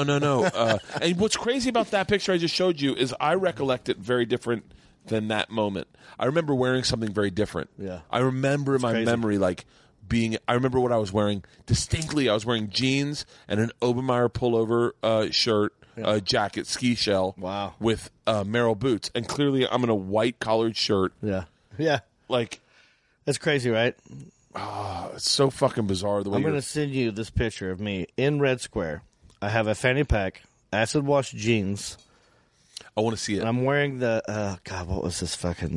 Do you remember Bugle Boy jeans? Of course I remember Bugle Boy. So this T-shirt just says Bugle Boy. Oh, it's just a T-shirt. Oh, which they probably read as like, you must be part of the military. He plays bugle. Here comes the Bugle Boy. Here he comes. Okay, let's talk about Rodney Carrington. Yes. So Rodney What do you wanna Carrington. know? All right, that's what it we're is? 2 hours right now. Yeah. Oh my God. Yeah. It's flies, dude. Do you want to cut this up? No. Post it as, dude. Trust me when I tell you. The people that have listen to this this for me? podcast, I am very tentative to say my fans, but I will say, because we all share fans, we all have the same fans. They It jump. sounds egotistical saying fan. I hate saying I have a fan page on Facebook. I was so. You want to hear something crazy? I had a legit fan page that fans made for me for Travel Channel. Oh, that's good. And Travel Channel made them pull it down because they were like, "We don't control it." And I was like, "No, it's called a fan page." Yeah, they made it. They made it. Yeah, this you guy don't Rocco, who by the way, Shout out Rocco. Shout out to Rocco. I love Rocco. Great guy. Yeah. He likes you. He made this fucking great What's page. wrong with that? Well, the problem is Rocco knows the problem with Rocco is that he was then bullying people on them because he's talking shit. He was posting as Bert the Conqueror to like fans would say stuff and he'd be like, "Fuck you, blocked." Right. Yeah. Dude, have you ever gotten? But by the way, that's what made me like Rocco. Is I was like, yeah, I like Rocco. Someone talking shit about our show. Fuck him, Rocco. Block him. Fucking light him up. That's before the middle finger emoji too. Yeah. Actually, I had to type that shit out. Like, do you ever get in arguments with your fans? No. Have you been baited? No, never once. So what? The only thing I've ever done, I've never blocked anyone ever. Yeah. The only thing I ever did is recently I posted a picture. I was in Hawaii. I posted a picture of my daughter. Yeah. One of my best friends made a joke. Yeah. He's my best friend. One of my best friends. I know him very well. I know there's no malice in his heart. I know he's not trying to hurt my feeling or my daughter's feelings. Sure. I also know that he's a single goofball idiot guy that who makes money and he just fucks around. He Sounds just like fucks Jon around. Reep. It sounds a lot like Ari Shaffir. That's true. And so he wasn't. He was just being funny. It's Ari being Ari. It was innocent. It was. In all honesty, it was. Yeah. It wasn't because he knows. But when you saw it, it wasn't at the time. I didn't even see it. I don't read comments. okay. Leanne saw it, and Who Leanne, did? my wife. Oh, yeah. She got upset. And That's a she big was one. like, That's a big one. she's like, yo, What the fuck is call this? Ari and tell him to take that comment down. I go, fuck it. Oh, I'll it was just take-" Ari. Yeah, it was actually Ari. Yeah, it was I thought actually. we it was used him as an actually- example of this it was person. Actually, Ari. It's definitely Ari. Shout out Ari. So I go, no, hilarious. fuck that. I'm not going to call Ari to tell him to take it down. I'll just take down the picture. And so I take down the picture. Mm-hmm. But before I take it down, I look at the comments. And I went, oh. Like, why? Like, there are all these people that follow me that obviously look at my pictures. Yeah. They said really mean things about my daughter, but they weren't trying to be funny. They were just being mean. So I went through and blocked them all. And I was like, and then I called Ari, and I've known him Ari for a long time. I love him. And I was like, hey man, just please don't do that again. I go, if I post a picture of my daughter, I don't like. Both my daughters are fucked there's no up. need to comment. I go, just don't, please don't. And Ari's like, I'm sorry, I didn't know that would cause problem. I go, yeah, Georgia's online. She sees that shit. Yeah. And if she saw it, it might hurt her feelings. I don't want her. Right. Like, it's my kid. That's the part. But by the way, that's the conversation obviously I'm sharing on this podcast, but it's a conversation I have with my friends. Yeah. And Tom and I did that fat shaming thing, and there was definitely a time where we spoke like two really good friends about us hurting each other's feelings, and like at one point Stanhope didn't know that Tom and I were friends, and he was like, dude, what the fuck? And then Tom Segura. Yeah. And then I had to like be like, no, he's my good friend, trust me. Yeah. And then Tom's like, so you guys are fake shit talking. oh, you didn't hear about that fat No, shaming? not at all. Shit. Sorry. Oh my God. Dude, I'm not a comedy nerd. Like, I don't do anything. Oh. I just I watch 2 shows and I sleep. I'm the nerd of not being a nerd. But I should be. It's what happened. We got to a big fat shaming thing, and we both ended up losing. Oh no, I know about that. Yeah, we both ended up losing weight. Well, that was a joke. Yeah, it was a joke, but Yeah. some people, like Stanhope, came to him from Bisbee and was like, dude, what the fuck's going on? Are you really in a beef? Like, a bunch of people actually said that. Like, are you guys really fighting? And I was like, no, we're good friends. It was obvious. But To me, it was obvious it was a joke. But obviously, there was at one point, try the Tito's. Have you tried the Tito's yet? I'm going to. Yeah, get in on the Tito's. I didn't want to invite No, myself. no. We got a whole bottle up there. It is Russia night. Yeah. Vodka's our thing. So at one But point, like vodka. we had to say, me and Tom had many very serious conversations about that moment. Soda. I got soda water inside. You want me to go grab it? Can you pause this? Because I have to pee so bad. Yeah, let's pause it. All right. Let's pause it. We'll be right back. Hold on. Don't forget, we're talking. Who gives a fuck? No. We're talking fat shaming. We'll talk fat shaming. Right. Ari. Blocking. I also want to talk. I got one story because I saw you. You had a picture. Yeah. Where you're arm wrestling a dude. Yeah. One of them, and I've never talked about this on stage, but I want to possibly. So Okay. I'm gonna jam this with you. All right. I'm going to hit stop, and then we'll start up again when we get back. Love it. We're at 2 hours right now. Jesus Christ! Only 500 feet from you. Yeah. Drive, but I'm fine. All right. You ready? So close. Yes. So I'm to wrap Fat up. shaming. But yes, there were plenty of times where Tom and I got on the phone and talked privately about how we felt and about our weight loss, and we were like trying to make sure that we were okay with what's going on because it got a little out of hand. I think to me, it was always when I see two comedians online going at it, I always think, well, they orchestrated this. Yeah, because to me, we're all fraternity brothers. We're always ships passing in the night. We did the exact same thing. Yeah. And so I see no hate involved. Yeah. Unless you actually. But there's people that like one of the things that really bothered me about that when one of the things that made me want to start blocking people is that like people were just saying really mean things, and I was like, "There's no comedy involved. You're not like." I talked to someone about this the other day. I go, "You're not my boy. Like we don't like we." Yeah. You've not earned the right to insult me. Yeah, like we're not besties. Right. Make sure that's good. That's carbonated. What is this? It's a Soda Stream. We got. Did you make it? No, yeah, I made that carbonated water. It's fucking best. But I was like, you're not my boy. You're not the right to assault me. Or he can say whatever the fuck he wants to me.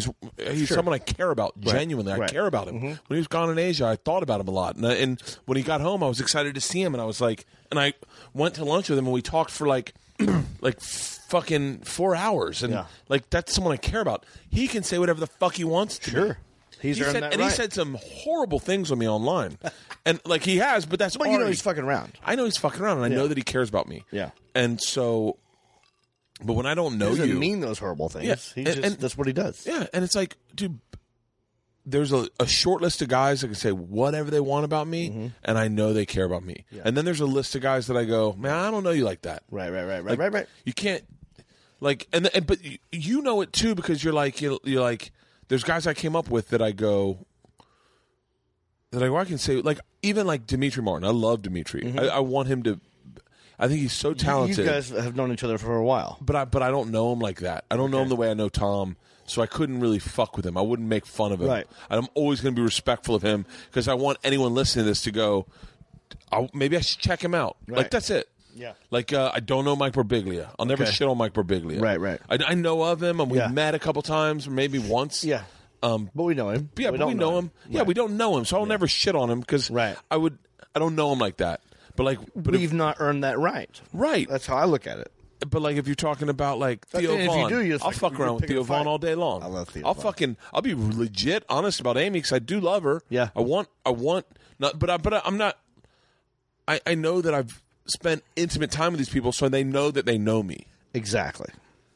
And that's different when that's different because when a fan gets on your page, or not, I don't want to say fan, but it says enjoy your dad now because he's fat and he's going to die. Right. You're like, hey man, my kid, fuck you. I can't control my kid not reading my comments. I try my hardest, but I can't block her from my page. Like, dude, I couldn't imagine with the kid factor. That's going to be a whole nother level. Like even if it's me and I post an unflattering picture, I'm not a good looking dude, but like I don't need to hear that. Like I already know that. So I don't need you to chime in. The thing with fat shaming is that it's like yeah, man, I know I'm fat. Like when I was, like, by the way, I'm still fat. I'm 217 right now. But if you acknowledge their comment and you're not liking the positive things, then it's rewarding bad behavior. So part of me goes like, don't respond. No, I don't respond. I just block. But part of me goes like, fuck. I got to a place where I was like, I very seldomly, and I say seldomly, I want to say never. Yeah. But I also have that filter on Twitter, so I wonder if it blocks it for me. I never get bad comments on Twitter. Twitter is very nice, and it's more like a communication with my fans. Right. I always say to people on the road, if you want to talk to me, hit me up on Twitter. I actually read all those. Yeah. I don't ever read a comment on Instagram. Right. Like, I'm the opposite of you. Really? I'm on Twitter, but I fucking rarely go there. Oh. I'm on Facebook and Instagram mostly. I don't know how to read comments on Facebook. Like there's like three different Facebooks. There's like Facebook. Right. Oh, you got your fan page, you got your personal page. And then I got messages. Yeah. And I was like, two different messages. Yeah. There's one from the personal, one from the fan page. And I'm like, oh, I didn't know that. I don't get the one. I get it. It's like four fucking pages. All I got, I don't have. There's 4 different apps you got to have. Yeah, and so the video I just did. See, the thing I like about Instagram. Yeah. Is, oh shit, just a picture. video. Now they got their little, what do you call that? The story. Oh, how They cool stole is that this? from Snapchat. Are you on Snapchat, Bert? I don't do Snapchat only because I found everyone boring on there. Yeah. I feel like if I'm not on something that's dear out there, Eliza and Jessie May. The only people that I really cared about watching was like Eliza and Jessie May and like a few other people. Yeah. But I was like, I just found it very like put out information, not enjoy it. Right. Like I really enjoy the Instagram stories. Like I'll tell you right now, this is real talk right now. Who's this? Like I look at my Instagram stories and I go, David Spade's fun as fuck. Like I get David Spade. I've not seen that one yet. David Spade, Dan Bilzerian, Lindsay Pellis, Chris Ty Walker, Brendan Schaub. Ooh, Brendan Schaub's in Australia. Let's see what he's doing. Brisbane, see you tomorrow. Sold out. His show's in fucking... I got to tell you something. Oh, he's in You Tasmania? got to follow this dude named Zoltan Bathory. He is a bassist for Five Finger Death Punch. Really? Heavy metal On band. Instagram? He's on Instagram. He's hilarious. And I only know him because this production company is trying to pair us up to like Zoltan Bathory? Yeah. That's him. He's got the fucking I'm following him right now. white dude, Serbian, dreadlocks, Love it. metal. Love it. I want to tell you this story. Then I guess I should probably leave, but oh no, I'm having a blast. You're gonna have to keep me out of here. No. This is I know when Sorry. I know what I run into enough people who listen to the podcast on the road, and someone always goes an hour 30. Someone always says to me every time, an hour 30 Keep is it the, at an hour 30. An hour 30 is the threshold where I go, if it's over an hour 30, he had fun. Like I had fun. Like if it's under an hour 30, either they weren't having fun or I wasn't having fun. I'm about to start a new podcast. You had one. Didn't you have one with Heffron? Me and Heffron had one, which was great. But, headliners, ships passing in the night, hard to coordinate. And so we just both got lazy and tired of doing it. And so that it ended. We're still good friends. I love John Heffron. I had my own, and then I just got lazy on my own self. But now I'm doing a new one with Sarah Tiana. Oh, I love Sarah It's going to be Tiana. on All Things Comedy Network. Oh, yeah. It's going to be called Fried with me and Sarah. But I want to tell you real quick before I forget. You had a picture of a guy you were arm wrestling. Yeah. And I've never told this story because people won't believe me. But I broke a man's arm wrestling. By the way, It's the manliest thing I've ever done in my life. I explained to someone today. Yeah. They were like, "What do you like in a story?" I always get pulled into meetings. Start off. and they go, "What do you like in a story?" And I said, "I love you to grab me with the front. I want Lead that with the punchline. lead in a story. Yeah, Not on stage. not on stage. Right now. Or on stage, no, even on stage. I Maybe. do it on stage. Yeah. I do it on stage. I like to grab you the second. I want it to sound so ridiculous. I want you to ask me questions. I want you That's to. why I go, I broke a man's arm wrestling. Yeah. Now you have questions. Yeah, and but you want the fan to go, like the audience member to go, hold on, What? wait, what did Who? he just say? When? Yeah. What? How? So Right. You broke a man's arm wrestling. How did. old were you? 24. Okay. Yep. I was with a group of dudes in college. I went to NC State University, Wolfpack. We would go to Stacy went to college Wolfpack. bars and we weren't the popular dudes, but to get attention would be outside in the little deck area and pretend to arm wrestle and have people around us go, go. Like we'd have fake arm wrestling events to get people to come over and look at what we're doing. And then we'd meet people. It was insane. It was stupid. It was a dumb stunt. No. It's the best. Yeah. Me and Eddie Fernandez and a bunch of other people went to spring break one year.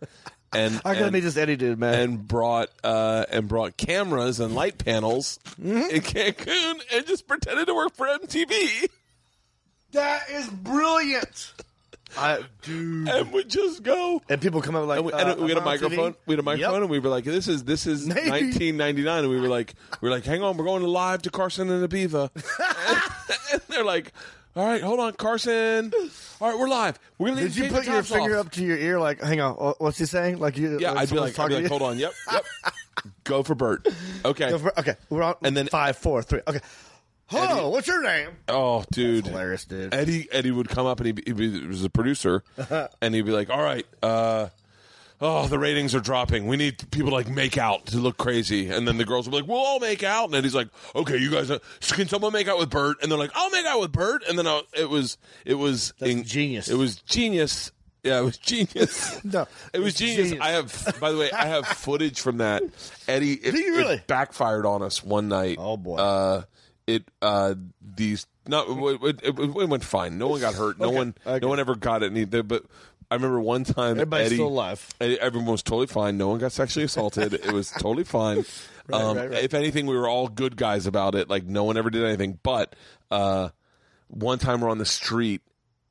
This is the only video I have left from this, and there's no audio because one of the guys, it was a real camera. He had actual tape. Oh. And he had actual tape, but there's no audio because we weren't really making a TV show. But this guy was like, "Fuck it, I'll put a tape in and I'll film." And Eddie's like, "All right, we're going live to Ibiza. Hold on, can you guys do something crazy?" And these girls standing, one girl does a handstand and they start 69ing each other and pulling their panties to the side, and then throw Eddie in the mix. And Eddie's just going, "Get me the fuck out of here!" It was insane. That was one of the craziest. You have this footage. I have it. Somewhere. I saw it the other day. I look so young. I want to post it just because I look young. Not only do you have it, you recently watched. I recently watched it, and I was like, "What?" It says, okay, I'm going to need to see this footage. It was insane, and I was like, and Eddie just is like going. You had me at standing 69. Standing, and by the way, they're fucking dimes. Of course. This is before the internet when girls had an outlet to get fame. Yeah. These are girls going, I want to get famous. How do I do it? Yeah. So that girl's going wild. That's the whole thing. So 24 years old. So we are pretending to arm wrestle. Me and this one guy. His name is Jason Chambers. He's about 6'4", but skinny. Yeah. But like fucking lanky. Like could kick you from across the room without even trying. Anyway, he's that guy. All elbows and knees. You know. Hilarious, by the way. It's one of the things I love about what you do is like, and my wife does it a tad bit too, but anyone who grew up where you guys grew up, you guys have 19 different sayings. Yeah. You guys are full of like. Where are you from? Of Tampa. But it's the South kind of. No, we didn't get that. It was more Cuban. It was more like. I have more Ybor district. I have more of a Cuban upbringing and like ball breaking. Hey, dickhead. Hey, fuck. Yeah. Like, in all honesty, I want to say my style of stand up is based out of Cuban men's storytelling. Yeah. Because when I first went to an all boys Catholic high school, Jesuit, and it was all Cuban dudes who were like confident and ballsy and they had hair on their dick and like not on their dick, but like like on the shaft. Yeah, like and they were just like coming out of the head. If you sat at a table, you better be able to hold court. Like if you couldn't hold court, you didn't deserve your space at the table. Sure. And I remember sitting down like freshman year. And I had played baseball against some of these kids, sitting down and then being like, "What did you do this weekend?" And it was the same pressure I feel today on stage of like, I better kill. Yeah. And I just would tell a story. Right. And I'd tell a story and it was just punching it up, like making it a little bit better. Dude, you should have seen this guy hit this guy. He started in fucking Miami and ended in San Francisco. Like knocked him and everyone's like, "Oh!" Like it was about telling a good story. And I learned how to tell stories there. And then in our fraternity, it was the same group of kids only for the last 6 years because it was all ATO was all Tampa only is what they called it. Do you think that's because of where you're from, or because 100%. Of how you are? 100%. Yeah, dude. In all honesty, I would walk across campus in high school, and I would going to lunch, and I would prepare my story in my head. Yeah, I would be walking to campus going like. Well, that's because you're a stand-up comedian. Yeah, I don't think everybody does that. I don't think. Oh, for real? Everyone. I don't know. I just figured. I was like. You had to have a story about that weekend. If it was Monday, I do the same thing. That's what I'm saying. Yeah, I do it. We're both stand-ups. I don't think the normal guy does that. Are you also preparing comebacks for the inevitable put-down that's going to happen?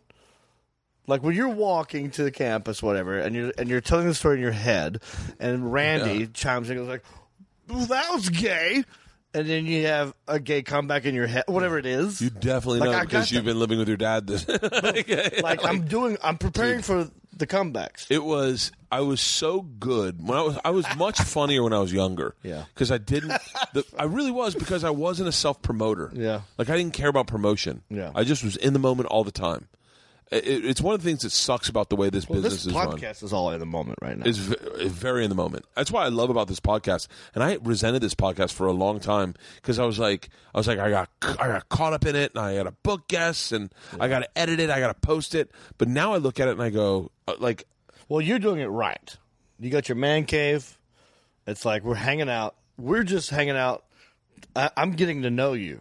yeah, And we're recording it. It's amazing. I was thinking about dropping some money into it and really stepping it up. And what I wanted to do, this is my brainchild. Please, if you're a listener, you're definitely listening. If you're listening right now, I know you're a fan of the podcast. And also go to jonreep.com and be my friend. Yeah, please.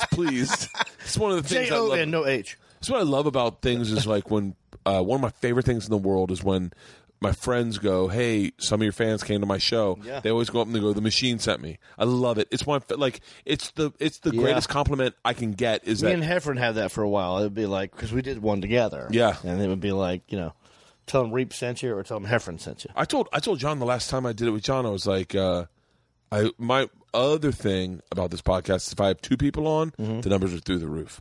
Everyone listens. What do you mean? Like, if I have 2 people on, 2 guests at the same time. 2 guests at the same time. Okay. It's really because I talk. Why is that? Less. What? I talk less. It's crazy. So they don't want you talking. A lot of times they're like, Bert, we've heard the machine. Bert, just I want to hear John's story about Russia. And so, but I want to tell you this broken arm story, though. okay, go ahead. I'm sorry. Did I cut you No, off? no. Go ahead. No. Right. We would fake arm wrestle. Yeah. Just to get people to come to our table on a deck at a bar. This is what you did before you had Twitter personas. Yes. And that grew. And then one day I had a party at my apartment. And me and Jason Chambers, I said, dude, we should arm wrestle for real. Because I think I could take you. He goes, fuck you. I will kill you. I go, well, let's do it. And I go, 2 out of 3. Deal. So we're doing 2 out of 3, but we also had theme music. I go, all right. So for the first one, you pick whatever song you want. Yeah. Second one, I pick what I want. If it goes to 3, then there's no song. He goes, deal. He picks Metallica. Darkness imprisoning me. I'll lose. Yeah. Now it's my turn. I pick Olivia Newton-John. Fucking Xanadu. Xanadu. Xanadu. Now we are here in Xanadu.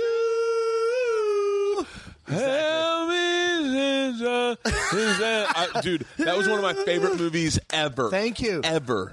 We're best friends. Dude, ever. Because mine too. Can I tell you when I first got this man cave? I'm in love with her and that fucking movie. I pitched it. The movie sucks, but I love her. I pitched this to man caves as Manadu. Manadu! I wanted to do a TV show called Manadu, where it was where men went. Because Xanadu that's why they called. Dude, I had so much material on Xanadu, you have no idea. Do you know that's why they call Xanax Xanax? No. Because of Xanadu? No. 100%. Are you kidding me? Have you ever taken a Xanax? I know the drug. You ever taken one? I don't know if I have. I've got a storage thing about it. What does it do? It makes you feel like you're in Xanadu. Xanadu is a utopic. Then I want one. Do you have one? I have tons of them. By the way, I got another drug for you if you want it. What? I don't want my dad to hear this. My dad. Okay, they're old now. Yeah. So I go home. I'm like, what's in this medicine cabinet?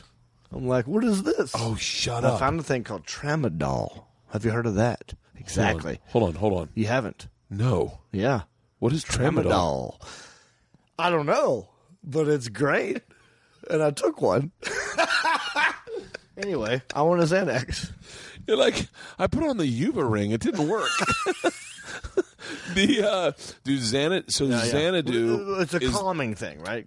It calms you down. I gave one to my dad. The first time I gave one to my dad, I was performing in Miami, and I was driving from Miami to Tampa to hang out with my dad and my mom on Monday, play golf with my dad, and then fly home Monday night. and my parents drove down, and my dad was driving on whatever fucking that road is that rides the through. Katy Freeway? Yeah. No, And that's he was- Houston. Never mind. He was having a panic attack, and I pulled over, and I said, hey, I can't do this for fucking 5 hours. You having a panic attack at night. I go, take a Xanax. Yeah. And I said, take half. And he didn't. He took the whole thing. Oh, shit. And then he took it, and then I go, give me the other half back. He goes, I took the whole thing. And I was like, well, I usually only take a half. And he was like, oh, okay, what's going to happen? I was like, well, you're definitely going to be relaxed. And he, on the fucking freeway, on the interstate in Tampa. No, I was driving. Okay, thank God. I was sober. I was driving. On the interstate, he kept saying, is this what... helicopter behind He's like, us. is this what normal people feel like? He kept saying, What? is this what regular people feel like? Is this what everyone feels like that I... Like, because if you're high-strung, a Xanax... Like, I usually... This is going to sound really horrible. Edit this out if you're anyone that doesn't like hearing honesty. Mm-hmm. So when I do the road, I go pretty hard on the road sometimes. Sure. And then I'll tell you every drug I've done if you tell me. I'll tell you every drug I've done. Okay. And so I come off the road, and usually on Monday, what I'll do, like Sunday, I fly home Sunday, I drink Sunday, we have friends over Sunday night, and then Monday I'll take a Xanax around like 4 p.m. I'll try to run like probably like within the day, like anywhere 5 to 9 miles. Physically run? Yeah. No shit. I ran 5 right before you got here. I just got on and pounded out 5 What real do you quick. do? Oh, treadmill. Right there. Oh, this guy. Yeah. And so I am really aggressive about working out and punishing myself for partying. Yeah. But then I take a Xanax at 4, and I really enjoy the family, and it dials me in, and then I just fall asleep very naturally. Right. It's not a sleep. Really, it's not really meant for sleep. It's probably a zen, like a just chill. And and I Like sleep solid. all's good. Yeah, and if I wake up in the middle of the night, I go right back to sleep. No panic attacks about unhealthy lifestyles, and then I wake up and I feel great. Yep. And I work out really hard, and then I won't drink Tuesday, Wednesday, Thursday, and then I'll go out on the road Friday morning again. Damn it, man! I gotta get in this. Is that well? I also got given a sleep pill Why should I not do it? because you can die. What? Yeah. That's the bad part. Oh shit! Like Okay. one of the coolest things. One of the side effects. That's how Geraldo died. Xanax? Yeah, I think so. I didn't know that. Yeah. I to this day I didn't know how he died. Yeah. I just assumed it was lots of random shit. Heath Ledger Yep. was Xanax? and Ambien. Oh my So God. sometimes That's horrible. Sometimes you'll take an Ambien, and by the way, I'm not a doctor, so don't listen to me. But sometimes you take an Ambien and you'll go to sleep, Yep. and you'll wake up the next day, and maybe You're still groggy. Yeah, and you'll take a Xanax and you'll fall back asleep, and then you stop breathing. I'm not certain that that's how it works. I have done also, Ambien. I've never done Xanax. I know the other thing is, and this is, I will say this 100% across the board. If you're listening, don't ever drink and then take a Xanax. That's how you die. No shit. That's how you die. If you, that's potent. because what happens is it hits you all at once, and then your heart stops. If you're gonna do it, and I don't suggest doing it Everyone at drinks all. all the time. What? So what? Yeah. Well, a lot of people like It's just easy. One of my buddies used to drink, and they just give me a Xanax. I want to sleep good, and then take a Xanax, Yeah. and you would be out like a fucking light. I wouldn't even think twice if you gave me a Xanax and I've been drinking. I'd Yeah. be like, sure. No, and so don't ever do but that. I might die. Yeah, you probably. I'm not saying I'm not saying across the board, but like Sure. that is the way you die. That is the way big you chance. can die. Yeah. It's like getting airplane lessons. Like that's how you're gonna die. So like that's one of my things is like if I take a Xanax, I don't drink.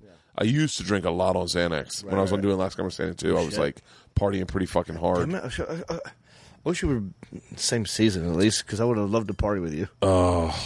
I was a mess. Me, you, and Doug Benson would have had a good time.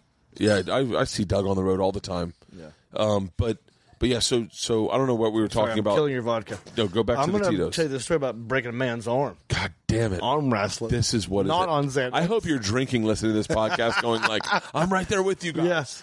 Someone's going to like finish the arm wrestling story. Okay. I gotta not forget to Google how fat Ant is. So what had happened was we said, let's arm wrestle for real. I had a party in my apartment. I go, let's pick songs. He goes Metallica. I go Xanadu. That's how I got on the Xanax.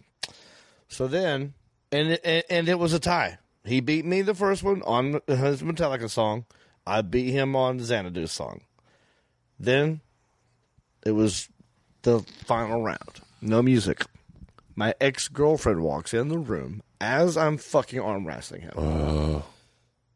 I don't know if that motivated me to do fucking Hulk status, but I did this. Like I fucking, you've seen like over the top. Over the top? Yeah.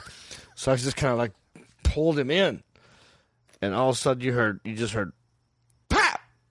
I'm like, why did you hit him? Like, so I thought somebody hit him. You heard like a legit pop. Snap. He goes, and his arm just went limp. He goes, it's broke, boys. It's broke. And I broke his arm up here, a twist break. Not like it was like a twist. So it's like fragments. And it like, I don't know. My asshole's tingling right now. He had a cast that went from his shoulder all the way down to his wrist because it was that kind of a break. And that's that story, but here's a nugget in the story. My ex-girlfriend is the sister of a very famous singer. Do you know who Jason Mraz is? Yeah. Candace Mraz is who I dated in college, and that was his sister. Before he was famous. I mean, he was a kid. But I broke a man's arm to Jason Mraz's sister. There's something in there. We're working on it. We're workshopping. I would love to do a storytelling tour. Yeah. Where like it stinks what Comedy Central's done with what? Nothing. I didn't watch talk. it. I swear to God, I don't watch. I haven't watched Comedy Central in a while. I'm telling you, My should be more of a nerd. Workaholics was my one thing that I dug. I love Eric. Wait, who's Eric? Eric Griffin. Oh yeah. Did you hear that, Eric? Yeah, we have another bottle of Tito's up there too. Boom. So I kill see all that. this whiskey, by the way. Oh, we got great whiskey You got in here. tons of whiskey. Are you Should a we- bourbon guy at all? I don't know. I know Well, bourbon usually whiskey, same Irish thing. whiskey. Oh, are you Irish? Yeah. Are you really? Yeah. What are you? Well, people think I'm Irish because I got the ginger hair, but I'm not. I'm half English, half German. Really? Yeah. But on St. Patrick's Day, I tell everybody, yeah, I'm Irish. I used to say to my wife, my wife's got that Lowland Scot mentality. That What's it like called? hard Lowland Scot, like a hard-working like. Oh, shit. I got to put it back on there. I'm sorry. I put it on just so because Because I made that carbonation. I made that carbonation, so I can't imagine it's going to stick This is around long. handmade, man. Don't you fuck up my carbonation. But that Lowland Scot mentality is that like you ever see Monty Python, and they're all just digging holes, and you see the proletariat walk by and go, "What are you doing?" They're like digging holes. I don't even know if that's a bit, but like that's how I remember it. Yeah. I don't know. I was never really into. What comedy did you like growing up? Okay. It was okay. So Saturday mornings, Sunday mornings, it was always just cartoons. There was only 3 channels.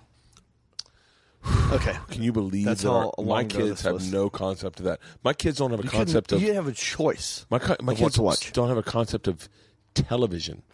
Like Right. Today, Yeah, the fact that you have a thing they like in the living room. Like, in why do their I room- need that? Their room, they don't have cable, and they just watch TV in their room. And I go, Probably wait. on their phone. I go, no, it's on their TV, and they just have Netflix, Right. and they have Amazon, Yeah. and it's like it's like a smart TV, Right. And the other day I walked in, and I'm like, hey, I'm trying to watch TV. What the fuck happened to our television?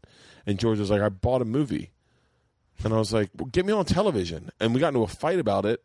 She's like, we're on television. I go, no, this isn't television, This baby. is not. Yeah, this is not the cable. Yeah, We have satellite. we watched. You're on the. Yeah. We watched Parenthood. Have you seen Parenthood? Of course. I haven't Steve seen Martin. it. I haven't seen it since I had Steve kids. Martin. It still holds up. It's the greatest fucking comedy I've ever seen in my life. I'll put it up there. Anything is Steve Martin and Martin Short, by the way. Martin Short kind of steals it. Wait, is he in that one? No, that's Father That's of the Father Bride. Bride. I'm sorry. Yeah, Father back when Bride. you could play a gay character and Yeah. no one said Well, appropriation. He could do anything. To me, Dude, he could do anything. one of my favorite movies of Martin Short is him and Three Amigos. no. Oh my God, Three Amigos is amazing. Yes. Three Amigos is. Wait, he was also in the one with where they put the other guy in a piece of technology that went into his body. Yes. What was Like that called? inner space. Inner Space, and he was in one with Danny Glover that was really great, where he was accident prone. He should be the biggest star of all time. Martin Short should be the biggest star. Him and Dana Carvey, to me, are two of the funniest human beings that I have ever. Dana Carvey's legit funny, Dude. Can Thank I you. can I tell you a sleeper on this who I think's really funny? Let's talk about it, man. Rob Schneider. No shit. Rob Schneider, man. I've never seen him live. I don't I've know. only heard negative things, by the way. He's me too, but he's the guy that like. When I say negative, I don't mean his act. I mean him as a person. Oh, really? Like off stage. Oh, I don't know him at all. I don't know him at all. Okay, but and I don't either. And yeah, Just what I've heard. I've heard negative things about his act from clubs, but I heard him on a podcast, and he was one of the most naturally funniest guys. And I went, no, I think you're missing it. I think that he's just been in the system too long. I think if he got out of the system and just did what Rob Schneider wanted to do, like just be different. Like I think he would be genius. I really think he would be genius. So what you heard him on was different Mark than the Maron. shit that you've heard. Dude, it was no act. It was just him being real. I gotta hear that. It was so fucking good. And I was like, I think I reached out to his people. Wow. To say like how funny he was. Wow. I'd love to meet him. I'm afraid to meet him because you know what? Here, what happens is it's the same thing that happens with us. Is like Rob Schneider got famous for being Rob Schneider, and then it's like all of a sudden got this. It was here all the fucking time. You can do it. He got like 9 cash, but you got to remember, think about it this way: Rob Schneider probably came up with all those, and it was him hanging out with Sandler and Spade and all their friends. And they all love him. And they love him. And so he's funny. Yeah. Like there's no way he's not funny. Yeah. But the problem is sometimes we were saying this, sometimes your act is different than who you are. True. And I think he comes from that generation where your act is an act, and that's how you get paid. Right. But just be yourself off stage. Yeah. It's like Tosh. Tosh off stage is a little similar to who he is on stage, but he's a different person. He's very sweet. Very sweet. Yeah. Yes. Very sweet. People don't know that. People don't know that. But like, and so I would love to tour with fucking David Spade's funny. Some of the dickiest, is that a word? People on stage are the nicest ones off stage, but everyone knows that. Dude, Tosh is the fucking sweetest guy in the world. He really is. So is Louis. Louis a sweetheart. Like, yeah, just the nicest. Fucking, Bill Burr is the sweetheart. Bill's the best. I love Bill Burr. Dude, you can't. For this day, I'm a ride or die motherfucker with Bill. I'm a ride or die. I'm a ride or die people with your buds. Oh yeah. Like I love Bill. He's. We auditioned for the same role on Eastbound and Down. I did the last season of Eastbound and Down. Yeah. And we both were for that one character, and we were in the fucking waiting room. I was like, Bill. He's like, Reep. He's the sweetest guy in the world. People? And there's a type here. The thing that I wish people knew what we liked about him. You know, like I understand what you like about him, but what we like about him is so much more valuable. You know, like what I like about it is genuine. Like the last time I saw him was at the Improv in Hollywood, and he's went on to mega fame, right? And mine was here, kind of. I'm waning. It's in the, but he goes. He looked at me, and goes, Jon Reep, get your shot, buddy. He bought me a shot. Remember who I was.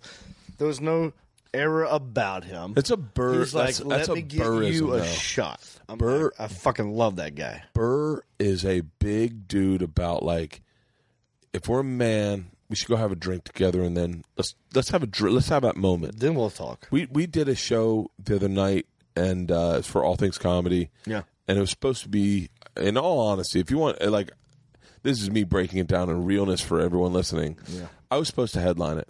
I didn't sell any tickets. On what? A gig? It was at the store, main room. I didn't sell any tickets, or I sold very little tickets. Whatever it was, it wasn't sold out. Sell a fucking ticket in this town. And Burr just said, put me on the show. We'll sell it out. No, he didn't say that. He didn't say that. They put Burr on the show. They just put Burr on the show, and it sold out within like 5 minutes. So we do the show, and they say, we want you to go up first and talk about All Things Comedy, sell it to the buyers or whatever who's there. And I was He's like, on the same network. Yeah. Well, yeah. It's so. Are you on this one? Oh, I'm sorry. Yeah. I'm going to be on your network. So. Yeah, me and Sarah. It's a great network. I love All Things Comedy. I love Al Madrigal, by the way. Dude. I've known that guy for years. I love Al. One of the funniest, naturalist, hilarious. just cool dudes I've ever met in my life. He's one of the greatest. And so I go, well, I don't want to go up, like say something at the beginning and then get off stage and then go back in due time. I go, I'll just host. Yeah. And they're like, okay. So I host. I just bring everyone up. It's fun. I don't mind hosting at all. I give two fucks. Right. And then I hate it, but the store, I feel like it's not even hosting. I feel like it's like I give two shits about hosting at the store. I'll host at the store any fucking day. It's all fucking gloves off. Like I have no ego at the store. I know what I sell on the road. You can't have an ego at the store. I know what I sell on the road. I'm comfortable with who I am. I just want to work on new shit. I just want to. That's all I use the store for, is to work on new shit and try to figure out stuff that's maybe kind of working. Yeah. Like I'm not up there going like I should do that. Yeah. I understand. I understand why people don't. I understand the mentality of like murder at the store. Kind of lazy, to be honest with you. I'll come home. I got 3 days off. Yeah. I'm like, do I want to go up there, park, do 10 minutes, dude, $0, and then have to worry about? It's a hassle. One of my favorite things Adam said to me when I first started working the store is, Adam, he goes, one of the favorite things he said is like, I have a lot of comedians. I only have a few spots.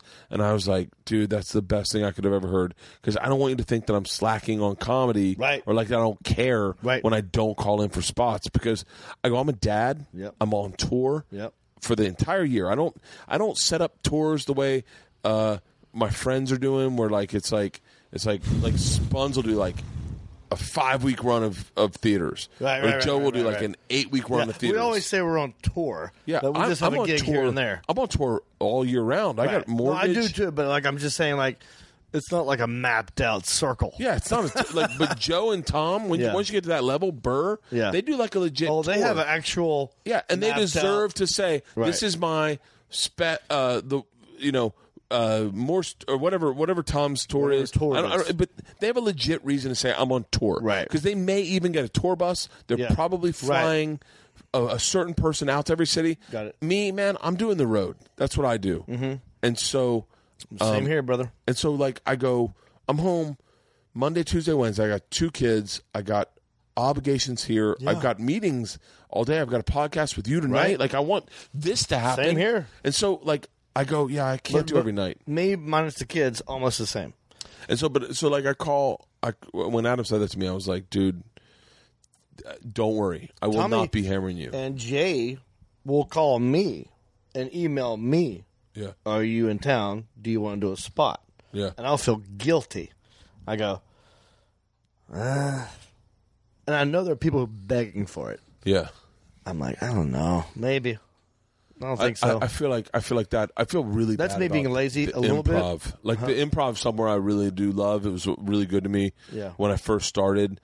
And I just in the saddest way, I go, I need to start branching out. Like I really like the haha. There's a lot of the haha is really great. Well, there's 2, right? No, there's 1. Well, I think there's 2 now. What? North Hollywood, right? Really? Lancashire? Lancashire, yeah. Where's the other one? One shut down, another one opened. No. They shut the old one down. They opened up. Okay. Yeah. The haha is fucking you go to awesome. Ha-ha? Shout out to Jack Jr. Dude, you gotta take Shout out to Jack Sr. Hey, take me with you. Dude, let's go to the haha together. I would do that in a heartbeat. Joey's one that introduced me to Jack. Who? Joey Diaz was like, dude, you don't do the haha? Fuck that. Come down to the haha. And I went down to the haha, and they were so cool. And I was like, this is, and by the way, it was like what I liked in a comedy club. By the way, if you're a decent comic, you're going to be they're going to like, this guy's amazing. But it's a little tough of a room. Yeah. It's a little tough of a room. Like, it's a small room. It's smaller, but it's cool. I like the setup. But if you do it's well, not, it's, but you like, do well. The nights I go is like Jack Jr. does his, I want to say it's his, he does like a workout Wednesday. And it's really fun. Okay. It's really fun because it makes you work out. Yeah. It really is a workout Wednesday. Yeah. I got to do that. You have to connect. Maybe I'll do that next week. You can't just do a bit. You kind of have to, and the store's the same way, where you have to connect with the crowd, and we should always connect. Well, you get in the road. There are some times where you're like, I need to work out 5 minutes, and I don't want to have to worry about you fucking yelling at me. Dude, are we on hour 5? No, we're almost at 3 hours. Okay, I told my broken arm story. Yes. I told my Russian story. Yes. We both speak Russian. We're both hilarious. Yes, до свидания. I think we're good. What else should we do? I think we did it. I want to smoke a cigarette, but I don't have any. I don't have any cigarettes. I do have cigars. But that would be another podcast altogether. That would be a cigar story. What are your tour dates? Do you know your tour dates? By the way, Yeah. I printed this out for me so that I could have it because I get anxiety about about the road. I get real bad anxiety. What do you have a rhythm? Like, do you like I need to fly in at this time? I need to make sure. Like, do you? I find that comedians have their little rhythms. Yeah. I like to know. Like, do you fly in the day before, day of? So I always like to fly into the last flight into a city the day before. That was my rhythm. I'm the same way. I need a travel day. I don't trust planes. Well, I stopped. Okay, so I stopped caring at the beginning of this year. I stopped caring about doing press. I do press if they were my friends. By the way, congratulations. That means you don't need to. So good for you. No, not entirely. But I just was like, I'll do it if they're my friends. Right. But I'm not gonna like. It is a genuine. And by the way, hit me up if you're not a waste of time. It's a genuine waste of time for me to fly into Toledo. Oh yeah. And do press in Toledo. Right. There is no press in Toledo. By the way, we talk so good about Toledo. The one thing that bums me out about not Toledo. No, Dayton. Dayton. Yeah. One thing that bums me out about Dayton is that. What do you hate about Dayton? Dave Chappelle lives there. Yeah, but no, you can't move tickets. Like, you can't really sell out a weekend there. They're going to paper the room regardless. There's a lot of improvs and funny bones doing that shit. And I'm by the way, done with those. I don't think it's just us. I think it's just happening. No, it's what it is. It's. I think it's a club thing. Like, we're going to do this. Hold on. That's a whole other show. Hold on one second. No. Let me just get some ice. Please. And let me pour another cocktail. And then we're getting real? One more cocktail. One more cocktail. All right. All right. I'm going to hit pause. We'll be right back. I'm going to piss and come back with Jon another Reep.com. cocktail. Listening. All right. We're back, everybody. We are back. This is 2 pisses. This is a second bag of ice. Second bottle of Tito's. To the Jon Reep Tito's is right over there. Burt Marathon. I think we should raise money for something. I would. By the way, I had a buddy, Zane Lamprey, who did a. I know him. Yeah, he's great. Drinking with Zane. Yeah. Oh, you know Mark Ryan? Yeah, I know Mark Ryan. Wait, We're buds too. Yeah, of course. Yeah. So, but the thing we were talking about off stage, we were talking, and this is an interesting conversation. There's a very definite. There's a new bottle right there. Oh man. Yeah, we go through bottles of Tito's here. We're American vodka. My wife's like said the other day, she goes, I was going through a fifth of vodka in college. I was like, I go through handles. Come on. The fuck? When I was at my worst. Yeah, in 5th grade, that's a fifth. When I was in my worst on Bert the Conqueror, we were going through handles a night, me and another dude. Yeah. Tito's not bad. Tito's, I love Tito's. I'm a fan. I really do. I wish they'd step up to the plate and be like, hey, we'll sponsor a tour. You know what I don't like about Tito's, by the way? The only thing I don't like. What? Is the goddamn cap. Really? Well, I like the look of it. I love the cap. But have you ever tried to drunkenly take this thing off? Like, no, if your hand's a little wet, it's just a grip thing for me. Just a grip thing. It looks great. I love the colors of Tito's. I'm just saying. Maybe I get better hands. Go ahead. They're cool people. They're cool people. Nice shit on Tito's. They were like, hey, we don't sponsor tours, but if you ever want to do a charity, we'll do that. We'll match your money. And I was like, Texas made vodka. In my head, I was like, I don't want to do a charity. I want the money. I'm such a prick. And they were like, well, that's not what we do. I'll decide where the charity goes. The charity's me, motherfucker. Private school next year, son. Right. But we were talking about, and this is something that Segura and I would argue about all the time. Do you believe that going into a club like Dayton, sure, which I think notoriously doesn't sell tickets, the Funny Bone in Dayton, is always packed. Mm-hmm. But Doc was the one that told me there's a very big difference between selling out, and having a pack in a house. By the way, everyone listening to this podcast, when you follow a comedian and they go thanks for packing the house. They didn't sell out. They just packed the house. There's a difference. Wait, I'm gonna. Do you know what I'm saying? I'm gonna break this down even more. You ready for this? Go ahead. Please do. Dear fans of comedians, this is how you can read into someone's tweets, aka Facebook posts. Yes. I'm guilty of this as well. If they say, hey guys, headlining at the Cincinnati Funny Bone, that means they're not a headliner. They're not a headliner. They rarely headline. They rarely headline. It might be the first time. That's the first time they've headlined, and they want you to know that so they're there's not. That one. They're not. They're working with another person. Yeah. Oh, yeah. Put the name in there. Yeah. If they say, right. If they say, if you see them posting the day of the show about a show they have coming up, that means they don't sell out. It's not sold out yet. They don't sell out. We need you to come. I need tickets sold. I do that all the time.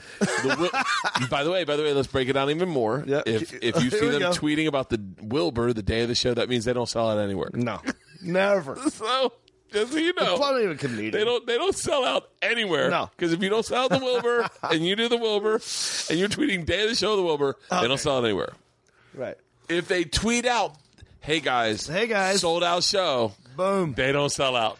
That someone hacked their account. Yeah, you would never post, hey guys, I have a show tonight. If it's sold out. Yeah, you just go, great time. Yeah, not like. By the way, you wouldn't say these are available. This is the real test of a real comedian, right here. The guys we respect, right. If they tweet out, second show added.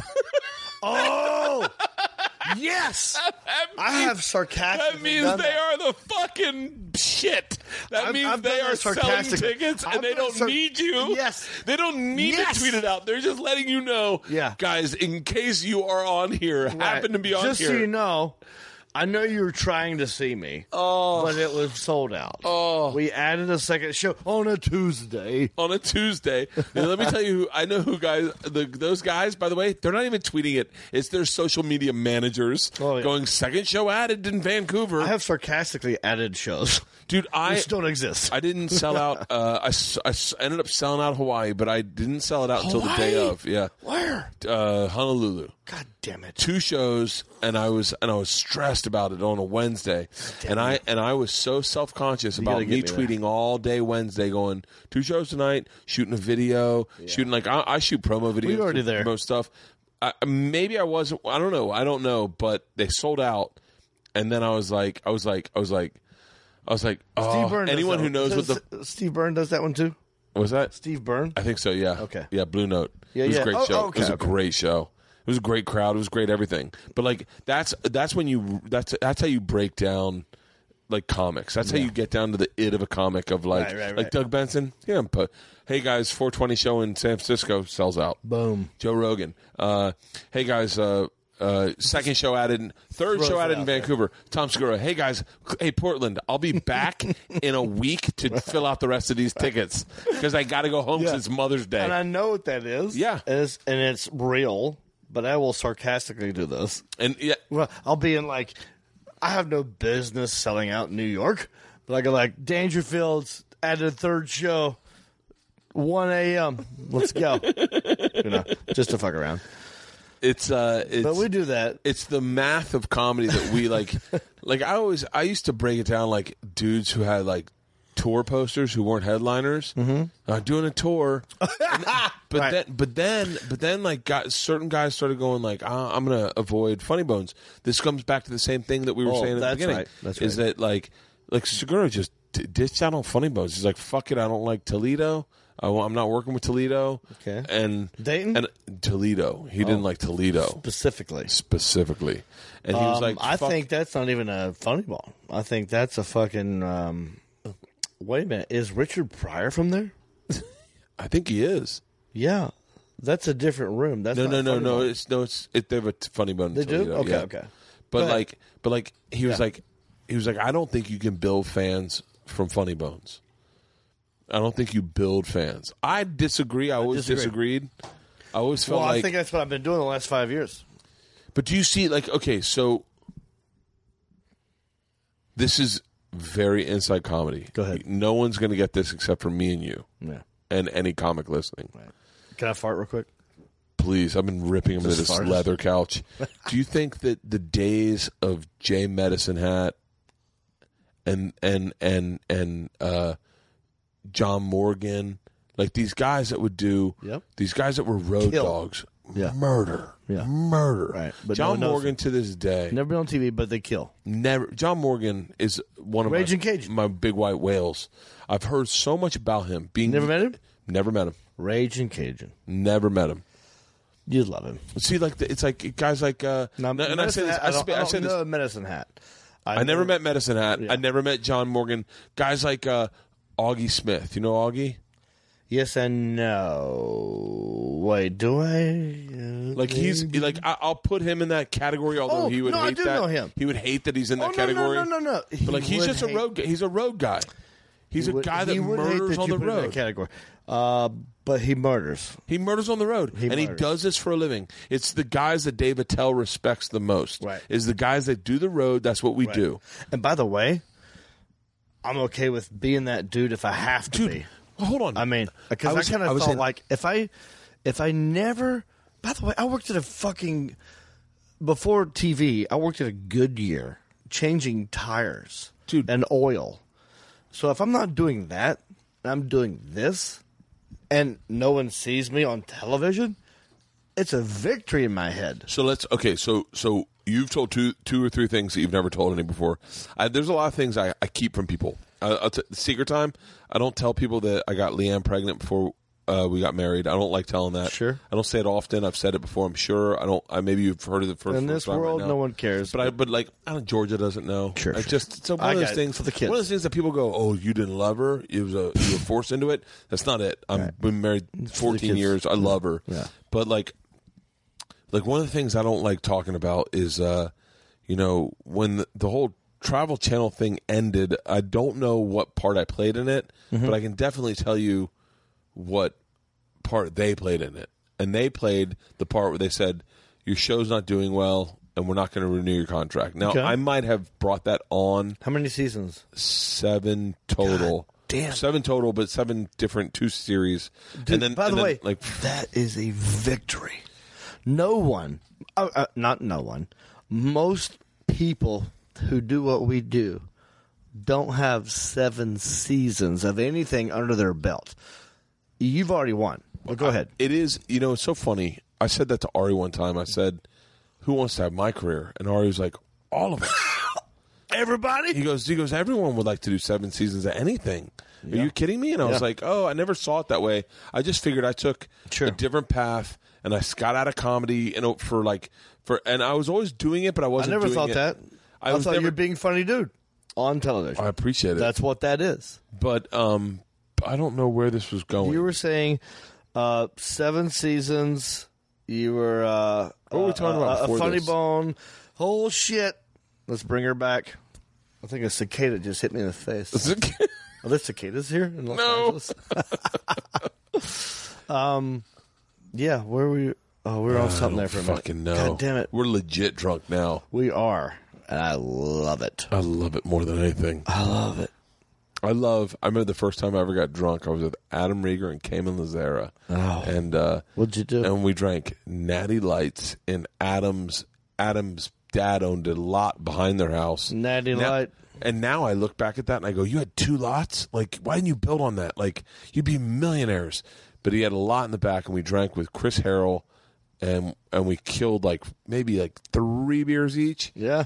But that's enough. But then his mom, we went around to the front. His mom went in the back, found the beers, brought them in like a real Perry Mason kind of moment. Brought them into the house, called us into the house, sat us at her kitchen table, by the way, which is a beautiful kitchen now in retrospect. I looked at it in the time, and I was like, this is old. Now you look at it, and you go, this is badass. That's what you did here. And she dumped the beers onto the table and goes, explain these. And at that moment, I was supposed to be panicked. I was supposed to be in trouble. Right. But I was drunk, and I felt perfect. Didn't care. I said, I might be into this thing. This is cool. Whatever this thing is, this might be my jam. Like, dude, I fucking like this. That reminds me of a story. Yeah. So my dad was a cop. Really? For a minute. Well, for a minute. He got shot. There's a whole story behind this. He got shot? He almost died. Wait, hold on. Start the story at the beginning. So, I mean, this is when I was like 5. Okay. So I don't know this. He was a cop, and he got shot and was in the hospital for about 4 months. They rewired his intestines. He's got colostomy bag. Got shot in the stomach, in the hand. He almost died. He shouldn't be alive, but he's alive. Anyway, I forgot why I started this story. He's a cop. He's a cop. He's a cop. That's what it was. He's a cop. So my dad would record. We should do Ladies and gentlemen. We should do a weekly podcast where we get this fucked up and call it. I forgot why I started this story. Why did I start this story? That is legit. Oh, That's funny. so your dad gets shot. My dad almost died. He got shot.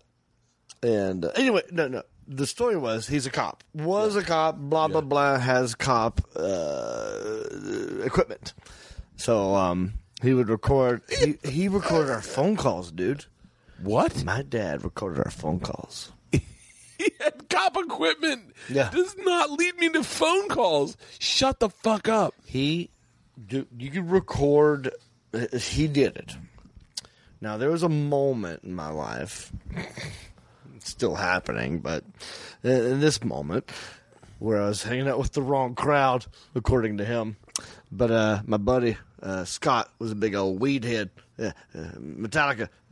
Back when weed was taboo. Back when weed was scary. Yeah, that weed's was like, a gateway drug back then. Yeah, now it's like, yeah, sure, pass me the weed.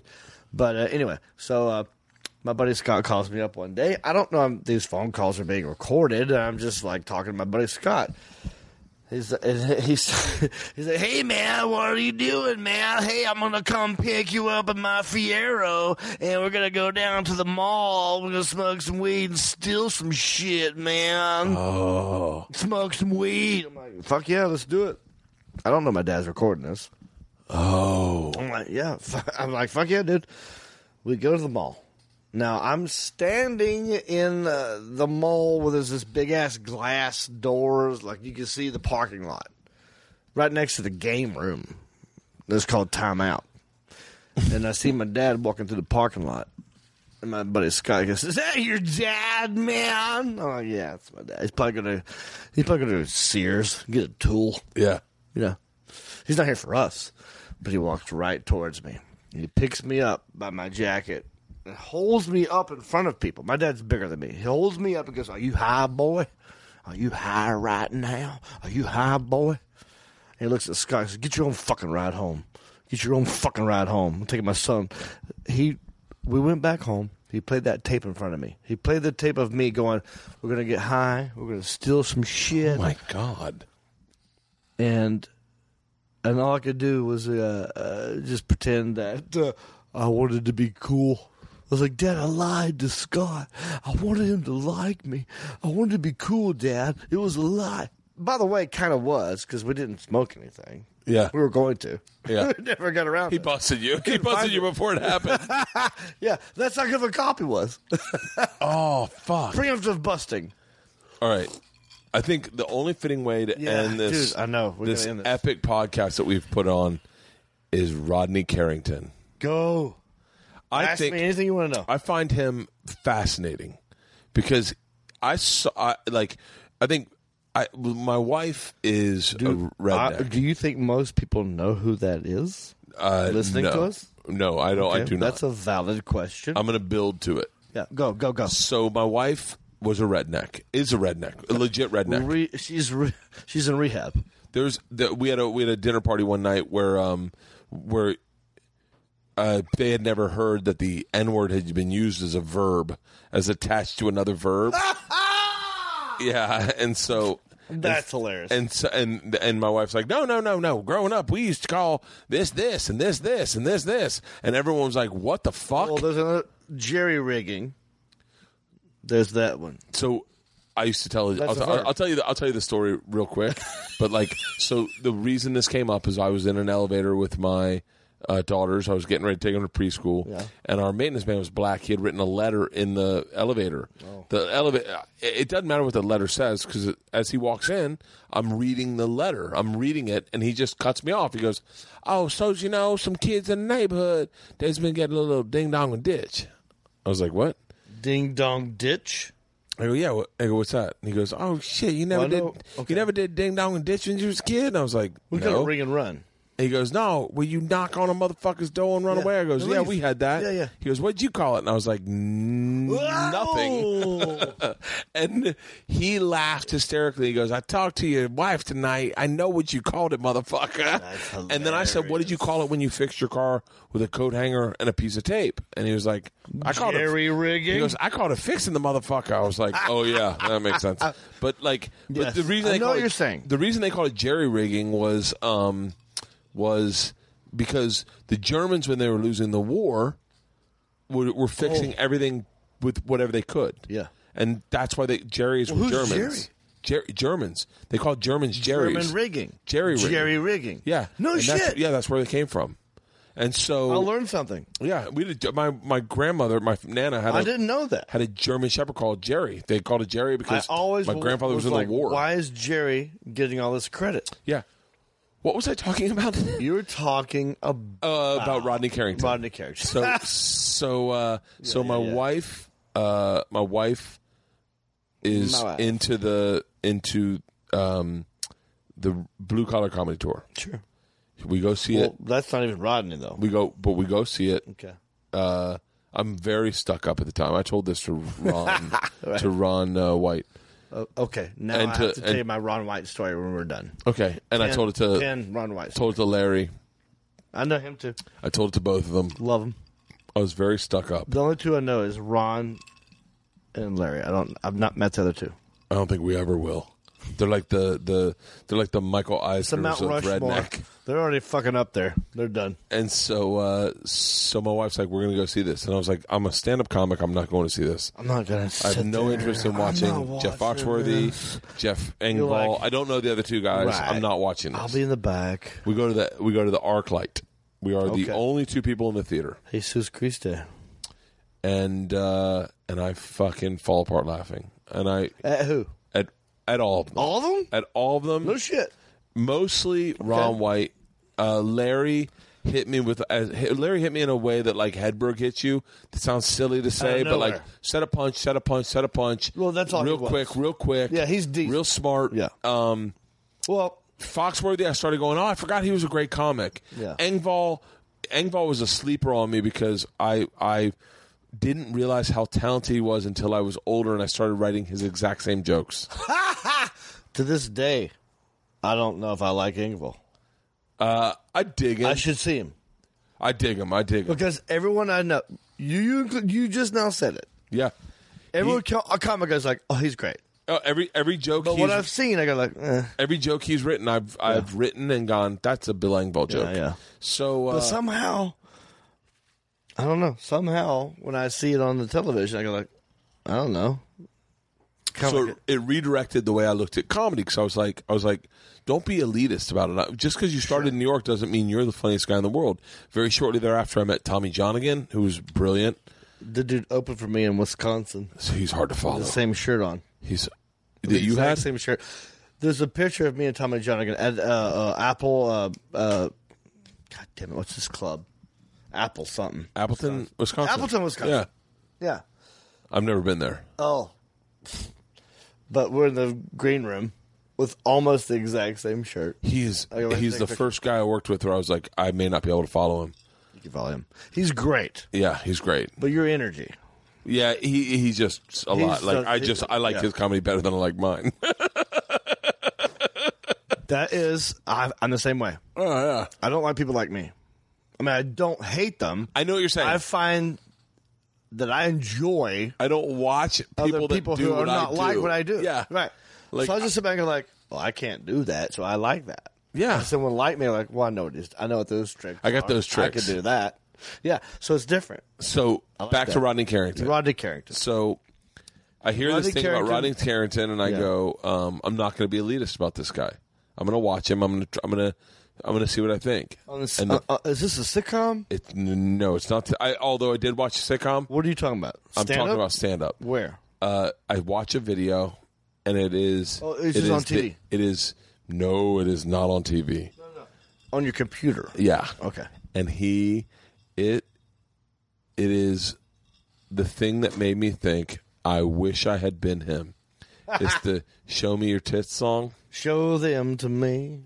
It is fucking By the way, when he brilliant. does that song, there's tits every night. He's so smart. It's so You smart. wrote a song, It's so smart. joke about Show Me Your Tits, and they show their tits. It is Every time. so fucking smart. I fucking lost my shit. Like it just He's brilliant. at the wrinkle in the system that he worked his way through. Yeah. It's like if you played a song called "Prove to Me You Can Suck My Dick Better Than Your Friend." It's the Lick on my balls. It was so fucking great that I was like obsessed with him. Like I couldn't. Like When people did you see this? When was this? This was in a your while. life? This is a while ago. This is probably when you were doing a sitcom. Yeah. Here's that backstory. Yeah. So he came into Good Nights where I was like the host MC guy. Yeah. And he wasn't famous yet, but he was kind of getting there. So he was recording an audio album. Does he make a lot of money right now? Yeah, dude. Really? This dude, I wish I was as smart as him. I think he has 3 or 4 houses at least. Tulsa. Okay. Oh, fuck, dude. Okay, so... Legit redneck, right? Yeah. So I mean, He's like more, dude, he's more like us. Okay. Yeah. Okay. But happens Like to be happens to be from Tulsa. And Okay. also happens to be a good guitar player Yeah. and likes country music. Yeah. I don't know what that is, but that's what he is. But it's just different shades of He would, South. if he was sitting right here, right now, it would be all equal as shit. But you would be laughing at him when he chimed in. Is he just a funny guy to be around? Yeah, dude. I love that. I love that more than your act. I think sometimes I do too. And I didn't really. Here's the crazy thing. I worked with him before being on a sitcom, and as a feature act in Good Nights. Fast forward 5, 7 years, whatever it was. I'm in LA. I'm auditioning for his sitcom. I'm auditioning for a part, and I go in, and he's sitting there. He's with the casting people. He goes, "I remember you. You're the Hickory Dance Machine, the dance machine." I used to make fun of dancing by dancing. Yeah. So I would come out and I'd do this. People do the sprinkler. I do this one that goes up and down. You know, no, I don't have that. That's rich people. That's golf course shit. I had this like jump through me. So I would make fun of dancing by dancing, and he remembered that. Really? Which is insane, because I called myself Hickory Dance Machine as an MC. Yeah. Before I'm just. He He's just trying to. he goes, Hickory Dance Machine. I go, "Hey, can I get a part in the show?" But he liked me, and it was 2 amazing years being on that show with Rodney Carrington. What network? ABC. It was on ABC, but it came right after According to Jim Belushi's show. Yeah.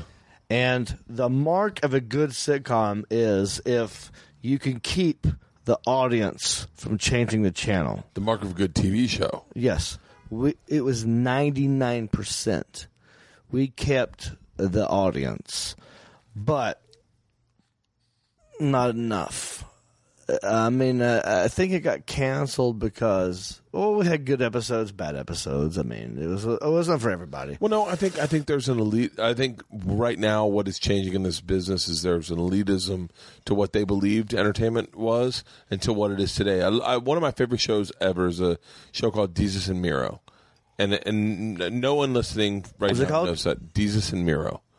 If no one would have ever programmed this show 10 years ago, Okay. it's 2 black dudes just being themselves. Oh, on the Vice Viceland. Yeah, It's Viceland. so fucking I know. good, dude. It is Dude, so I gotta check it out. good. I've not seen it yet, but I know of it. It's like now I'm a little privy to it. Cause Why do you like it? Well, number one, I like authentic voices. Yeah. I love authentic voices. Okay. I'm not. Well, that's why you like Rodney's, isn't it? Yeah, Same yeah, yeah. shit. I like an authentic voice, Yeah. and they're two dudes who don't change anything. They don't pander to the way they It's interact. just them responding to It's whatever them it being is. them. Right, like right, they right, go, right. like they. I feel like we could do By that. the way, I've imitated a lot of them. Like I always say, shout out to things. Yeah. that's what they do. I think a lot of people do shout everyone out to says shout things, out. but like everyone says shout out, but it's one of the things in their shows, and then like shout out to the invented Puerto Rican guy on portrait mode. Like they're very funny. Very I really respect them. Good. But it's one of the cool things I like about All the entertainment Vice now channel, by is the that it's giving voices to people that predominantly people didn't give voices to. And I don't want to sound like some liberal from Evergreen of like white people shouldn't speak. I'm going to speak too. I'm going to speak also. I want them to hear me speak, and I want to speak to them. Yeah, I'm still fucking here. I'm not an asshole. Right. Like I'm just a regular I've never fucking been dude. a dick. Yeah, Thank you. but I also want to hear their voices too. Yeah, and I always have. Yeah, I don't want to like. I Dude, don't can I like. tell you something, man? Okay, this might not ever air. Okay, I have a joke about this where I said I took that 23andMe DNA test. Do you know what I'm talking about? Yeah. It turns out it came back in a pie chart. It was just 3 colors: red, white, and blue. I'm a fucking American. Is there anything wrong with that? I don't even know. I didn't know where I was from until someone, when I moved here in 2000 and I saw my red hair, a guy said, well, what's your heritage?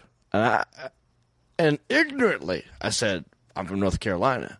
He goes, no, but where you from? I go, North Carolina, dude. So I didn't know that I had. I didn't know that I had to know that shit. You know, you realize that all Asians deal with that every fucking day. Of course. Well, That's a. so many. Do you tell it on stage? No. You should start The telling that on only stage. thing I've ever said on But stage find- is the 23andMe joke where I go, it came back in a pie chart, 3 colors, red, white, and blue. I'm fucking American. No, but sorry, I don't know where I'm from. that- I don't know where I'm from. The thing that's connected with that is like, I remember one time I said to a Indian guy, I was like, "Oh, what tribe are you from?" And he said, and he goes, said tribe? and he goes, I don't know. And I was like, how do you not know? And he goes, I don't know, man. I'm just a regular dude. And I was like, oh, if I was Indian, I definitely know that. And he said to me from stage at the Brea Improv, he goes, so you're telling me that if you were Indian, you'd be more interested in yourself than you already are? And I was like, what? Huh? And he goes, you don't know where you're from in Ireland, but you'd want to know where you're from in That's my point. as an Indian. And I was like, oh yeah, Yeah, I was like, yeah, I don't think. I guess I'd be just as disinterested in myself as I normally am. My life is already this. Yeah, You're asking me some shit that went down it's such a 50, 100 years ago? I I don't know. It's a connective tissue people try to find is like where in Asia are you from? My favorite thing ever is when you see black dudes who aren't aware of what they're saying. They go, no, I mean this shit, and they point to their eyes like, I mean where are you from in India? Like in Asia? What kind of this shit are you? And Are you it's just Indian? totally insensitive, insensitive. but And you're what's like, are you but in- no one calls you bullshit on it because they're like, well, it's fine. It's I don't know. I'm not going to get into it. There's Let's a thing where if one is making fun of the other, then the bigger one cannot say anything. It's fucking. Dot or feather. That's It's- I love that one. yeah. Indian, dot or feather. You're like, I would never say, whatever. We're not going to get into that shit. Rodney Carrington. I love Rodney Carrington. So Oh, what do you want to know? I'll tell you anything about Rodney Carrington. I'm fascinated great. by him. Where does he live? Tulsa. Tulsa, Oklahoma? Uh-huh. And married? Divorced. Kids? 2 or 3. That's Sons? the plight of the regular millionaire road comic. Right. Oh, no, this dude. I don't know. Was it his I don't wife know or anyone him? else like him who has that career. Because Jeff Dunham. well, Well, Jeff Dunham, Rodney Carrington. But if I went outside and said Jeff Dunham, people go like, "Oh yeah." Oh, no one knows Rodney Carrington. Not no one. Not no one, but no one here in L.A. Right. Well, some people in L.A., but he's like I always say to people, like, I go, I'm like, I have a couple jokes sometimes that I won't share on stage that I'll share if they're cool. Yeah. But if they're not, I won't. And I go, I'm smarter than you guys are. Like, when it comes to comedy, I know what you like more than you know what you like. Trust me. And one of the things I know that they would like if they gave it a chance is Rodney Carrington. But they look at the branding of it and they go, cowboy hat, I'm tuned off. Right. They're out. And you go, you're not listening. You're not listening. Thank you. Same thing with Goddamn, thank you for saying that. Yeah. The same thing with Larry the Cable Guy. Go to a show. Well, it's anybody. Yeah. Pick your color and think you don't like that guy. Guess what? Give him a chance. Might be fucking awesome. Earthquake. Lavelle Crawford. To me, dude, I just go, in my brain, he looks funny, sounds funny, you can't blame but him. his jokes are good. You can't blame them because it's their money. Like, so imagine, like, someone said to me one time, they go, I think you're underestimating how often people see comedy. And I was like, what? And they're like, how often people see comedy. Right. And I said, what do you mean? So they're connoisseurs. And I said, I don't know. And they go, you realize that the average person sees it once a year. Right. And I was like, yeah. Oh shit, I'm there. Not at all. I'm almost there every night. Like, I'm definitely a fan of comedy. I'm beyond a fan of comedy. I might be a connoisseur of comedy in a certain way that no one could ever be. Sure. But people do see the branding of Rodney Carrington, and some people sign up immediately. Mm-hmm. Like I said to Nate Bargatze. Well, he's smart about that. Nate Bargatze, me, and Ari Shaffir. We just did a show, me and Nate. I'll tell you. Go ahead. And we were sitting out. We were watching Larry the Cable Guy. We're all laughing hysterically. It was a great show. Were you surprised that you were laughing? I was not surprised. Okay. I'm not some surprised. people will say that. I'm not surprised at the fact that the guy's selling fucking 2,000, 5,000 tickets arenas, on a Wednesday. Dude. He sells out arenas. I'm not surprised that he's doing in that, Nebraska. and that I'm laughing. Yeah. And we're having Jack on the Rocks in the back. Yep. We're fucking standing up. We have back access passes. Yeah. And I said to myself, I went, it is, and I respectfully, I hope, Larry, that you hear this and you're not upset. Well, I but did a show with him. It is very intensely branding. Like, branding is the most important thing about comedy. Do you know how that whole thing started? Do you know the story of how Dan Whitney became Larry the Cable Guy? Of course. Okay, yeah. But it's 100% branding then. But he did it before branding was around. He did it way before branding was around. He just was doing. He was just having got fun. smart about it. It was the same as Dice. Larry and Dice are both identical. of them. The exact same fucking and thing. I'm not but shitting on from two either different places. Identical. That's all it is. But that's You what got comedy New York, was. You got Florida. That's what comedy Same was thing. at the time. It's a character. And you can't. By the way, probably was a little bit what Kinnison was. Yeah. It was definitely what Bobcat was. Anyone that we know from the 80s as a comedian? It was a brand. And then we took it and we created this this hybrid of like I can definitely say I'm a brand that is so mashed up into who the fuck I really am that I don't know who the fuck I am or am not anymore. No. Like, I'm sitting there going like you said with your voice, you go, when I get on stage it gets a little more high pitched. Right. And then sometimes like a fan sees you and goes, "What's up, John?" You're like, "Hey!" Yeah. You know, it fucks me up to the point where you're like I said, I don't know where the machine stops and Bert starts, and then Bert starts and the machine stops. Because, by the way, Bert needs to go to Doug Stanhope's house for a fucking weekend and party to get back to Bert. Because I become really me, because being funny Please around... invite me to that. What's that? Please invite me to Doug Stanhope. I want to throw a surprise party for Stanhope. I know him. And then I want to do mushrooms in his fucking his desert. I want to do mushrooms with him. Oh, dude, one of my favorite things in the world is when I go to Stanhope's. I love jealous. it, dude. I love it more than anything. And then, by the way, I'm afraid that he might not like me. no, Because I like him already. No, he. I'm afraid. Trust me when I tell you. If he met, just because here's a dumb redneck being rednecky, No, he not at might all, go not at all. I don't like No, him. Doug is the same as Attell, is the same as Gaffigan, is the same as any Gaffigan, I comic love that it. does it for a living. Any comic that does it for a living wants to hang out with comics that do it for a living. Give you a pass. What? Well, it's kind of like you're making a living. You're not an asshole. You're legit, dude. You're legit, dude. We can have a drink. Yeah. Let's have a drink. Let's bullshit. Yeah. And we'll just talk shit about fucking That's JJ how I Medicine. feel. That's how I feel. It's like I. But one of the things I was saying is that kind of fucks me up a little bit is like Bert, not to split my personality is me. Is like talking about somebody else. it's like I need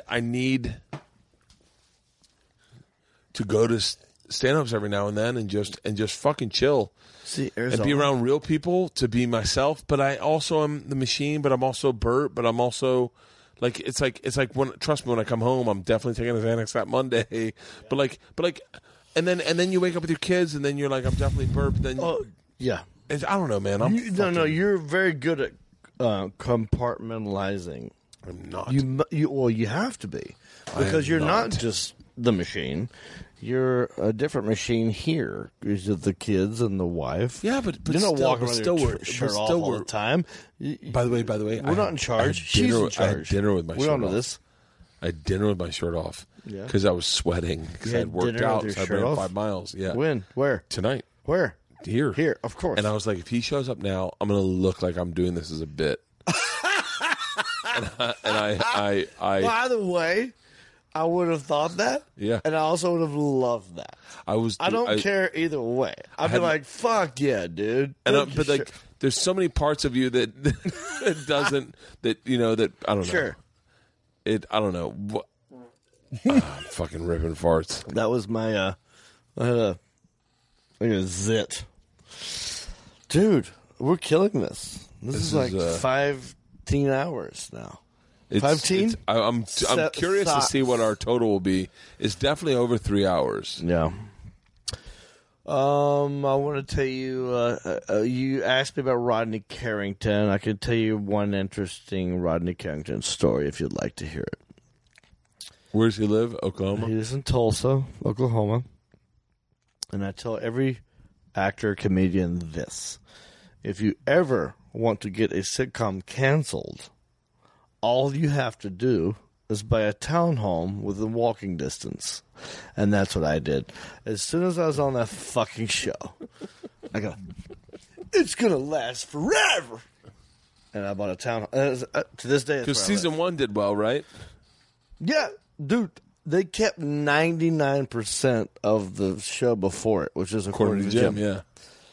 They did great. Some were good, some were bad, but they did. The numbers are great. That's not why they got canceled. I'm gonna tell you when they got canceled. I'm gonna put my hand over this microphone so no one hears us. I love you, Rodney. Oh fuck! I don't know if I should say it. And then don't say it 'cause I can't edit it. I'm too drunk. All right. Just tell me. It's not bad. It's not bad. It's just a truth thing. They were killing it. Rodney was killing it. They were doing great. But Rodney does so well on the road. The only time I've been in a private jet was with Rodney Carrington. Dude. And then later on with another person. But Rodney was the first. Who's the other person? Brad Paisley. Oh! He's my new best friend. Look for us on Netflix in August. Anyway, but that was like, this dude, he's loaded without the sitcom. He's already got fuck you money. And the money he's making from the sitcom was maybe equal.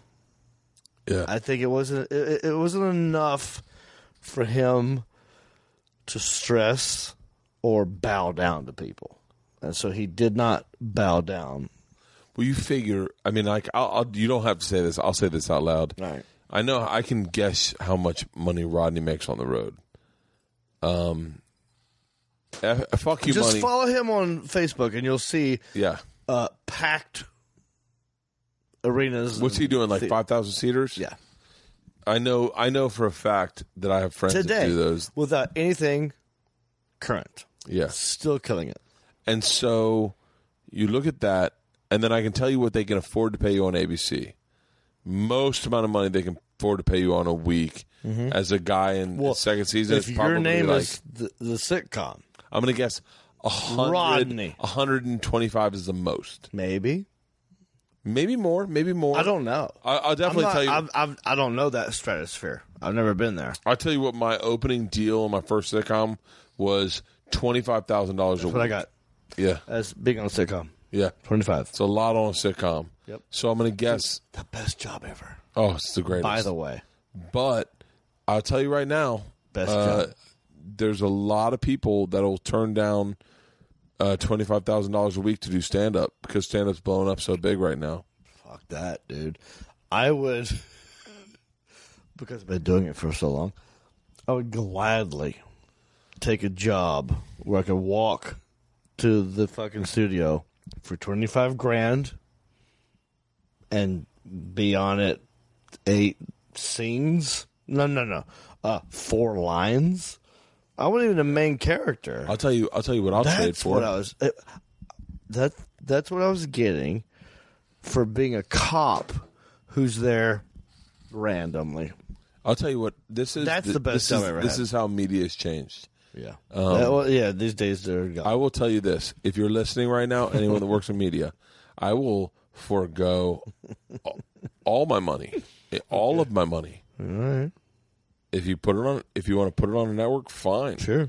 Let me put it on my YouTube, my Facebook, my Instagram. Your thing. Let me put it on my stuff. I want those fans. Yeah. I don't want you to. Well, it's different now. Like things have changed so much that I got an offer from someone and they were like, It's a whole other they were world. like how much? I said $35,000 an episode. I shouldn't say that, but that's what it is. $35,000 an episode because if it's not that, I'm Right. I'm in a deficit of fucking making money on a weekend, or $5,000 an episode, and just allow me to own some shit so I can post my own shit. I had a Facebook video on Instagram that was on Travel Channel that got 120 million views. Can you imagine what that would have done to my career if I had been tagged in that video? But they own it, so they didn't tag me in it. Who owns it? Travel Channel. Yeah. They owned it. They got the credit. No one. That show's gone. They're airing it now Does because this they say have your to. name on it at all? Nope, not even my name. Jesus but Christ. I was the reason people watched it. Right. And Dude. trust me when I say Right. that they're airing Bert the Conqueror now because of that, because they realized, fuck, maybe we had a really great show. Maybe we never. It maybe was we your buried show, Bert. It Yeah. was you. It wasn't like, let's go figure out these destinations. It was like, no, we like that guy. But it's and like we it's want to like hang out with that guy. that money for me would be better well spent on people finding me and people going, I like Bert. Right. And so No, now, yeah. That's now why I you look at should, it and I just go, I want to talk to you about that thing that I want to talk to you about. We're pretty fucking hammered. Fucking hammered. No. I like Rodney Carrington. Can we get him on the phone? I'll call him from my phone. Honestly, randomly he'll text me. We text each other all the time. Text him. And He'll send me, out of nowhere, he'll send me a picture of him and a girl with her top off. And I'll do the same. He's single. I'm single. We're both divorced. Really? And he's we both went through a divorce, and we're both like divorce buddies, I guess. But yeah, he's naturally a funny dude. Like our buddies that we talked about, who are just naturally funny. Yeah, that's what Rodney is, and also how old is he? Happened to be a comedian and play guitar and is good at music. That's kind of what he did. How old is he? I'm 45. I guess he's 48. He's only like 3 or 4 years older than me. Not much. I can't find a fat picture of Ant. Yeah, he won't have it. Rodney. Ant by the way, also has, yeah. You the top Rodneys that you'd search on the internet. Who do you think it would be? Dangerfield. Nope. King is number Who? 1. Rodney who? King. Rodney King. Oh. That's, ladies and gentlemen, white privilege just happened. I don't even know. Like I'm a bad guy. God damn it, Rodney Carrington. He's doing a tour. Oh, Just follow him on brilliant. Facebook. You'll see. Man, let me tell you something. Blowing up. And right now you're like, who the fuck's Rodney Carrington? Trust me. Go see him once. You'll have the best show of your life. Well, even if you don't like, I'm trying to think how. If Jimmy Buffett was hilarious, that's that's something I would have loved to have done in my life. I love Jimmy Buffett. I brought a super. And his songs are happy, fun, party time. Yeah. And that's what Rodney is. It's happy, fun, party time, but he's also got some jokes before it. Let's do this. Yeah. Who do you work with at Levity? Reg? Yeah. Reg Tiger, man. The best name in the business. Let's call him. By the way. All right, let's. And see how we end this interview. It's almost midnight. Thank you for calling him. Yeah. Oh, my God, yes.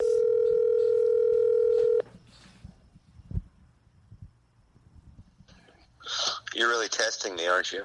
I am. I said to Reg, the thing I love about you is that I know when I call you answer the phone. I know, and you're testing it. Are you still with John? Yeah, we're partying. We're pretty drunk. Reg. We're almost about 4 hours into a podcast. Oh, my God. We've done 4 hours. But nothing too bad's been said, right? No, nothing bad at all. It's been all good. All right, good. Yeah, and so we wanted to say, is there something I haven't asked John that you'd want to ask him on a podcast?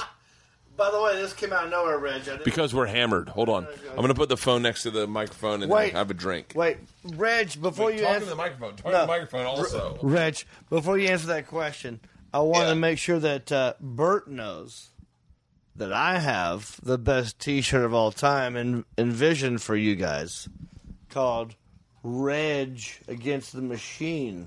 Oh. Yeah, that's the thing about Reg's laugh. So what's the question? The question is, does Bert need to ask a question to John? Yeah. Is there something about John that I don't know about that you would? What are like the 5 burning questions We've already done to John? 4 hours, by the way. Yeah. I'm not gonna. But you've talked to him for 4 hours straight. You're probably delved deeper than I ever have. Name it, Reg. Just figure the one thing. So start with me. What's the one thing you'd want to ask me on a podcast that you think would be good fodder for conversation? You're a big podcast fan.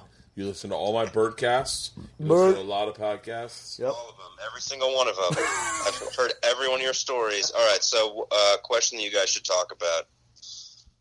Are we going to ask about like why Incredible Edible America? Wait, no. Is that the show? Is that the show? Were you guys watching that while you were podcasting? No, but Isla watched it, and Isla was obsessed. She goes, you know what Incredible Edible America is? You guys are supposed to do? Nope, it's Jeff Dunham's new show. It's actually really good for what it is. No, it's a food show, but Isla was obsessed. No, it's actually a really good show. I can't shit on it too much, but Isla was obsessed at what parts were scripted and what parts weren't scripted, and I felt like going, "Hey, dummy, the ones where the dummy shows up are scripted." Like, I was like, Isla, when the dummy shows up, it's scripted. Anything dummy-wise. And then the whole time she kept going, is he scripted? Is that scripted? And I was like, I think I fucking rubbed off there too long. Off the cuff. I think what I'd want to ask both of you and hear both of your guys' answer is, because the way you guys come up, you both have a lot of material based on your own life. But I think there's a lot that you've experienced in your own life that you have not yet shared on stage, which is a great thing. Wait. And so my question to both of you is, what is a deep, dark little mine, a little cave or corner in your mind or inside of you that you have not yet explored on stage that you feel like through until you retire, your career won't be complete until you explore that. I think we both. Talking to the microphone, John. John, by the way, is so drunk he dropped the microphone. Are we still recording? He stopped. He dropped the microphone, and we go. I feel like it's a good question. I see you holding the phone to your face, and I'm like, why am I holding this microphone? Reg doesn't need this mic. No, we did that. I think we did that. All right. We'll call you back. We'll talk to you later. Oh, he hung up. So wait, what is the one thing? What's that? That you want to explore that you haven't explored? And I'll start off. Stage, I'll start off in terms of being on stage and doing a bit. No, my fucking life as a human being. I think we've both answered that in a weird way in this podcast. Is that I think one of the things I get caught up in, and I think machine. Oh, you have no idea. Oh, you're the machine. Yeah, well, I get caught up in a story that I tell on a podcast that people get associated with and then want to hear again. And I go, yeah, but you already heard that. Like, trust me, if you like that, you'll like more stuff. Sure. Sure. But I think also one of the things I get caught up in is that I get caught up in, I'm very privy to peer pressure. Like if people, if I go to the store sometimes, I do what the guys at the store do. I do that kind of material. I do it, and weaker. I don't do it as good as anyone does. No. But I raise my voice and I try to do shorter, more. I was like, I want to just do me. Yeah. And I think that's what I like about the road is that when people come out to see you, they just want to see you do you. That's why I hate going and performing in this town. Because we both know what we're capable of in the rest of the world. Why come here and subject ourselves to 10 minutes of bullshit, which goes nowhere, in our level? It fucks with your ego. If you do I'm not fucking tooting our horns. Yeah. But we're at a level that we don't need necessarily to do that 10 minutes. Unless you're just stretching out a bit. You got to use these spots in the city. Do you know what I'm saying? Though? The other day I realized I was like, I need to use the store. Yes, for what the store. I need to use it as the real vehicle it is, which is a real test of what's funny. Yeah, I know for a fact that they're laughing at the people I respect, right? Because you already got your fans. Yeah, and then I go, I need to find out if my shit's funny. I need to really do what Chris Rock does or Dave Chappelle and just do new material and not be the guy that's going I want to kill. I want them to think I'm as funny as Chappelle. By the way, Chappelle goes up and bombs for No, I'm not bombs. No. I mean, it's very funny, but it's he just doesn't care about trying to kill. I respect that. Yeah, I respect that, but I also think if you're already in your wheelhouse. Yeah. You've already got your people. I don't know if it's beneficial to go into a place where that's not your wheelhouse. But it's frustrating. Bum anyway. It's frustrating to go up. But it can be a Debbie Downer in a way. Bill Burr destroy with original material. Original material. Yeah. Original material. Sure. And then go Do you do crowd work? No. I try not to anymore because I found it not beneficial to doing hours. It could lead to things, though. No. That's what I like about it. I in the last 4 years, I'm a crowd work. I do crowd work. Mixed in with the bits. But I enjoy crowd work. But I like it because it leads to writing new possible stuff. Bit. It does. It really does. And I want to say, part of me wants to say, not every time. I want to say, that's how I probably wrote my first 2 hours is all through crowd work. Yeah. But now I look at it and I go, it's work. Now I look at it and go, I need to sit in the boredom of my material and be embarrassed of it until the place where I get to the place where I go. Dude, Mark Ryan, by the way, who we both love. Mark Ryan's great. Helped me in my first DVD. Jon Reep Metro Jethro. Yeah. And he goes, and we're very similar. We have this whole background of like being from the South and trying to function in Los Angeles with this accent. Very hard. Yeah. You get looped in easily. But he helped me write. He goes, for like, I don't know, 6 months, I'd have him open for me. And we would tape the set, watch the set, write down notes on. I mean, it was a system. Mark Bryant had it figured out. Really? I should go back to it because he's smart. I'm hammered. We're hammered. We should probably wrap this up. Let's wrap it up, buddy. All right. So, in conclusion, everybody, you're welcome. You're welcome. Can I promote some shit real quick? Please. I didn't even promote anything. Yeah. Shit's coming up. What's coming up? I'm fucking so hammered. I'm like, what do you got going on? Dude, I'm going to be on Netflix in August. Oh, with Brad Paisley. Brad Paisley. So just look for Brad Paisley on Netflix. I'm going to be on that show with Nate Bargatze, with John Heffron, Sarah Tiana. For real? Yeah. It was during that whole Wild West Comedy Festival. Oh, that's going to be fucking awesome. I think people will like it. It was a good night. And then on Tig Notaro's show called One Mississippi, I'll be in the second season coming up September. She's from Mississippi, right? She's from Mississippi. Yeah. By the way, Tig Notaro did one of the funniest things I've ever seen in my life on a personal TV stand-up appearance. What was it? You gotta be brave. Oh, took her tits out? No. That was a special. I'm talking a Conan appearance. Oh, really? It was maybe 3 minutes. I don't know. But she did this bit, and you respect this, dude. Her joke was that she was doing a joke, and it wasn't working, and she hit the stool, and the stool made a fart noise, and that got a laugh. Okay, that's her joke on Conan. And then she hits the stool on Conan, and it makes a fart noise, and it gets a laugh. So it's like this double. She pushed this stool around for at least 60 seconds, farting every time she did, without saying a word. Yeah. And it killed. I go, that's the bravest, funniest fucking thing I've ever seen on TV. A girl, Tig Notaro, put the microphone in her back pocket like it's a fucking tool.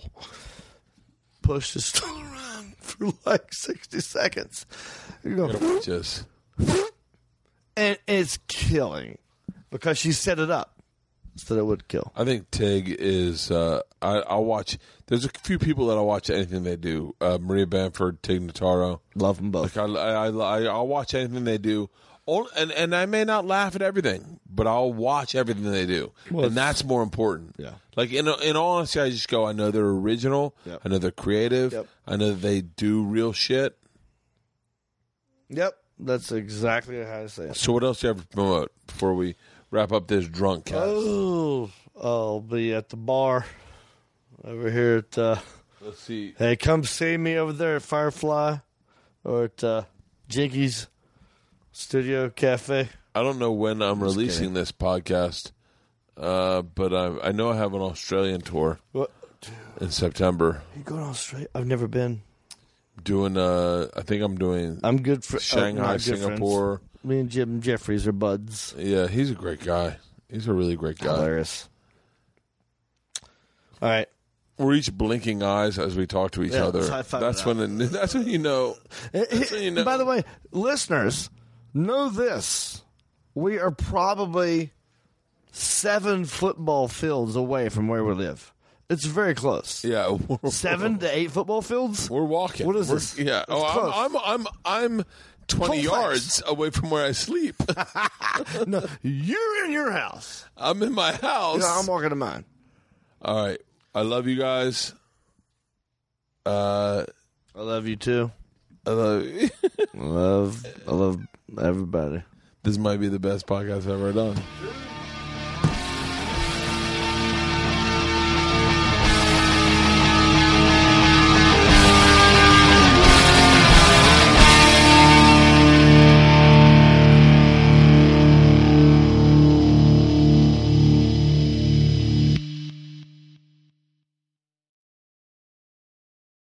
This episode was brought to you by The Machine.